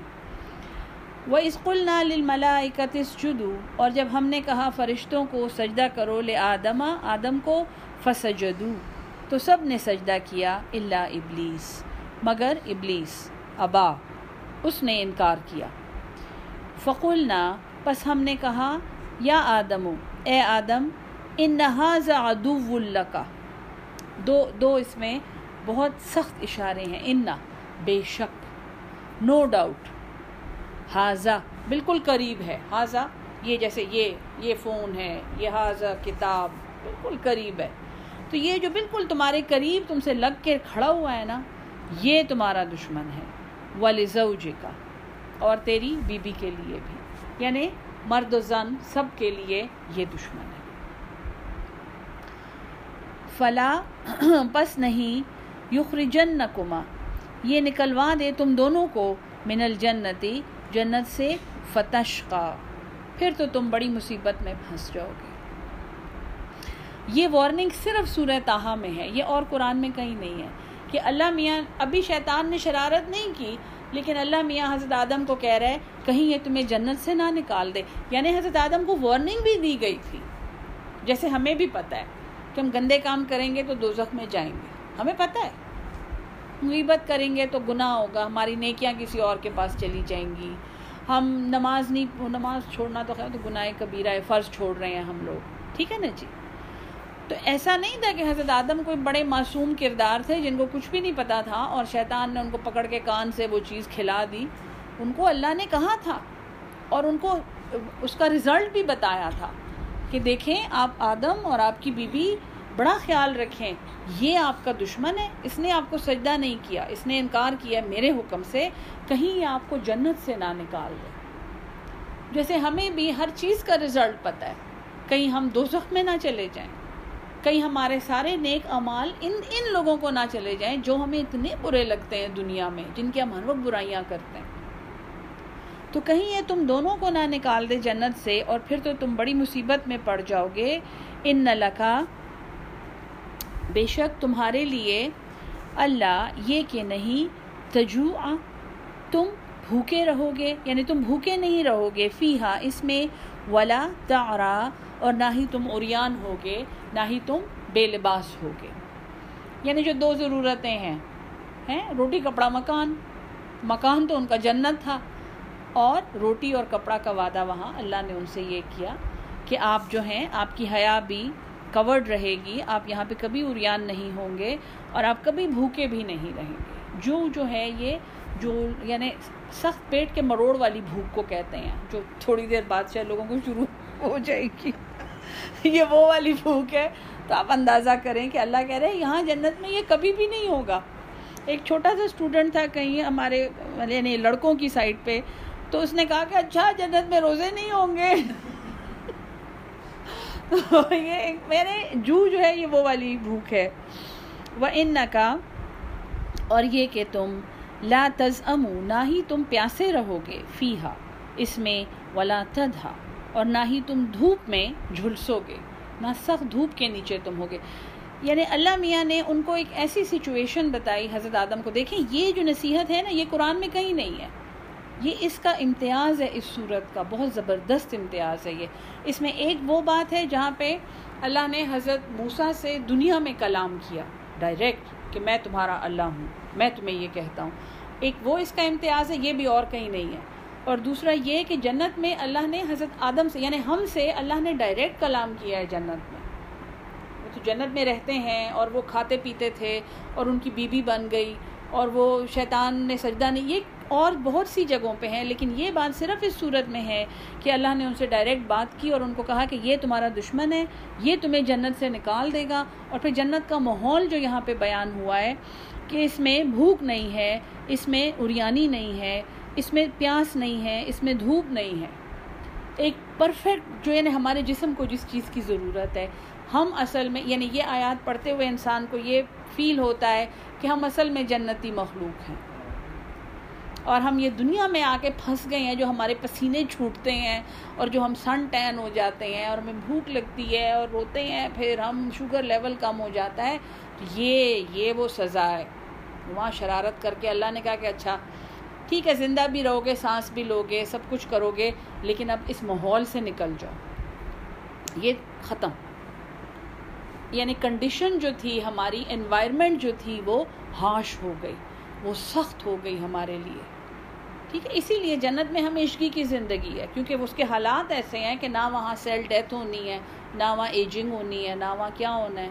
دنیا کے حالات ایسے ہو گئے کہ 60 سال کے بعد ڈھلنا شروع ہو جاتے ہیں, پگھلنا شروع ہو جاتے ہیں, یہاں تک کہ اللہ کو پیارے ہو جاتے ہیں یا اس زمین میں دھس جاتے ہیں. ٹھیک ہے نا جی. تو وہ ماحول اللہ نے اس کو سمجھایا کہ دیکھو اتنی اچھی اچھی چیزیں ہیں. اور پھر فوسوس الیہ الشیطان, پھر وسوسہ ڈالا اس کی طرف شیطان نے. قال, اس نے کہا, یا آدم, اے آدم, ہل ادلک, کیا میں تمہیں بتاؤں, کیا میں تمہیں لیڈ کروں, علی شجرۃ الخلد, ایک ہمیشگی کے درخت پر, وملکن, اور ایک بادشاہت, لا یبلا, جو کبھی بھی نہیں پرانی ہوگی, کبھی بھی نہیں ڈھلے گی, وہ کبھی بھی اس کا سورج نہیں ڈھلے گا. اب اللہ تعالیٰ نے جو اوریجنل حکم دیا تھا سورہ بقرہ میں, وَلَا تَقْرَبَا هَٰذِهِ الشَّجَرَةَ فَتَكُونَ مِنَ الظَّالِمِينَ, اس درخت کے قریب نہیں جانا ورنہ تم ظالم ہو جاؤ گے. اور هَٰذِهِ الشَّجَرَةَ, اللہ نے جب اتنی ڈیٹیل اللہ بتا رہا ہے تو اللہ یہ بھی کہہ سکتا تھا کہ هَٰذِهِ شَجَرَةِ الْخُلْدِ, نہیں, اللہ نے وہ سارے جو درخت تھے جن کے بارے میں اللہ نے کہا کہ کھاؤ پیو جہاں سے تم چاہتے ہو, لیکن وہ درخت کے قریب نہیں جانا. اللہ نے ایک حد مقرر کر دی تھی. وہ کوئی خاص درخت نہیں تھا, نہ وہ سیب تھا, نہ وہ انار تھا, نہ وہ گندم تھا, کچھ بھی نہیں تھا وہ. یہ شیطان جھوٹ بول رہا ہے, یہ جھوٹ بول رہا ہے یہاں پہ. اگر یہ سچ بول رہا ہوتا تو واقعی حضرت آدم تو بن جاتے نا, وہ تو ہمیشہ کی زندگی پا لیتے اگر شیطان سچ بول رہا ہوتا. تو شیطان نے جھوٹ بولا ہے اور اس نے کہا کہ وہ جو درخت سے تمہیں اللہ نے منع کیا ہے نا, تمہیں پتہ ہے کیوں منع کیا ہے؟ اس لیے کہ اگر تم نے یہ کھا لیا تم فرشتے بن جاؤ گے. ہر گناہ کرنے کی ہمارے پاس تعویل ہوتی ہے نا, ہم نے تو یہ اس لیے کیا تھا کہ بس پھر نکل جاتے ہیں. تو یہ بات جو ہے اس کے اوپر بہت زیادہ تفسیروں میں کنفیوژن ہے کہ واقعی وہ کوئی ایسا درخت تھا. تو دلیل اس میں قرآن میں ہی ہے کہ اللہ نے کہا کہ یہ درخت کے قریب نہیں جانا ورنہ تم ظالم ہو جاؤ. تقربا کہا تھا, یہ بھی نہیں کہا تھا اسے کھانا نہیں ہے, اسے قریب بھی نہیں جانا, وہ ایک حد ہے. اور شیطان کہہ رہا ہے اس حد کو صرف کراس کروانے کے لیے شیطان لالچ دے رہا ہے کہ یہ آدم کو تو اللہ نے کہا ہے کہ اس کے قریب نہیں جانا, تو میں اس کو ایسا کوئی انسینٹیو دیتا ہوں, چونکہ یہ تو مرنے والی مخلوق ہے, اس کو میں کہتا ہوں تم ہمیشہ زندہ رہو گے, تم فرشتے بن جاؤ گے. اور شاید اس نے آدم نے وہ غلطی کر لی, وہ انسینٹیو اس نے لے لیا. اور تمہیں ایک بادشاہت ملے گی جو کبھی زوال پذیر نہیں ہوگی. فَأَكَلَا مِنْهَا, تو دونوں نے کھا لیا اس میں سے. جا بڑے یہ فرشتے بننے کے شوق میں بیچارے گئے وہاں پہ. فَبَدَتْ لَهُمَا سَوْآتُهُمَا, تو سب سے پہلا جو اللہ کی حدود کراس کرنے کا جو پہلا ایفیکٹ ان کے اوپر ہوا, یہ بھی اللہ نے کہا ہے نا کہ اس میں تمہیں بھوک نہیں لگے گی اور تم عریان نہیں ہوگے, اور اس میں پیاس بھی نہیں لگے گی, اور اس میں دھوپ بھی نہیں ہے. 4 بڑی بڑی نعمتیں ہیں. تو ہو سکتا ہے کہ اس حد کے باہر یہ چیزیں ختم ہو جاتی ہوں, وہ حد ایسی ہو کہ اس کے باہر دھوپ بھی ہو اور پیاس بھی ہو اور سب کچھ ہو. انہوں نے جب وہ حد کراس کی ہے, انہوں نے جب وہ جہاں پہ وہ پھل کھایا ہے یا جو بھی کیا ہے انہوں نے, تو سب سے پہلے ان کے مسئلہ کیا ہوا ہے کہ ان کی شرمگاہیں ایک دوسرے پہ کھل گئیں. یہ عریان ہو گئے. انہوں نے کوئی جنت کا لباس پہنا ہوا تھا. یعنی جب اللہ کی کوئی بھی حد ہم کراس کرنے کا سوچتے ہیں تو وہ ہمیں فحاشی کی طرف لے کے جاتی ہے, وہ ہمیں عریانی کی طرف, بے عزتی کی طرف, وہ ہمیں گھٹیا پن کی طرف لے کے جاتی ہے. یعنی جو سب سے زیادہ شرم کی بات ہے, یعنی کہ بہت بڑی بڑی عریانیاں بھی آپ دنیا میں دیکھ لیں تو انہوں نے بھی شاید بکینیز جیسی چیزیں پہنی ہوئی ہوتی ہیں, کیونکہ انہیں بھی جسم کے ایسے حصے ہیں جو کھولتے ہوئے انہیں شرم آتی ہے. دنیا کے بڑے بڑے بے شرم بھی ایسے لباس پہنتے ہیں کہ کم از کم شرمگاہ کورڈ ہوتی ہے. تو یہ جب انہوں نے نافرمانی کی ہے تو جو پہلی چیز جو ان کو سزا ملی ہے وہ یہ ہے, یعنی یہ سب سے بڑی سزا ہے کہ انسان بے حیا ہو جائے, انسان فحاشی پہ اتر ہے. یہ اللہ کی طرف سے سب سے بڑی سزا ہے. یہ جنت سے نکل کے جو پہلی سزا ہمیں ملی تھی وہ یہ ضلالت تھی. یعنی جنت میں اس چیز کا تصور بھی نہیں ہے. دوسری بڑی بات جو یہاں سے سمجھ آتی ہے, اور وہ ذرا فلسفیانہ بات ہے, وہ یہ ہے کہ حضرت آدم اور بی بی حوا کو پہلی دفعہ یہ احساس ہوا کہ ہم ایک دوسرے سے مختلف ہیں. جنت میں وہ کورڈ تھے, دونوں انسان تھے, پھرتے تھے, کھاتے پیتے تھے اللہ میاں کے سامنے, جو اللہ کے ان کا وہ تھا روٹین تھا کہ کھاؤ پیو جہاں سے تم چاہو. اللہ نے یہ کہا تھا نا, کلو وشربو, اس طرح کر کے. تو وہ وہاں خوش رہتے تھے. لیکن جنت کی جیسے ہی انہوں نے حد کراس کی ہے, جو پہلا ان کو مسئلہ ہوا وہ یہ کہ دے ریئلائزڈ کہ ہم دو مختلف ہیں. تو جنت کے اندر جو ہیں کوئی بھی مختلف نہیں ہے, اور جنت جتنا انسان ایک دوسرے کے فرق کھولتا چلا جاتا ہے اتنا وہ جنت سے دور ہوتا چلا جاتا ہے. اس کا یہ ایک فلسافیکل انٹرپریٹیشن ہے. سب سے پہلی بات انہیں سمجھ آئی, ہم مرد اور عورت ہیں, پھر ہم جوان اور بوڑھے ہیں, پھر ہم گورے اور کالے ہیں, پھر ہم چھوٹے بڑے ہیں, پھر ہم خوبصورت بدصورت ہیں, پھر ہم پٹھان پنجابی ہیں, پھر ہم یہ ہیں وہ ہیں, سندھی ہیں, سید ہیں, فلاں ہیں, ڈنگ ہیں, مہاجر ہیں. غرب پر پوری دنیا ٹکڑوں میں بٹ گئی, پوری انسانیت ٹکڑا ٹکڑا ہو گئی, ختم. جیسے ریت نہیں بن جاتی پہاڑ کی, یہ شروع اللہ نے کہا ہے یہ کہ ان پہاڑوں کو میں ریت بنا کے اڑا دوں گا. تو تمہیں جو میں نے اتنا پرفیکٹ بنایا تھا, جس کو فرشتوں نے سجدے کیے تھے, تم نے ایک میری نافرمانی کی ہے اور اب تم اسی طرح بٹتے رہو گے اور تم جنت سے اور خوشی سے دور ہوتے چلے جاؤ گے. تو ہمیشہ ان چیزوں پر غور کرنا چاہیے جو ہم میں برابر ہیں، وہ نہیں جو ہم میں مختلف ہیں. جتنا لوگ اختلاف پہ سوچتے ہیں اتنے وہ ناخوش ہوتے چلے جاتے ہیں. ٹھیک ہے نا جی. تو ان کے شرمگاہیں ظاہر ہو گئیں. وَتَفِقَ، اور وہ جوڑنے لگے، یخصفانی، کور کرنے کے لیے، علیہما، اپنے دونوں کے اوپر، من ورق الجنہ، جنت کے پتے. یعنی اس سے یہ پتہ چلتا ہے کہ وہ جنت میں ہی کہیں تھے، لیکن وہ جب انہوں نے حد کراس کی تو وہ جنت کا لباس ان سے چھن گیا. اس کی بہت سائنٹیفک توجیحات بھی ہیں کہ شاید وہ اس پلانٹ کے کسی ایسے حصے پہ پہنچ گئے جہاں وہ لباس نہیں سروائیو کر سکتا تھا، وہ جل گیا یا وہ پگھل گیا یا کچھ ہو گیا. بہت انٹرسٹنگ ان آیات کی انٹرپریٹیشنز ہیں. تو پھر وہاں پہ لیکن تھی وہ جنت، تو وہاں پہ درخت تھے اور پتے تھے، تو وہ ان پتوں سے اپنے آپ کو کور کرنے لگے. یعنی حیا جو ہے یہ ایک فطری جذبہ ہے جو اللہ تعالیٰ نے آدم کو بناتے ہی علم الاسماء دینے کے ساتھ اس میں یہ حیا کا امپلس اللہ نے ڈالا ہے. بے حیا جو ہیں وہ انسانیت سے گرے ہوئے ہیں، وہ انسان نہیں ہیں. اور جو جتنا حیادار ہے وہ اتنا اپنی انسانیت کی معراج کے قریب ہے. وعصا، اور نافرمانی کی آدم نے، وعصا آدم ربہ، اپنے رب کی، فغوا، تو وہ اغوا کر لیا گیا، وہ بہک گیا، وہ گم گیا. ایک نافرمانی اس نے کی اور وہ بھی، یعنی آپ سمجھیں یہ بھی کہانی انسان سنتا ہے تو کہتے ہیں کہ یہ تو ایک بے وقوفی ہے. یعنی حضرت آدم واز اسٹوپڈ مے بی. جب شیطان نے ان کو کہا کہ تم یہ چیز کھا لو تو تم فرشتے بن جاؤ، انہیں یہ نہیں سمجھ آئی کہ میں تو اتنا اچھا ہوں کہ مجھے تو فرشتے سجدہ کر رہے ہیں، میں فرشتہ بن جاؤں، پھر ایک اور آدم بن جائے گا، پھر میں اسے سجدہ کر رہا ہوں گا. یہ انہیں نہیں سمجھ آئی. اور یہی ہر انسان کی فطرت ہے. اسے وہ بننا ہوتا ہے جو وہ نہیں ہوتا، اس کے لیے اسے کچھ بھی کرنا پڑے گیا، وہ گم گیا. ایک نافرمانی اس نے کی اور وہ بھی، یعنی آپ سمجھیں یہ بھی کہانی انسان سنتا ہے تو کہتے ہیں کہ یہ تو ایک بے وقوفی ہے. یعنی حضرت آدم واز اسٹوپڈ مے بی. جب شیطان نے ان کو کہا کہ تم یہ چیز کھا لو تو تم فرشتے بن جاؤ، انہیں یہ نہیں سمجھ آئی کہ میں تو اتنا اچھا ہوں کہ مجھے تو فرشتے سجدہ کر رہے ہیں، میں فرشتہ بن جاؤں، پھر ایک اور آدم بن جائے گا، پھر میں اسے سجدہ کر رہا ہوں گا. یہ انہیں نہیں سمجھ آئی.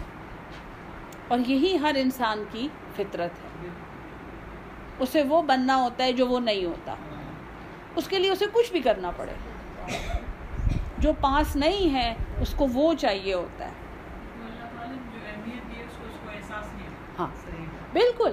ہر انسان اپنی جگہ ایک شاہکار ہے، اس کو کسی کام کے لیے بنایا گیا ہے، اور وہ چھوڑ کے پتہ نہیں کیا کرنے میں ہم لگ جاتے ہیں اور کن چیزوں کے پیچھے لگ جاتے ہیں کہ پھر بڑی بڑی عمر میں جا کے ہم کہتے ہیں کہ ہمیں تو پتہ ہی نہیں چلا، زندگی عمر تو گزر گئی، پتہ نہیں زندگی کا مقصد کیا تھا. پھر جب ہم بڑی بڑی باتیں بھی سنتے ہیں تو ہمیں دکھ ہوتا ہے کیونکہ ہماری آدھی زیادہ عمر گزر چکی ہوتی ہے اور ہم یہ سوچتے ہیں کہ اب ہم اس کے بارے میں کیا کریں. میسج آیا تھا کہ جیسے حضرت آدم نے اور حضرت حوا نے جب نافرمانی کی تھی تو اللہ تعالیٰ نے پہلی سزا ان کو یہ دی تھی کہ ان کی وہ سے کپڑے لباس چھین لیے تھے. ختم ان پہ ہو گیا تھا. میں کہتی ہیں اس دنیا میں دیکھیں اگر کوئی بندہ برائی کی طرف جاتا ہے بیانی کی طرف جاتا ہے تو اس کی پہلی نشانی ہے کہ اس کے کپڑے کم مختصر ہونے شروع ہو جاتے ہیں. یعنی آپ جس کسی کو دیکھیں کہ اگر کسی بندے کا ڈریس کم ہے یا وہ ہے تو ضرور وہ تھوڑا سا برائی کی نافرمانی کے راستے پہ ہے. بالکل بالکل. سزا کے طور پہ اللہ تعالیٰ، یعنی یہ سزا ہے. ہم اسے بہت اچھا سمجھتے ہیں، اپنی بچیوں کو انکریج کرتے ہیں. مطلب کہ آپ سوچیں نا لباس کے ساتھ جو ایک ہمارا ایٹیٹیوڈ ہے وہ کیسا ہے، اور حالانکہ لباس کا مقصد کیا ہے جی ہر چیز میں. ہاں ہر چیز میں وہ مقصد ہم پھر بھول جاتے ہیں. ہاں کس لیے بس اس کو اور سجانے کے لیے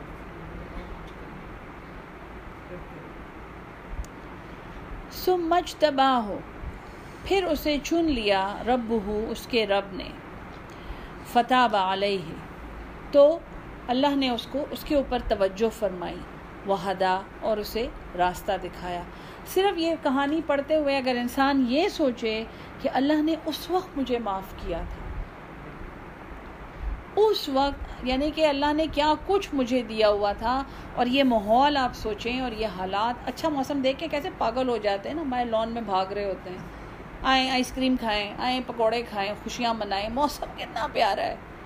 ہم کیوں، کیسے پتہ چلتا ہے کہ یہ اس لیے کہ ہم جنت میں یہ دیکھ کے آئے ہوئے ہیں، یہ ہمارے دماغ میں سیوڈ ہے۔ یہ گرینری، اگر گھاس ریڈ رنگ کی ہو جائے بالکل ہمیں خوبصورت نہیں لگے گی، ہو سکتا ہے بڑی نرم ہو، بڑی زبردست ہو، ریڈ بخمل کا قالین ہو، لیکن گھاس کا ایک اپنا حسن ہے، اٹریکٹ کرتی ہے وہ چیز، ہاں، تراوٹ جو ہے اس کی، موسم جو ہے، آسمان کا رنگ ہے، درختوں کے رنگ ہیں، کیونکہ یہ سب کچھ ہم جنت میں دیکھ کے آئے ہوئے ہیں، اور ہم چاہتے ہیں کہ ہم کسی طرح اس طرح کے ماحول میں ہمیشہ رہیں۔ گرمیوں میں بھاگ جاتے ہیں، نتیا گلی بھاگ جاتے ہیں، مری بھاگ جاتے ہیں، وہ ویسے ماحول ہوتے ہیں اور کبھی نہیں پرانے ہوتے۔ تو اللہ نے وہاں پہ بھی اس کو چنا، اس کے اوپر رحمت کی، اسے معاف کیا اور اسے ہدایت دی۔ قال اہبطا، فرمایا کہ اتر جاؤ، منہا، یہاں سے، جمیعاً، سارے کے سارے، بعضکم لبعض عدو، بعض تم میں سے بعضوں کے دشمن ہیں۔ تو یہ قرآن نے فائنلی وہ غلط فہمی رفع کر دی ہے کہ ہمیں سزا دے کر دنیا میں بھیجا گیا ہے، ایسی کوئی بات نہیں ہے۔ پہلی غلط فہمی سورہ بقرہ میں رفع کی تھی جب کہا تھا کہ انی جاعل فی الارض خلیفہ، میں زمین میں ایک خلیفہ بنانے والا ہوں، تو زمین کے لیے بنایا گیا تھا، لیکن یہ سارا پلان اس لیے کیا گیا کہ اب یہ زمین میں جائے گا اور یہ جنت میں نہیں ہوگا۔ ایک تو یہ ڈپریشن سے مر جائے گا، تو چھوڑو خود یہ غلطی کر کے جائے، اس کو پتا ہو کہ میں تماشا کر کے آیا ہوں، یا میں نہ کرتا تماشا تو وہیں بیٹھا رہتا۔ اس لیے یہ سب کچھ کیا، یہ اللہ کی یعنی یہ انتہائی محبت ہے کہ اللہ نے وہ پورا سین کریٹ کیا آدم کے لیے کہ اس کو اس نعمت کی بھی قدر آ جائے، شیطان کی بھی پہچان ہو جائے، اور پھر اس دنیا میں بھی وہ صرف یہ کوشش کرے کہ میں کسی طرح واپس پہنچ جاؤں۔ ٹھیک ہے نا جی؟ فَإِمَّا يَأْتِيَنَّكُم مِّنِّي، پس اگر تمہارے پاس آئے میری طرف سے ہدن، ہدایت، فَمَن تَبِعَ ہُدَایَ، پس جس نے پیروی کی اس ہدایت کی، فَلَا يُضِلُّ، تو وہ نہیں گمراہ ہوگا، وَلَا يَشْقَى، اور نہ ہی وہ بدبخت ہوگا، نہ ہی وہ محروم ہوگا، نہ ہی وہ مشقت میں پڑے گا۔ یہ بھی ہے بالکل، اللہ کی ہدایت سے جو جتنا دور ہوتا ہے اتنی اس کی زندگی سخت ہوتی مشکل ہوتی چلی جاتی ہے۔ وَمَنْ أَعْرَضَ عَنْ ذِكْرِي، اور جس نے منہ پھیرا میری یاد سے، میری نصیحت سے۔ اب یہاں سے آپ دیکھیں ذکر کے اوپر کتنی بڑی دلیل ہے کہ اگر کوئی ساری عمر بیٹھ کے لا الہ الا انت سبحانک پڑھتا رہے تو کیا یہ وہ نصیحت ہے جو اللہ نے قرآن میں کہی ہے؟ جس نے منہ پھیرا میری نصیحت سے، فَإِنَّ لَهُ، پس بے شک اس کے لیے، معیشتاً، معیشہ عیش بھی اس سے نکلا ہے، معاشرہ بھی اس سے نکلا ہے، معیشت اس کی گزر بسر، اس کا روزمرہ کا معمول جو ہے، اس کا سامان زندگی جو ہے، زنکن، وہ تنگ ہو جائے گا، وَنَحْشُرُهُ، اور ہم اسے اٹھائیں گے، یوم القیامت، قیامت کے دن، اعما، اندھا۔ جس نے دنیا میں ہدایت، کیونکہ اس نے ایک، یہ نہیں کہ اللہ میاں اس کو اللہ نے ابھی سمجھایا، میں نے کوئی سزا نہیں دی، میں نے نہیں، تم نے خود وہاں پہ یہ تماشا کی، تم نے فرشتے بننے کی فکر میں تھے، تم شیطان کے پیچھے بھاگ رہے تھے۔ تو یہ اللہ کہہ رہا ہے کہ جس نے اس دنیا میں میری نصیحت سے منہ پھیرا، میری نصیحت سے اس نے آنکھیں بند کی، تو وہ وہاں پہ اندھا اٹھایا جائے گا۔ اس نے خود اپنے آپ کو اندھا کیا، اس نے سب کچھ دیکھنے کے باوجود اپنی آنکھیں بند رکھی ہیں، تو وہاں پہ وہ اندھا اٹھایا جائے گا۔ قالا، وہ کہے گا، ربی، اے میرے رب، لما حشرتنی اعما، کیوں تو نے مجھے اٹھایا ہے اندھا، وقد کنت بصیرا، حالانکہ میں تو دیکھتا تھا، یعنی میں دنیا میں تو دیکھتا تھا۔ قالا، اللہ کہے گا، کذالک، اسی طرح، आतत का आती थी तेरे पास आयातुना हमारी आयात फनसीतहा तो तूने उन्हें भुला दिया। तूने उस पे आंखें नहीं बंद की, तूने उसको, तुझे ये नहीं कि तुझे नज़र नहीं आता था, तूने उसे भुला दिया, तेरा दिल अंधा था। वकज़ालिकल यौमा तुनसा, और इसी तरह आज के दिन हम तुम्हें भुला देंगे। कितनी ये, यानी अल्लाह ने अभी बताया है कि आदम ने ये सारा कुछ किया, सुम्मज तबाह रब्बुहु, फिर भी उसे उसके अल्लाह ने चुन लिया, फताब अलैहि वहदा, और उसकी तौबा कबूल की, उसको रुजू का मौका दिया, उस पर तवज्जो दी और उसे हिदायत दी। इतना कुछ जब अल्लाह ने किया है तो वहाँ पे तो अल्लाह कहेगा कि मैंने तो सब कुछ किया था, आपको ही कुछ नहीं नज़र आ रहा था। इससे अच्छा ये कि मैं ये आंखें आपसे ले ही लूँ जो आपने कभी इस्तेमाल की ही नहीं है। और जिस तरह आपने हमारी हिदायत को भुला दिया, उस तरह आज के दिन हम आपको भुला देते हैं, क्योंकि वो हिदायत सारी इसीलिए थी कि हम तक वापस कैसे पहुंचना है। जब आपने वो भुला दिया तो आप यहाँ तक नहीं पहुंच सकते, आप ये जगह, आप यहाँ नहीं आ सकते। वकज़ालिका, और इसी तरह नजज़ी, हम बदला देते हैं मन असरफ़ा, जो हद से निकलता है, इसराफ करता है। सरफ़ा उस घुन को कहते हैं जो अपने थूक से अपने इर्द गिर्द घर बनाता रहता है सारी उम्र, और जब वो घर पूरा हो जाता है तो वो उसके अंदर मर जाता है। सरफ़ा उस कीड़े को कहते हैं। मैं एक दफ़ा कलर कहार गई थी तो वहाँ पे वो उनके घर एक दरख्त में, मैं बहुत सारे उठा के ले आई थी अपने घर लोगों को दिखाने के लिए। इतने मजबूत वो घर थे, आप उन्हें खोल नहीं सकते थे, इतने वो पक्के, हाँ इतने पक्के वो बने हुए थे, और अंदर उनके वो घुन जो था बेचारा मरे हुए पड़े थे उसके अंदर। तो इसराफ जो है उसकी यही मिसाल है कि आप एक ऐसा अमल करते हैं और अपने आप को इतना इन्वेस्ट कर लेते हैं किसी चीज़ में जिसका आपको खुद से कोई फ़ायदा नहीं होता, और आखिर में उसमें कर करके शायद जान ही चली जाए, लेकिन फ़ायदा नहीं होता उस चीज़ का। सिर्फ वो एक दिखावे के लिए एक बड़ा खूबसूरत फ़ाइन सा एक यूं करके कोकून सा बन जाता है, बस वो भी लोग उठा के में भी अपने घरों में बच्चों को दिखाते हैं साइंस के प्रोजेक्ट्स में। तो इसराफ का लफ्ज़ इससे निकला है। तो अल्लाह कहता है इसी तरह हम बदला देते हैं उनको जो हद से निकलते हैं। वलम युमिन बिआयाति रब्बिही, और वो ईमान नहीं लाते अपने रब की आयत पे। वल अज़ाबुल आखिरति, और अलबत्ता आखिरत का अज़ाब अशद, शदीद तरीन है, बहुत सख्त है, और उससे ज़्यादा ख़तरनाक चीज़ ये है वह अबका, और वो बाकी रहने वाला है। दुनिया में हर तकलीफ़ ख़त्म हो जाती है, हर चीज़ फ़ानी है, लेकिन आखिरत के अज़ाब से जन्नत है, खालिदीन फ़ीहा, बस हमेशा उसमें चले गए और रहेंगे। अबका, बाकी रहने वाला है, ख़त्म ना होने वाला है।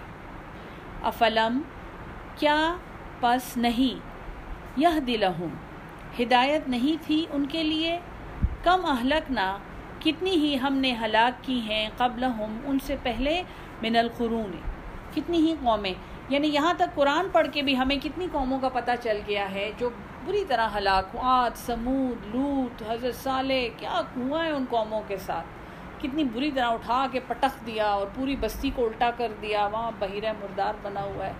तो क्या कुछ हुआ है इन कौमों के साथ। यमशून फ़ी मसाकिनिहिम, वो चलते फिरते थे अपने घरों में, जैसे अल्लाह ये कह रहे हैं जैसे तुम लोग अपने अच्छे अच्छे प्यारे प्यारे घरों में, तुम्हारे लाउंज हैं, तुम्हारे बेडरूम है, तुम्हारे ड्राइंग रूम है, तुम इनमें चलते फिरते हो, ऐसी वो कौमें भी थीं जिनके आज तुम आसार देखते हो तो तुम्हें कुछ नहीं नज़र आता, सिर्फ चंद पहाड़, चट्टान, टेले, गंदे बहिरे मुर्दार जैसे दरिया हैं वहाँ पे, या वो पोम्पियाई के आसार मैंने आपको भेजे थे, मट्टी से लोग जो हैं वहीं पे लावा उन पे गिरा है और वो उसी तरह मम्मीफाई हो गए हैं वो लोग।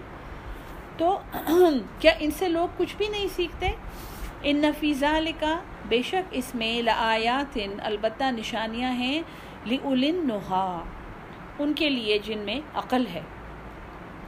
वलौला कलिमतुन, और अगर ना होती एक बात, सबक़त, जो तय हो चुकी होती, मिर रब्बिका, तुम्हारे रब की तरफ से, लकान लिज़ामा, البتہ ضرور آ جاتا عذاب و اجل مسمى، اور ایک مقررہ میعاد ہے۔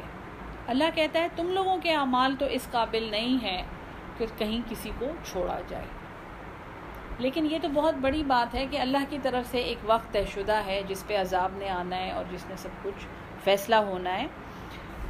فصبر، یہ حضور صلی اللہ علیہ وسلم سے کلام ہے، یا جو اللہ کی راہ میں مصائب برداشت کر رہے ہیں، بس صبر کریں، علی ما یقولون، اس پر جو وہ کہتے ہیں، وسبح بحمد ربک، اور تسبیح کریں اپنے رب کی تعریف کے ساتھ، قبل طلوع الشمس، طلوع آفتاب سے پہلے، وقبل غروبها، اور اس کے غروب سے پہلے، ومن اناء اللیل، اور رات کی گھڑیوں میں، فسبح، پس تسبیح کریں، واطراف النہار، اور دن کے کناروں پر، لعلک ترضی، تاکہ تم راضی رہو، تاکہ تم خوش رہو۔ یہ آیت جو ہے آیت نمبر 130، اس میں نماز کے 5 وقت ہیں۔ اکثر یہ بات کہی جاتی ہے، قرآن میں نہیں ہے، ایسی کہیں پہ بھی نہیں ہے، ایک کہیں بنی اسرائیل میں دو اوقات تھے، اس طرح کر کے یہ آیت جو ہے سورہ طٰہٰ 130، اس میں 5 اوقات ہیں۔ اور آیت کا محل وقوع تو اس لیے ہے، دیکھیں کہ اللہ تعالیٰ اس میں حضرت آدم کی نافرمانی کا ذکر کیا ہے، اور وہ سن کے ایک نیچرل ڈپریشن انسان کے دل میں آتا ہے کہ میں نے جنت میں کیا تماشا کیا، اگر میں نے یہ نہ کیا ہوتا تو میں آج تک جنت میں ہوتا۔ ایک بات، دوسرا یہ ہے اللہ تعالیٰ یہ کہہ رہا ہے کہ جو بھی ہماری بات نہیں مانتا تو اس کے اوپر عذاب آتا ہے جس کا ایک ٹائم مقرر ہے۔ پھر اللہ کہہ رہا ہے کہ آپ صبر کریں اس پر جو یہ کہتے ہیں، جو گمراہ لوگ کہتے ہیں، اور اس صبر کی مد میں اللہ یہ کہہ رہا ہے، اللہ اوقات بتا رہا ہے کہ آپ اس ٹائم میں اللہ کی تسبیح کریں اور اس کی حمد کریں، اور یہ نماز کے ٹائم ہے۔ پھر اللہ کہہ رہا ہے لعلک ترضی، تاکہ تم خوش ہو جاؤ۔ یہ لوگ تمہیں جو بھی کڑوی کسیلی کہہ رہی ہیں، دیکھیں کیونکہ اب یہاں تک ہمیں یہ سمجھ آ گئی ہے کہ اس دنیا میں ہمارا مقصد جو ہے اللہ کی اطاعت ہے، اللہ کے دین کو ماننا ہے، اس کے مطابق زندگی گزارنا ہے، اور جتنا ہو سکے اسے آگے پہنچانا ہے۔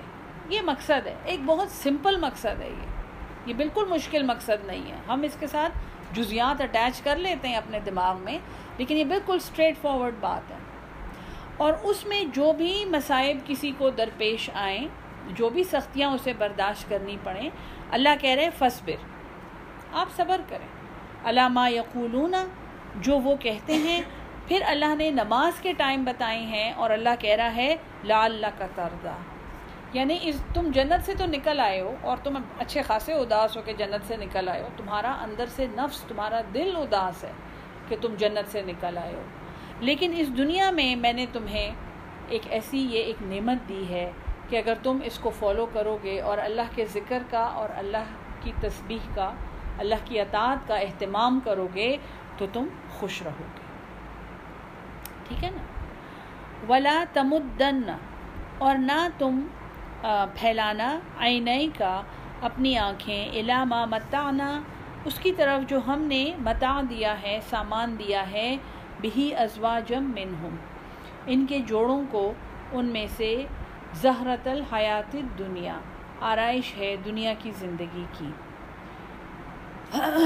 یہ بھی یعنی ہر انسانوں کو بھی کہا جا رہا ہے، ڈائریکٹ تو حضور صلی اللہ علیہ وسلم کو کہا جا رہا ہے کہ آپ ان چیزوں کی طرف اپنی آنکھیں نہ پھیلائیں جو ہم نے ان کے جوڑوں کو، ازواجن یہاں پہ میاں بیوی والے جوڑے نہیں ہیں، یعنی کہ جو ہم نے اور انسانوں کو، اور لوگوں کو اس دنیا میں دی ہیں، دنیا کی زندگی کا سامان جو ہم نے زہرہ الحیات الدنیا، ٹھیک ہے، ایک آرائش، ایک خوبصورتی اس دنیا کی زندگی کی، لنفتنہم فیہ، تاکہ ہم انہیں آزمائیں اس میں۔ تو جتنا کسی یہ زہرۃ الحیات الدنیا جو ہے، یہ زہرہ جو ہے، یہ جتنا زیادہ کسی کے پاس ہوگا اتنا بڑا وہ آزمائش میں مبتلا ہو۔ یہ آرائش جو ہے اور یہ آسائشیں جو ہیں، جو ہماری زندگی کا مقصد یہ ہوتا ہے، اگر ایک کمرہ ہے تو 2 ہو جائیں، اور 2 ہیں تو 3 ہو جائیں، اور جب 3 ہیں تو سارے کارپیٹڈ ہو جائیں، اور اس میں اچھا فرنیچر آ جائے، اور اگر وہ سارے کمرے ایئر کنڈیشن بھی ہو جائیں اور اس میں running hot and cold water ہو، اس کا کوئی پابندی اس پہ نہیں ہے. اللہ کہہ رہا ہے کہ بس یہ متاع ہے، یہ سامان ہے اس دنیا میں رہنے کا. لیکن اگر اس نے آپ کو مقصد سے دور کر دیا، جو زیادہ تر کر دیتا ہے، یہی مقصد ہو جاتا ہے. پھر یہ مقصد بن جاتا ہے. اور جتنا وہ سامان زیادہ ہوتا چلا جاتا ہے اتنی ہی آزمائش سخت ہوتی چلی جاتی ہے. وہ آزمائش پھر بہت سخت ہوگی کیونکہ اس کی پوچھ ہے، تاکہ ہم انہیں آزمائیں اس میں. ورزق ربک، اور رزق جو تیرے رب کی طرف سے ہے، خیر و ابقا، بہتر ہے اور باقی رہنے والا ہے. جیسے وہاں پہ تھا نا وَلَعَذَابُ الْآخِرَةِ أَشَدُّ وَأَبْقَىٰ، آیت نمبر 127 میں. تو یہاں پہ ہے کہ تیرے رب کا رزق جو ہے وہ بہتر ہے اور باقی رہنے والا ہے. تو کوشش اس رزق کی طرف کرنی چاہیے. اور رزق یہاں پہ جو ہے وہ صرف کھانے پینے کا رزق نہیں ہے. یہاں دیکھیں، ایک ہے متاع، متاع دنیا کا سامان، فائدہ مند سامان، نقصان دہ سامان وہ بھی نہیں ہے. لیکن متاع جو ہے یہ ایک ایکسٹرا سامان کو ظاہر کرتا ہے. اور رزق جو ہے یہ وہ ہے جو ہمیں زندہ رہنے کے لیے چاہیے. بیئر منیمم، بیئر نیسیسٹی جو ہے اللہ کی طرف سے. آپ کھائیں پئیں، گرم کپڑے پہنیں، سرد کپڑے پہنیں، سائے میں رہیں، چھت کے نیچے رہیں، بارش سے بچ کے رہیں. بیئر نیسیسٹیز ہیں ہماری زندگی کی، لیکن اس کے اوپر ہم نے جس قدر لیپا پوتی کی ہوئی ہے اور ہم نے اس کو جتنا متاع سے بھرا ہوا ہے وہ ایک الگ کہانی ہے. ان دونوں کا فرق بتایا جا رہا ہے. ٹھیک ہے، اس کو زہرت الحیات الدنیا کہا گیا ہے، اور رزق رب کا جو ہے وہ الگ سے بتا کے کہا گیا ہے کہ وہ بہتر ہے اور وہ باقی رہنے والا ہے. اور ابھی جتنے بھی آپ کے ایجوکیٹڈ لوگ ہیں، میرے خیال میں یہ اسٹیو جاب سے شروع ہوا تھا کہ وہ صرف بلیک کلر کی قمیضیں کیوں پہنتے تھے، کیونکہ وہ ان کی کنسنٹریشن ٹھیک رہتی تھی اور وہ پھر میٹنگز میں زیادہ اپنی عقل کا اظہار کر سکتے تھے، کیونکہ انہیں صبح اٹھ کے یہ فیصلہ نہیں کرنا پڑتا تھا کہ میں کیا پہنوں گا. انہوں نے خود یہ کہا تھا. بل گیٹس بھی یہی کہتا ہے، کیونکہ وہ بھی ایک خاص رنگ کی قمیض اور جین یا خاکی پینٹ پہنتا ہے اور کہتا ہے کہ میرے پاس اس چیز کا ٹائم نہیں ہے کہ میں یہ سوچوں کہ میں کیا پہنوں گا اور میں کیسا نظر آؤں گا. تو یہ دو لوگ. اور تیسرا جو ہے مارک زکربرگ ہے، یہ بھی چھوٹا ہے لیکن یہ بھی بالکل ایک ہی جیسے کپڑے پہنتا ہے، اور بلو کلر کا کوٹ ہوتا ہے اور شاید بلیک کلر کی پینٹ ہوتی ہے، کیا ہوتا ہے. تو سب سے پہلے تو کپڑوں کی مس تو ان لوگوں نے دنیا سے ختم کر دی ہے. یہ وہ لوگ ہیں جو مملکتیں جن کے غلام ہیں. Steve Job, Bill Gates, Mark Zuckerberg Facebook والا، ان لوگوں کے یعنی ہمارے یہ ٹرمپ اور یہ کارٹون سارے ان کے نوکر ہیں. ایک دن میں یہ ان کی گورنمنٹ ختم کر سکتے ہیں. تو انہوں نے یہ کہا ہے کہ ہم کپڑوں کے بارے میں سوچ کے اپنا دماغ نہیں ضائع کر سکتے، ہمارے پاس اس کا ٹائم نہیں ہے. ہم یہ سوچیں کہ کیا ہم کپڑوں کے علاوہ کچھ اور سوچتے ہیں اپنی زندگی میں؟ نہیں، میرا نہیں خیال، بالکل میرا یہ خیال نہیں ہے. بلکہ ہماری پوری قوم جو ہے وہ صرف کپڑوں کے بارے میں سوچتی ہے. ہماری انڈسٹریز کپڑوں کے بارے میں سوچتی ہیں. 2019 میں کتنے سیزن آئیں گے اس کے، وردہ کے اور اس فلانے ڈھمکانے کے اور وغیرہ وغیرہ. انڈسٹریز بنی ہوئی ہیں اس کی. حالانکہ رزق و رب کا کیا ہے کہ ایک گرم، 2-3 گرم جوڑے اور 2-3 ٹھنڈے جوڑے اور ڈیسنٹ صاف ستھرے کپڑے، بس یہ چاہیے نا ہمیں. ایک دن میں بھی ہم کتنے جوڑے بدل لیں گے. کچھ نہیں تھا. اسی کے لیے ڈیزائنر نکلے ہیں. وہ ہم ان کے پیچھے بھاگ رہے ہیں نا. ہاں، ہم اس چیز کے پیچھے بھاگتے ہیں. دیکھیں ڈیمانڈ اینڈ سپلائی کی بات ہے نا.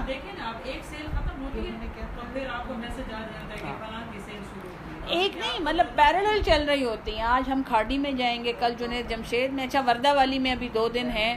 ساری باقاعدہ اس طرح پلاننگ ہو رہی ہوتی ہے. یہ تو صرف کپڑے کی مثال ہے. متاع جو ہے وہ ہر چیز کو جمع کرنا ہے، ہر چیز کو ہولڈ کرنا ہے. اس چیز کو کچھ خریدنا ہو تو پہلے آپ سوچیں کہ آپ کو چاہیے. بالکل بالکل. میری ایک ریلیٹیو ہے قریبی، تو باہر انگلینڈ میں ہوتی ہے. ان کو میں نے کہا اپنے ہسبینڈ آ رہے ہیں تو آپ بتائیں، میں آپ کے لیے کچھ بھیجنا چاہتی ہوں، جیسے کچھ کپڑے وغیرہ، تو کون سا کلر بھیجوں یا کیسے کو. کہتی مجھے نہیں چاہیے. میں نے کہا باہر رہنے والوں کو تو بہت کپڑے چاہیے ہوتے ہیں. کہتے نہیں، مجھے واقعی میں نہیں چاہیے. ہاں نہیں، بالکل. میں بڑی انٹرسٹ کپڑے بھی چاہیے. بالکل. کپڑے چاہیے ہوتے ہیں. وَأْمُرْ أَهْلَكَ اور حکم دے اپنے گھر والوں کو بِالصَّلَاةِ. دیکھیں یہ ڈائریکٹ آرڈر ہے. اللہ آرڈر کر رہا ہے کہ اے میرے بندوں اپنے گھر والوں کو حکم دو نماز کا. وَاسْتَبِرْ عَلَيْهَا اور قائم رہو, استقامت سے رہو, جمے رہو اس کے اوپر, نماز نہیں چھوڑنی. کلیئرلی. اور صلاۃ جو ہے اس کا اور کوئی مطلب نہیں ہے. اس کو آپ کچھ بھی کر لیں, اس کو آپ فلسفے میں لے جائیں, اس کو آپ مثال میں لے جائیں, استعارے میں لے جائیں, لغوی مطلب میں. صلاۃ کا مطلب صلاۃ ہے, اس کا مطلب یہ والی نماز ہے, اس کا حکم دیا جا رہا ہے. اور یہ نہیں کہ آپ خود پڑھیں, خود تو پڑھنی ہے, اپنے گھر والوں کو حکم دیں, کیونکہ ہر انسان جو ہے اس سے اس کی رعیت کی پوچھ ہے. شوہر ہے بیوی کے لیے, میاں بیوی ہیں بچوں کے لیے, ٹیچر ہے اسٹوڈنٹس کے لیے, گھر کے بزرگ ہیں گھر کے ینگ لوگوں کے لیے. ہر کوئی, حضور صلی اللہ علیہ وسلم نے کہا ہے کہ میری امت میں ہر کوئی رائی ہے جس نے اپنی رعیت کا حساب دینا ہے. تو یہ ایک ڈائریکٹ آرڈر ہے کہ حکم دیں اپنے گھر والوں کو نماز کا اور اس پہ قائم رہیں. لا نسألک رزقا, ہم تجھ سے رزق نہیں مانگتے. یعنی کہ آپ سارا دن جو کمائیاں کرنے میں, ادھر ادھر بھاگ دوڑ کرنے میں, یہ اپنا پیسہ ملٹیپلائی کرنے میں لگے ہوتے ہیں. اللہ کہتا ہے مجھے یہ نہیں چاہیے, میں نے تمہیں اس لیے نہیں بھیجا تھا. نحن نرزقک, رزق تو ہم دیتے ہیں تمہیں, تو تم اس کی تلاش میں, تمہاری نمازیں بھی قضا ہو گئی ہیں, خراب ہو گئی ہیں. تم اپنے بچوں کو پروفیشنل ایجوکیشن تک پہنچانے کے لیے کہ کل کو یہ رزق کمائیں گے, تم نے ان کی نمازیں بھی خراب کر دی. رزق تو ہم دیتے ہیں.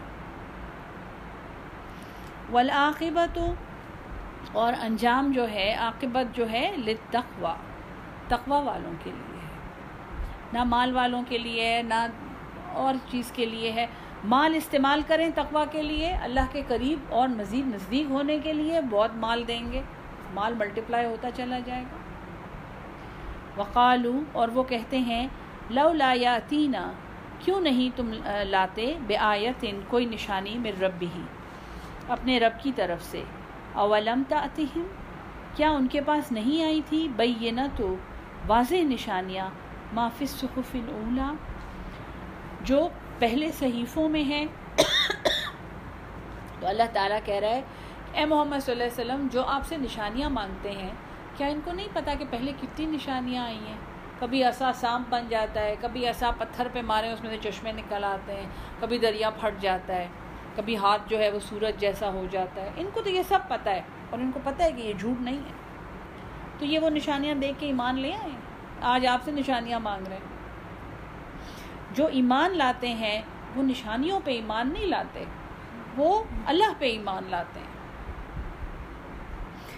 وَلَوْ أَنَّا, اور اگر ہم, اہلکناہم, انہیں ہلاک کر دیتے, بعذاب, کسی عذاب سے, من قبل ہی, اس سے پہلے, بعذاب من قبل ہی, اگر ہم انہیں ہلاک کر دیتے رسولوں کے آنے سے پہلے. لقالو, البتہ یہ وہ کہتے, ربنا, اے ہمارے رب, لولا ارسلت الینا, کیوں نہیں بھیجا ہماری طرف, رسولا, کوئی رسول. یعنی اللہ یہاں پہ یہ کہہ رہا ہے کہ ہم حجت تمام کرتے ہیں, ہدایت کے بغیر کسی پہ عذاب نہیں آتا. ہدایت آئے گی, رسول آئے گا, دعوت دے گا, کہے گا, اس کے بعد. ٹھیک ہے. آج کل کی دنیا میں کوئی ایسی زبان نہیں ہے جس میں قرآن نہ ہو. کوئی, یعنی کہ میرے خیال میں خطہ زمین پہ کوئی ایسی جگہ نہیں ہے جہاں سے چند میل کے فاصلے پر کوئی مسجد نہ ہو, کوئی مسلمان نہ ہو, کوئی ایسا کہیں جہاں پہ نماز نہ پڑھی جاتی ہو. بہت مشکل ہے, کوئی پتہ نہیں کہاں ہوں گے ایسی ایسی جگہیں جہاں پہ دین کا اہتمام نہ ہو. فنتبع, پس ہم پیروی کرتے, آیات کا, تیرے احکامات کی, من قبل, اس سے پہلے کہ, ان ننزل, یہ کہ ہم ذلیل ہوں, ونخزا, اور ہم رسوا ہوں. قل, کہہ دیجئے, کل متربص, سب منتظر ہیں, فتربصوا, پس آپ بھی انتظار کریں, فستعلمون, ان قریب آپ جان لیں گے, من اصحاب الصراط السوی, کون سیدھے راستے والے ہیں، وہ من اہتدا، اور کس نے ہدایت پائی ہے۔